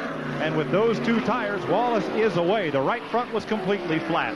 Now, I was about to say, Mike, even from here, you could see that it had a problem, and smoke really pouring off that right front tire. He's gone at least a lap down as he is on the apron of the racetrack, heading back onto the speedway in the back straightaway. So Rusty Wallace, after having a great run in the early going and all the way up to right now, finds himself playing catch-up again. But he's no stranger to that, as he's proven in the last 2 or 3 races, coming from behind to win. That's been their big key here of late. They have found themselves a couple of laps down, and Rusty just couldn't believe the fact, as a matter of fact, that they were able, with the competition being what it is, to run and win 3 races in a row. That was something he still finds amazing. Well, I feel really good about that. The teams did a great job, and everybody's been working together. I've been doing my job. They've been doing their job. And we've all been doing what we need to do. If going into this year, if anybody would have told me that I'd have more second-place finishes, more top 5s, more top 10s, leading in money 1 and 5 victories, and I'm not leading the points, I wouldn't have believed it, but that's the case. And now Rusty has to play catch-up again here this afternoon as Roy Smith is on pit road with a lot of smoke from his car. They're pushing his car back up pit road, and apparently Roy Smith is through for the day as they're pushing him up the pit road and heading back to the garage area. They may try to get him back in there also. He's had some pretty good runs on the West Coast. Very talented race driver. 225 laps are on the scoreboard. 5.7 seconds is the advantage now enjoyed by Ricky Rudd over Alan Kulwicki. We're nearing pit stop time, Mike Joy. I think it'll be pretty close, Eli. The bad news for Rusty Wallace is that when he cut down that right front tire and then the fender wore through the tire and interliner, put it down on the rim, it did cost him a lap getting in here, getting it changed. The good news is he can now go the distance without another stop, and everyone else will have to come in. Those that pitted on the first or second lap of caution when we had that multi-car wreck will try to be in here in the next 5 to 8 or 10 laps. Those that topped off toward the end of that caution flag period can go another 10 or 12 laps longer, but everyone will have to make at least one more stop, and if it comes under green, that should put Wallace, although out of sequence, back up on the lead lap. So he'll be in pretty good shape there, and despite the fact that his pit stop is out of sequence, he would like to see a caution, I'm sure, to get back in there and get fresh rubber on all around and get back into sequence with everybody else, because if he stays out there and keeps running and the other drivers will make their pit stop, they'll have a little fresher tires on the car than he will. But he's really hanging it out here right now. 233 laps on the scoreboard of the Checker 500 as the sun begins to move even further west. And as part of that turn, as you go off into turn number 1, the sun goes right in your eyes, and right in the middle of it, you go in behind kind of a shaded area there. And that will help the drivers a little bit, but is much like Eli pointed out earlier this afternoon, as at Rockingham, North Carolina, it is very difficult to see straight ahead going in that turn, and if should there be an accident or something up there, there's a good chance the driver will miss it and run right in on it. Been a good race here this afternoon at Phoenix, Arizona, and I think we may be coming back here. Nothing official from NASCAR, certainly, but the improvements they've made and the enthusiasm we've seen from the fans, the press, everybody that's here and concerned with the Checker 500, I don't think there's any doubt that one of these days, next year, we'll certainly be right back here watching another race. I guess it's sometime around late December, January, somewhere in that range when they finally announce the official schedule for the coming season. But we'll find out exactly what the schedule holds for 1989 before much longer. Some of the other drivers we have not talked all that much about here of late. Those running a lap down in 12th spot, Dale Earnhardt. 13th is Rusty Wallace. 14th, Kyle Petty. 15th is Derek Cope, just trooping along and doing well. 16th belongs to Darrell Waltrip. 17th is Lake Speed. And for the moment, at least, Kenny Schrader, who has just pitted, has now picked up one of the laps that he was in arrears to the leader. And he is running now a lap down instead of 2 laps down, but that could change shortly as the pit stops begin to unfold for the race leaders. There are 11 cars showing on the lead lap, including Benny Parsons, who's out there in the 11th spot now, running some 8 or 10 car lengths ahead of the race leader, Ricky Rudd. 236 laps on the board, 312 make up the total distance here this afternoon. If you're wondering why we have not been talking about some of the drivers, and you might have just tuned in our broadcast, here is the leader on pit road. Let's cover that stop, and then we'll update you on the story we're about to do. Let's go down to Mike Joy. Ricky Rudd comes in for what certainly the Quaker State team hopes will be his final pit stop of the day. If it goes according to plan, it'll be gas and right side tires. So they are the first of the lead cars to pit and do so here. Right side tires are done. They're awaiting that second can of gas. The car is still up on the jack, and as they drop it, that's the signal to Rudd to take off, and he does so. If he can just keep things going like he has all afternoon here, he's been the class of the field. Rusty Wallace in the early going was running as well as he was, but then Rusty had a couple of problems and now finds himself playing catch-up a lap down when he cut a tire down or had one go down and wear through that fender that Mike told us about just a moment ago. But I wouldn't count him out the way he's pulled him out of the fire the last 3 or 4 shows. 238 are on the board. Alan Kulwicki is now the leader due to the fact that simply Rudd ducked on the pit road there just a moment ago. You got to say a lot about this kid. He was so disgusted with the way he qualified, and I think we talked a little bit earlier when we came on the broadcast that he had qualified either on a pole several times this year or never worse than 10th or 11th. And here he didn't even get in the top 20. Wasn't sure what kind of combination he needed in the car. Even this morning, he was second-guessing himself as to what they needed. And now he finds himself leading this race with a shot to win it. Very big shot to win it, certainly. And Alan Kulwicki is very much in the hunt. Ricky Rudd, though, obviously to be reckoned with. And here comes Bill Elliott now. The third-place man is on pit road. He'll pit all the way down towards turn number 1. Mike Joy. I wonder if Ernie's maybe a little bit surprised that Elliott has climbed up into third position in the running order. Like most teams, they'll take on right side tires here and make sure they get all the gas in. Still with more than 70 laps to run here, they can't take a chance on just a can or a can and a half. And like on the road stop, the jack stays up until the fueling is done, and then Elliott's away. Rusty Wallace has moved in right behind the leader, Alan Kulwicki. He'll try to get around him and put himself back on the lead lap as they work up into turn number 3. Here's Bobby Hillen, who's had a good run, making a pit stop also. Now, these are all routine stops. Kyle Petty brings the Citgo 4 to the Wood Brothers in. Benny Parsons ducks off the banking up in turn number 4, and will bring the Bullseye Barbecue Sauce car on the pit road. Let's cover some of those stops. Jim Phillips. Well, Barney, we got hung over here in the garage area. We're going to talk to Jim Sauter, who had a good run today. Qualified 5th, but he had to make that hard left turn. What put the Evinrude Pontiac out, Jim? Well, we lost a cylinder first. I guess we dropped a valve, and then it jumped over to 3 or 4 other cylinders, so I couldn't even nurse it the rest of the way. But there's big things ahead for Jim Sauter. Well, we thank you very much. We worked real hard at it. The Evinrude Pontiac is a good car, and we showed its potential today. We just need a little luck, too. Okay, Barney, back up to you. Mike Joy. Some stops are going on down toward Mike. We're seeing Sterling Marlin's Piedmont Airlines car being attended to. Looks like a 4-tire change. They changed the left side and right side, drop the jack, and send him back onto the racetrack. And we'll see most of the other front runners in here in just a moment. Rick Wilson, who was involved in an accident earlier here this afternoon that took out about 5 cars, has been in the garage for the last 40 or 50 laps, and now we see his car coming back onto the racetrack to put in as many laps as he can and finish this thing, maybe pick up an extra 5 or 10 Winston Cup points. Some of the drivers that were knocked out in that crash earlier this afternoon were Rick Wilson, Michael Waltrip, West Coast driver Bill Smith. Mark Martin was sidelined in that accident, so was Johnny Rutherford and Greg Sachs. Now, all of the drivers are all okay, but it really tore up some equipment going off into turn number 1. 243 laps are in the book. Let's go to Mike Joy. Marty, they're waiting for the leader, Alan Kulwicki, to make his stop. Of all the cars on the lead lap, Sterling Marlin was the only one to take on 4 tires. You talked about Kulwicki's week. The first part of his race wasn't much better. They had an air hose fitting here, break on pit road. Kulwicki came in 3 times in the first 40 laps to get different tires and different chassis set up on the car. And then a lug nut froze on the right rear, and they had to run him on that same right rear tire an extra stop before they could take it off with a hand wrench rather than the air wrench. They've been out on pit road here waiting for him for the last 2 or 3 laps. Looks like Alan's going to try to stretch and get every mile out of that tank that he can. Mike had mentioned Sterling Marlin, who was running up in the 7th spot and made his pit stop. He's tickled. That whole team is really excited. They've got the Sunoco sponsorship locked up for 1989. Yeah, we are. It's it's real good for Sunoco to come on and go with us. They got a long-term commitment to racing. They've got a good heritage background in racing with Indy and being a Roger Penske and all. And they just now start to get back in Winston Cup, and we're really excited and looking to have a good year with them next year. One thing they are going to do, they're going to give back the 44 car number, and they'll be number 94 next year. That, of course, part of Sunoco's 94 octane gasoline, which will be a promotion going on all across the country. Another of the leaders in, the 6th place runner, Jeff Bodine, on pit road. And he's well out toward the pit lane, so they hold Alan Kulwicki on the racetrack 1 lap, so he gets a clear run. He's pitted just in front of Bodine here along the lane. So right side Goodyear's for Jeff and a full tank of fuel. They're going to come around, have a look at the left side. Nope, drop the jack and decide to send him away with just the 2 tires. And Kulwicki will be in next lap, they're saying. Jimmy Means also takes advantage of this lap to get his pit stop out of the way.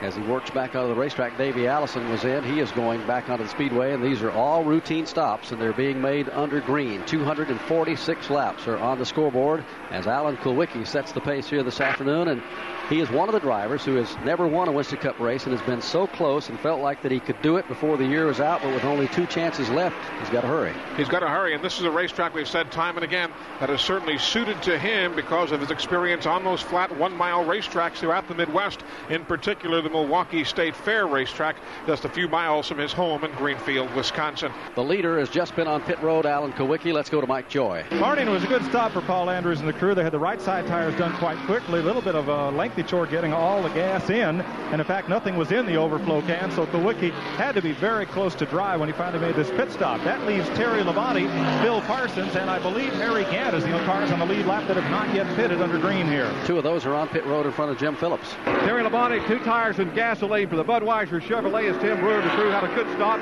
Harry Gant's in for left side tires and gasoline on the Skoal Bandy. So those 2 cars are on their way with 2 good pit stops on this end. The only other car that was being shown on the lead lap that now has not made that pit stop would be the 55 car of Phil Parsons. He'll be in just a moment. We'll be back from the Phoenix International Raceway. This is MRN, the Motor Racing Network. Citywide to countryside, whatever you drive, wherever you go. Hercules Tires has the value, selection, and industry-leading warranty to get you there, no matter where the road takes you. To learn more, visit HerculesTire.com. Hercules Tires, ride on our strength. Mayhem, a state of havoc, pandemonium, bedlam, or madness. He and Keselowski tangle. Kurt Busch slams the inside wall. Then he goes up the racetrack, and here comes Kyle Busch. Kyle Busch, oh, Elliott spins. Mayhem. What happens at Martinsville? Tickets are on sale now for the STP 500 Monster Energy NASCAR Cup Series race on March 25th. Call 877-RACE-TICKS or visit martinsvillespeedway.com to purchase yours. Martinsville Speedway, the half mile of mayhem. 6.7 seconds is the advantage now enjoyed by Ricky Rudd over the second-place runner, Alan Kulwicki. Kulwicki now going around Darrell Waltrip. Running well is Kulwicki here, but Ricky Rudd at this moment virtually untouchable. I want to pass along a phone number to you that we had mentioned earlier in the broadcast. For those of you who are interested in purchasing some of the Heartbeat of America sportswear that is available to you as an MRN listener, that number is 1-800-221-0542. Again, 1-800-221-0542 for the Heartbeat of America sportswear, a toll-free number, especially for Motor Racing Network listeners. 271 laps are being posted on the scoreboard here at Phoenix International Raceway this afternoon, and by any measure of how you want to cut it here for the inaugural Checker 500, the first Winston Cup event, full scheduled event here, it has certainly been a success this afternoon. We've been looking out there, and usually when we were down south or different places where we run this time of the day, you'd see a few fans trickling out here. I don't think anybody's moved out of the seat. They've moved around to the concession stands a few times and souvenir stands, but for the most part, all the seats in front of us and everywhere you look still filled. They want to see how this one comes out, and well, they should. With Ricky Rudd still leading, Alan Kulwicki, Terry Labonte, as they work around this racetrack, and there are quite a few cars that are now falling back in the running order. Jeff Bodine is 8th. He is a lap down. Back in 9th position, also being shown a couple of laps down right now, would be Davey Allison. Or is that just one lap down? Just one lap down for Davey Allison. Phil Parsons back in 10th spot. 11th is Benny Parsons. His brother, Dale Earnhardt, is back in 12th spot. If you wondered what happened to him, he had a couple of unscheduled pit stops earlier this afternoon, and he's kind of had to play catch-up a time or two. He's just never been able to get himself back on the lead lap. He did on one occasion, but again, he had to make another unscheduled stop, and he just finds himself trying to play catch-up. Hasn't been able to do anything with the front runners. He currently is 12th. Darrell Waltrip's 13th. 14th is Lake Speed. Back in 15th position right now, Sterling Marlin having a good run in the early going, but now has fallen all the way back to 15th, and Kyle Petty rounds out the top 16. Let's take you a little bit further back now. 2 laps down, and 17th is Derek Cope. 18th will be the Ken Schrader car, and 19th Trevor Boys. In 20th, 3 laps down, now Chad Little. 21st is Neil Bonnet. 22nd, 4 laps down is Dave Marcus. Then comes the Rookie of the Year battle. 5 laps down, and 23rd is Ernie Irvin. And 6 laps down, and 24th is Kenny Bouchard. So Kenny, who has a 6-point lead in the Champion Sears Rookie of the Year battle, has now 1 position of a deficit to Ernie Irvin. So if that stays as is, we could see the Champion Sears Rookie of the Year battle be just a couple of points, or 3 possibly, on the 20th of November at Atlanta International Raceway. Want to remind you again, if you're planning to head to Atlanta for the running of the Atlanta Journal 500 on November the 20th, there are just a few tickets remaining. They will, however, on race day, have plenty of unreserved grandstand tickets, the general admission tickets that will be available. Also, the infield tickets are still available for both the 1-day and the 2-day passes. So if you've not yet gotten your tickets, they'll still be able to accommodate you at the Atlanta International Raceway, but those tickets are going quickly, though there will still be some available for race day sale. But we hope to see you there with Busch Pole qualifying on the 18th of November, and the ARCA Permatech Supercar Series running a 500-kilometer race there on Saturday, November the 19th. Also yet to come today, at the conclusion of our Checker 500 broadcast, Barney and I will select the Have a Tampa Close But No Cigar Award. The winning driver getting $200 from Have a Tampa. The members of the media in attendance will select the winner of the Goodies Headache Award, with $750 from Goodies Manufacturing to be awarded there. And the MRN crew will be voting the Peak Cool Move of the Race Award, with $500 after our balloting to be awarded as well. Ricky Rudd's advantage right now over second-place car Alan Kulwicki is about 7.2 seconds, and he is getting around this racetrack just about as well as you can do it here this afternoon. He's being able to work traffic almost perfectly at both ends of the speedway. He's heading up to Dan Hubbard right now, and Dan, when he comes through there, if he catches a slower car, he can pick any groove he wants to go, high, low, wherever. The thing about Ricky Rudd, he's had the field handled all afternoon, and he does it so low. The car is so much under control. It's not pushing, it's not sliding. Ricky's very comfortable behind the wheel. He could turn up the wick at any time. He's back in turn number 1, and Rick Benjamin is much the same story over there. He hasn't had any problem in that end of the racetrack either. Barney, he's been incredibly smooth down here. He's been one of the few drivers who has not had a problem with the car wanting to slide up the racetrack here and wanted to.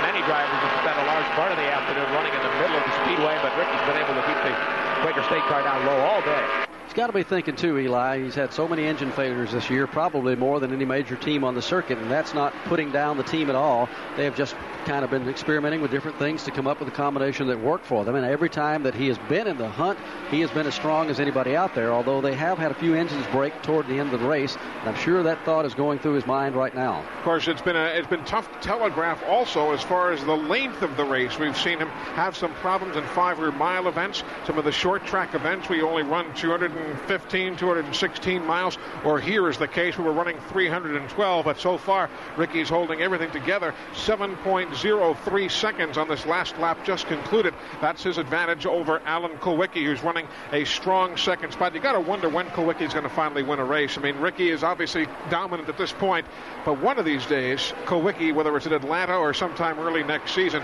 you've got to think they're going to start coming in bushels for that young man. Kind of like Harry Gant used to be when Gant had all those second-place finishes for about 3 years in a row, and he finally pulled his first win out up at Martinsville Speedway. And talking about Ricky Rudd, he has matured so much as a driver, seemed to be more at ease with himself, I guess. And he told me just a week or so ago that he feels less pressure in that race car right now than he ever has. The thing that I feel over here, Quaker State's been one of the best sponsors I've ever worked with.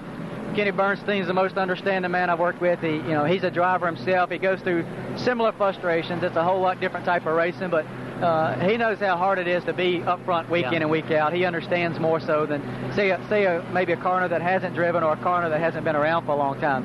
I'm just tickled to death to run with these guys, Larry McReynolds, Bob Riley, and the list goes on. There's a lot of guys without a whole lot of big names, but they're very big on talent, and it's been a low-pressure deal for me. It's been a fun place to come to work for. Should be fun for him right now. He's just dusting the field here at Phoenix International Raceway, working down the back straightaway, about to catch Davey Allison's car over there to put him a lap down if he can get on around. 283 are complete. 6.83 seconds. That's the lead now enjoyed by the Quaker State Buick of Ricky Rudd over the second-place Xerox Ford Thunderbird of Alan Kulwicki. It will be a nice way to finish off this week and the last couple of weeks for the Quaker State team. Their car owner, Kenny Bernstein, winning yet another funny car championship on the drag race scene last weekend with a victory, taking the championship out at Pomona, California. So it's been a championship stretch for that team here of late, and they're hoping that Ricky Rudd could add to it here this afternoon. I think Darrell Waltrip just might have stretched something. There was a lot of smoke from that Tide Chevrolet as he went down the front straightaway in front of the pits here toward turn 1.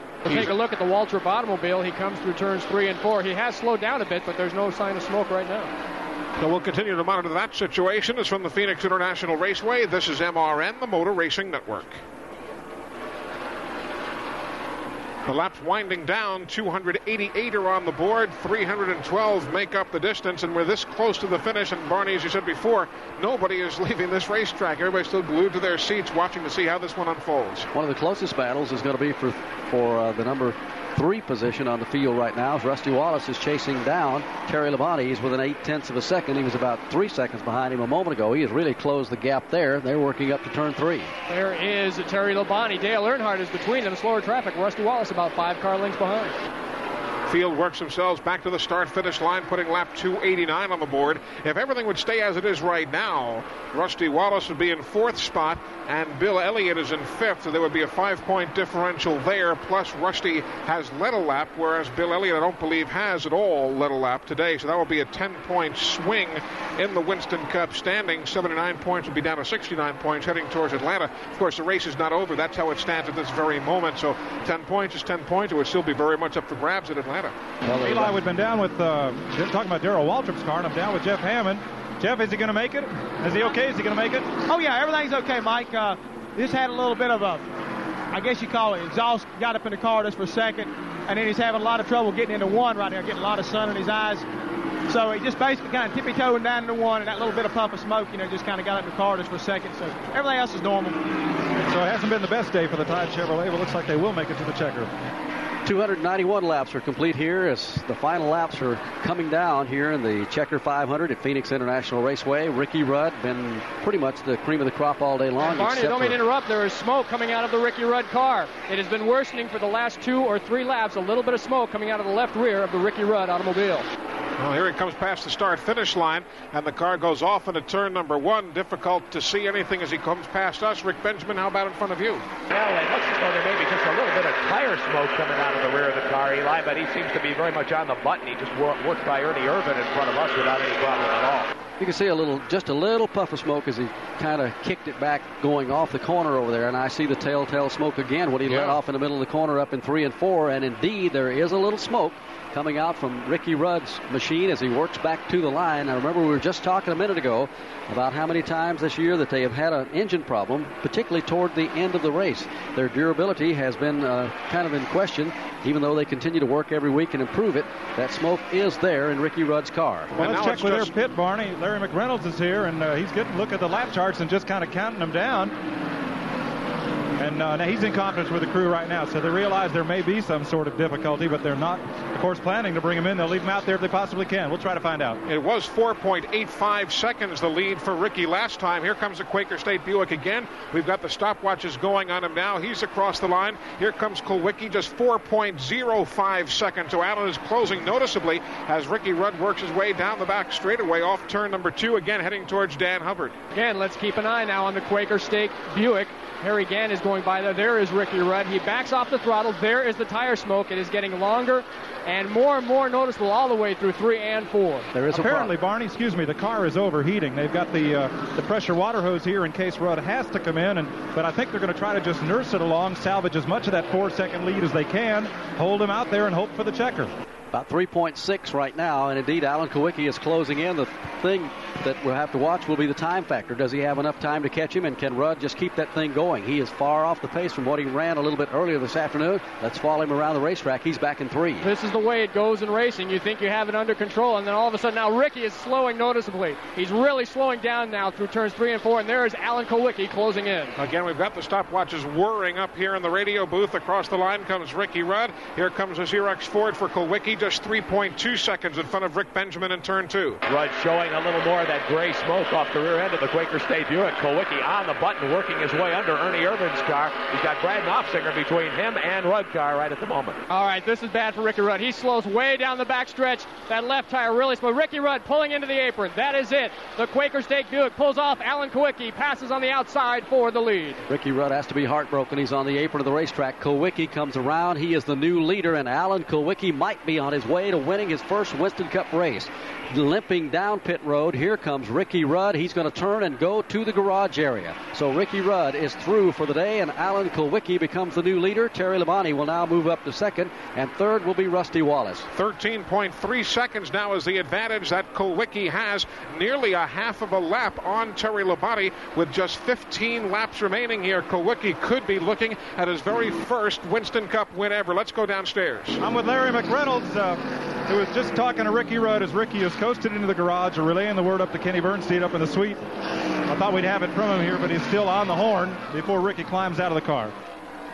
What a heartbreaker for Ricky Rudd. He's had 2 or 3 get slipped through his fingers with an engine problem, and we're assuming that's what it is in the final stages of the races this season. So Ricky Rudd is now in the garage area, and Alan Kulwicki has to be all smiles, but then he too knows that he needs to finish this thing. 298 laps are on the scoreboard, and 312 will make it up. So he has a ways to go yet. He's not home free exactly. This is his 85th career Winston Cup start for Alan Kulwicki in the Xerox Ford. As we say, it's not over yet. He's got 13 laps, 13 miles remaining. This is a 1-mile racetrack as the field continues to work here in the late afternoon sun of Phoenix, Arizona. Alan Kulwicki, I tell you, you've got a feel for Ricky Rudd. We had no sooner talked about that scenario than Dan Hubbard alerted us to the problem. It continued to unfold. And Kulwicki now tiptoeing his way past you, Dan Hubbard. He's obviously taking it very, very cautiously. Very, very cautiously. But then again, so was Ricky Rudd. Alan Kulwicki all by himself across the stripe. Kulwicki heads back to turn number 1, looks at that scoreboard, takes a look at the laps remaining here. They wind down for him, and he's hoping that thing will stay together for him and he can get his first Winston Cup victory. Nobody to pressure him right now. Terry Labonte is just crossing the line, and he is 14.6 seconds behind. So if Kulwicki can get any kind of lap speed for the next few around here, he's got a shot to win this thing. Let's go to Jim Phillips and see if he's caught up with Ricky Rudd. Yes, we have caught up with Ricky Rudd. Ricky, with the class of the field today, what put you out of it? I don't know. Must have cracked a cell ahead or something. The last 60 laps or so we were running, the water temperature gauge was pegged. I was really surprised the motor lasted as long as it did. I just backed off running about 50%, 60% on the straightaway and running through the corners, trying to make it live. It just wouldn't make it. What was your big advantage today? You had the field really covered all day long. Our car was really hooked up on the corner, you know. We really could get down in the corner and get a hold. Had a lot better traction than most everybody else.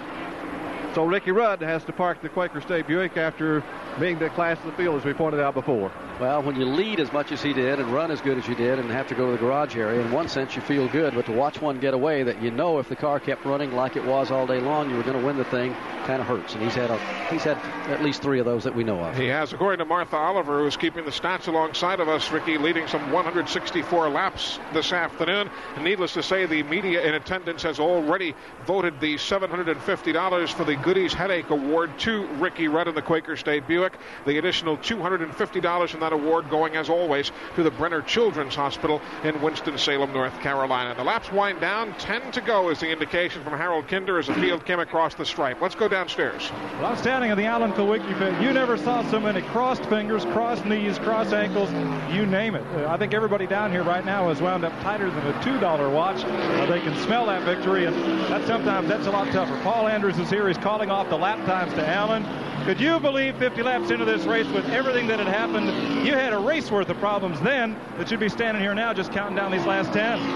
Well, I tell you what, we did have a lot of problems to begin with, but we never got a lap down. We took care of all our problems. We kept cool. We kept shooting for good pit stops, and we kept having good stops. We've come a long ways. We still got a few laps to go, and that's what I'm hoping for right now. We got to get this thing over with so we can win it. And that's the thing about Alan. Barney, there's no downside to Kulwicki. I mean, he goes and everything is positive, and what are we going to do next? What are we going to do to make this car better? What are we going to do to fix it? What are we going to do to get to the front? Today he's got there. And that's exactly what it takes. We're looking right now at Terry Labonte, who's moved up into the number 2 position, and right behind him, less than a half a second back, and coming on pretty strong, and has been, but doesn't seem to be able to get any closer right now, is Rusty Wallace. The interval there will be just about a half a second as they work down toward turn number 1. 305 laps are on the scoreboard. Again, Alan Kulwicki just pacing himself around here when he catches traffic. He's giving himself a little extra margin to get around, not attempting to do much passing in the corners, waiting until he gets in the straightaway, and he can sense that he's going to victory lane if he can just keep it all together, but that's got to be the longest, 6 miles left that he'll ever drive. 15.7 seconds is the advantage as cautiously as he's taking it. He's still managing to pull away from Terry Labonte. Kulwicki now bypassing Derek Cope's car. He's at a comfortable edge between himself and Harry Gant, who's running some 15 car lengths ahead of him back in turn 3. Here comes Alan Kulwicki. And you know, he's walking a tightrope here. He's got to remain calm and cool, but at the same time, you know his stomach muscles got to be tightening a little bit. His hands tightening maybe just a little bit on the steering wheel. In order to finish first, I must first finish. And Alan Kulwicki is going to do that this afternoon. Barney, there's a couple of guys here in this pit won't even look at the racetrack. One fella sitting here on a tire rocking back and forth won't even look up. Everybody else is alternately cheering and wringing their hands. And Alan's story is kind of like that little book here I think we all read when we were 5 or 6, or somebody read to us, The Little Engine That Could. You just keep going and saying, I think I can, and one of these days you get to the top of that mountain, and this could be his today. He's got about 4.5 more circuits around this racetrack. Here he comes out of turn number 4 down to the line, and Harold Kinder says 4 to go for Alan Kulwicki as he flashes by the start-finish line and takes it back into turn number 1. Kulwicki has been very, very strong up here all day, Barney. He's all by himself right now. He's got the lap car of Jimmy Means in front. Kulwicki smoothly out of 2 and moving out onto the back straightaway. I tell you, this thing isn't over for Kulwicki, and I don't mean to spread any panic, but some of the drivers here are perhaps experiencing some final stage fatigue here, because the last 2 or 3 laps we've had some cars sideways just trying to keep it off the wall. So Kulwicki has to tread very, very carefully. And one of those is Rusty Wallace. He is on pit road for a splash of gas. They were afraid he couldn't go the distance, and well, this should hurt his chances to pick up points on Bill Elliott, but he's away with just gas. Well, he still needs to be running at the finish, and that's exactly what they did. They're taking no chances as they send him back around. Jimmy Means' car gets right out against the wall over in turns 1 and 2, but he keeps it off there. A little bit of trouble for Means. That's the second time today he's been up high like that, Barney. He just touched the wall ever so gently right in front of a Valvoline sign, but he was able to gather it back up and keep going. Alan Kulwicki had closed in on Rusty Wallace, thought about maybe passing him going into turn number 3, and Alan says, why bother at this point? Just follow right around. Harold Kinder leans over and shows the field 2 fingers, 2 more laps, 2 miles to go as Kulwicki works in turn 2. Kulwicki all by himself with Wallace right in front of him now. Very smooth again out of 1 or 2. Kulwicki moves up onto the back straightaway. He'll sit right behind Rusty Wallace. Yeah, there's really no no reason for Kulwicki to make a move here. He can use Rusty to kind of clear the traffic ahead of him. There is Rusty Wallace going very slow now through turns 3 and 4. So too Kulwicki, and that's the way they go through the exit of 4. Alan Kulwicki, who is closing in on his first Winston Cup victory, comes down to the line. Harold Kinder puts the white flag on him. 1 mile to go for him. Let's follow him around as he hits turn 1. Kulwicki moves into 1, still riding behind the Kodiak Pontiac. Kulwicki draws right up on the rear bumper of Wallace now, moving out of 2 and onto the back stretch in the middle of the speedway, giving himself lots of margin for error. There is no slower traffic now in front of Alan Kulwicki, save for Rusty Wallace, and he's a veteran, he's experienced, he can trust him. Now they're going to go around Rick Wilson, and you can see the smile on the driver of the Xerox Ford as he goes down the main stretch for the last time. As Harry Gant slows on the racetrack, here comes Alan Kulwicki. After 85 career Winston Cup starts, he finds victory lane. He waves to the crowd and to his pit crew members as he goes by, and Mike Joy is in the middle of that celebration. Oh, it's a madhouse. It's the moment these guys have been waiting for, not all season, but for some of them a couple of seasons. They said you couldn't run your own race team and drive the car. Kulwicki has done that. They said you couldn't come in here with, at first, just partial sponsorship, and he has done that as well. And run his own team, drive the car, call the shots, and now he'll get to drive it to victory lane, a place where ever since boyhood, when he watched his dad work on some winning USAC stock car engines for many, many years, Alan will get to drive his Winston Cup car into victory lane. Unofficially, the top 4 finish right now. Alan Kulwicki will win it. Terry Labonte will finish second. Davey Allison third, and Bill Elliott fourth, and we'll be back. Whatever you drive, wherever you go, Hercules Tires will get you there, whether you're running on dirt or running a job. Our dependable, high-quality tires are the perfect fit for your needs. For unmatched value, selection, and warranty with industry-leading road hazard protection, there's only one choice: Hercules Tires. To learn more, visit HerculesTire.com or call 800-677-9535. Hercules Tires. Ride on our strength.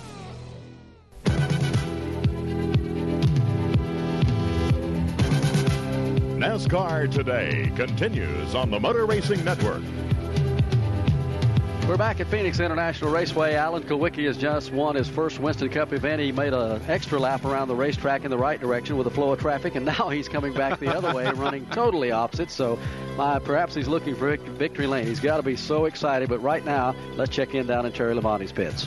Okay, we have Terry Labonte. Terry, you chased some tough cars today, but you wound up with a good finish. Well, we did. The car ran good all day. The Budweiser guys just did a super job. We had some great pit stops. The car worked good all day. Kind of running out of brakes at the end there, so I was kind of wanting a caution that I wasn't wanting one. I was wanting one so I could catch the leaders, and I didn't know if I'd be able to run as fast as I had been, since the brakes weren't quite as good. But it was a good run for us. What advantage did like Ricky Rudd and Kulwicki have over your car? The smaller cars, seem to work a lot better on the tracks about this size than these Monte Carlos. And I think that was a little bit of an edge they had on us. But the car worked good all day, and, we got a good run. We got beat. We'll just have to try again next week. That's Terry Labonte. He finished second here in the Checker 500. Good finish for him. And right now, Alan Kulwicki finally comes down on the pit road, and these fans here are cheering the young driver on, and they're having look like a big party right down there at the car. As he heads for victory lane, we'll get a word from him in just a moment as the celebration will continue down there. Again, finishing third, they were showing unofficially Davey Allison and Bill Elliott with a fourth place finish. And as he makes his way to victory lane, let's check in again down on pit road. Okay, we've got Bill Elliott here. He protected that lead today and came in with a fourth place finish. And Bill, you're kind of chasing that Coors Ford today. Well, we did what we had to do. We went out. I thought it was going to be a real long day there when Rusty really took off, and we had a cut tire there early, and we did what we had to do, and the car got to working real well there toward the middle, and right there at the end it got loose, but still we hung on and had a good day. This racetrack turned out to be what you expected of it? Pretty much so. It's a little bit easier than what I thought it was going to be, but it was still a good day. I congratulate Alan for his first win. He did a heck of a job. So the confidence has to be back up in the Elliott crew. Well, no doubt about it. If we can just go into Atlanta and do what we got to do, we'll be okay. That's Bill Elliott. He finished fourth today and kept that lead in those points. Let's check in with Mike Joy real quick. Barney, Alan Kulwicki's been interviewed by TV, and I'm with Danny Tarasevich and Lou Bazanese from Xerox. And I know you folks, you put a lot of investment into Alan Kulwicki, and I knew you guys knew that someday it would pay off like this. Yes, definitely did today. Beautiful ride. We couldn't ask for a better ride. Came from behind I don't know how many times, and excellent. Lou? Yeah. It's been a perfect weekend, Mike. We wrapped up our contract with Alan, and I'm happy to say he's with Xerox for next year and hopefully forever, for crying out loud. Well, they're a happy bunch, and we'll have a happy driver here in just a minute, Barney. All right. Alan Kulwicki, all smiles in victory lane as we're kind of looking at him from up here in the tower, as this crowd is still here just watching what's going on. Barney? Go ahead. We've caught up with Rusty Wallace, Kodiak Pontiac. Rusty, it was an up-and-down day for you today. Yeah, it really was. I don't know what happened yet. I don't know if we bent the toe in or broke a heim joint at the sway bar or something like that, because it just developed a terrible push after one of the pit stops, and it wasn't the tires or anything like that, so I don't know what it was. We're going to have the crew look at it and see what happened, but I just fought a bad push. But the first 3 or 4 stops of the race, the car was perfect, really strong. Rudd and I think, had 2 good cars, but didn't work out for today, and we didn't gain any points, but we didn't lose any, Bill. So it's going to be really let it all hang out next week in Atlanta. That's about it. It goes right down to the wire. That's Rusty Wallace. Let's go to victory lane. And Barney, here's Alan Kulwicki. And I remember a couple of years ago when we went up to Milwaukee to do a race up there, and you came around and said you'd been listening to MRN and said, I'm Alan Kulwicki. I'm going to be down here, and I'm going to win some of these races with you guys. It seems like it was a long time ago, but I guess it wasn't really. It's been a long road, a lot of work that it took to get here, but it makes it all worthwhile. We were catching Rudd, and if he wouldn't have had trouble, it would have been close. But we just kept digging all day, and we were getting him at the end. I thought he might have to stop for gas, but I wasn't sure. And when he blew up there, I knew we had it. And I'll tell you, with about 20 laps to go, I almost started crying. His Xerox Amoco Ford Thunderbird ran great, and there's been a lot of frustration. We've been so close so many times this year, but this makes it all worthwhile. Well, I don't think you could have got a bet on your chances after qualifying here. Didn't make it in the first round, and the first 50 laps or so in this race had a few problems. But boy, when you guys bounce back, you guys just never give up. Well, I don't know who it was, but somebody said, well, don't qualify so good. Maybe you'll win. I was pretty disappointed after qualifying, but maybe that's what we needed to win a race here, and we certainly kept coming back and kept digging, and I'm really proud for the whole crew, and I think we're going to come back tough as a team next year. I think a lot of folks, we'll get another word with Alan here in a minute. Barney, he needs to catch his breath just a bit here and get a drink of water. Gives us a chance to vote for the Peak Cool Move of the Race Award. Let's open it up with our reporter out in turns 1 and 2, Rick Benjamin. Eli, I've got to give a nod to Michael Waltrip and the Bahari Racing crew for the job they did to get Michael back in the race today. They brought that car past our broadcast location after the crash on the main straightaway in which 5 or 6 cars were involved. And I heard Michael say in our pit road interview that they were going to try to fix it and bring it back out. I honestly didn't think they had a chance. Much of the rear sheet metal was gone from the car. The front was badly damaged, and just an amazing effort, I think, to get that car back out. So here's a call from Mike Waltrip. Dan Hubbard out in turns 3 and 4. Well, Eli and Barney, you might have to help me out on my vote here. I'd like to give a nod to the pit boys who jumped the wall with fire extinguishers. We had that bad accident down the main straight. So whoever they were in the face of that fire, they went over to get the job done with their extinguishers. How about Jim Phillips? I'm going to go on with Harry Gant's crew. Harry needed a good run today, and he had a good run. They kept that car on the racetrack. He had a problem with overheating. He had a couple of other problems, and they kept him right up there all day. I'm going to go along with Harry Gant and his crew. Mike Joy? I have to go with Kulwicki. They never gave up. They just they got a little bit down, and then they came back, and it was quite a performance. I think I'll concur in this instance. We don't often like to give the Peak money to the man who wins the race, but in light of all the circumstances that were talked about earlier, the starting spot back in 21st, the problems early in the race, and just finally hanging in there. And hey, that's part of racing, taking advantage, unfortunately, of somebody else's misfortune, as happened with Ricky Rudd. I'll nominate Alan Kulwicki as well. Well, that's a good nomination. I'm going to have to cast one in Bill Elliott's direction because he too played catch-up all day long. The team never panicked, and he made a lot of cool moves in traffic out there to get himself back in a position to either have a top 5 finish or win the race. I think I'll cast a nomination in Bill Elliott's direction. But with 2 nominations for him, Alan Kulwicki will pick up $500 additional today from the folks at Peak Antifreeze and Coolant as the winner of the Peak Cool Move of the Race Award. Eli, we'll finish up down here in Victory Lane with Alan. One thing we wanted to talk about, I don't think most people at home realize just how small your whole operation is in terms of just people, manpower, that sort of thing. I've really got 4 full-time guys and a pretty good group of part-time guys and a good secretary, but all this about the shoestring budget's been over-exaggerated. I do have some good sponsors, and we're going to come back bigger and better next year. I know you had just a second here to catch your breath, but is this the biggest thrill as you always hoped it to be? Without a doubt. You work for something so hard for so long, And you always wonder when it finally comes, if it's going to be worth all the anticipation. But in this case, it certainly was. That's great. Congratulations. Thank you. One other award we need to give out, the folks from Have a Tampa, the cigar folks, with the $200 Have a Tampa Close But No Cigar Award. And I don't see how we can really look past Ricky Rudd. He was there. He was in control, led nearly, 164 laps of this race, and he came as close as he could without picking up the victory. So I'll guess nominate Terry Labonte. Excuse me.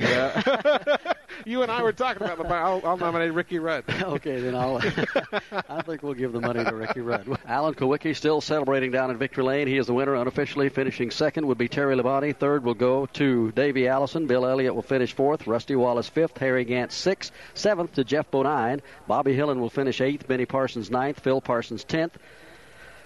Looks like Sterling Marlin will finish in 11th position, and finishing in 12th, Dale Earnhardt. 13th goes to Kyle Petty, and rounding out the top 14, that's as far back as we have it from scoring right now, will be Darrell Waltrip. Okay, we want to remind you that our next broadcast here on Motor Racing Network will be Sunday, November the 20th from the Atlanta International Raceway. Live coverage of the Atlanta Journal 500. Those of you who plan to attend that weekend of activity, the Busch Pole will be qualified and run for on Friday the 18th. The ARCA Permatech Supercar Series running the Atlanta Journal 500-kilometer race on Saturday, November 19th. And then the Atlanta Journal 500 for the Winston Cup cars on November the 20th. The situation there, of course, the Winston Cup Point Championship will be contended for. The Champion Sears Rookie of the Year battle will be wound down in Atlanta, and so too the True Value Hard Charger battle for the 1988 racing season. Our next broadcast on MRN, of course, is coming Tuesday night at 7 o'clock Eastern Time. We'll be back on the line with you for our NASCAR Live program. We'll be opening up the phone lines toll-free at 1-800-2-NASCAR this coming Tuesday evening, as per usual, from Daytona Beach, Florida.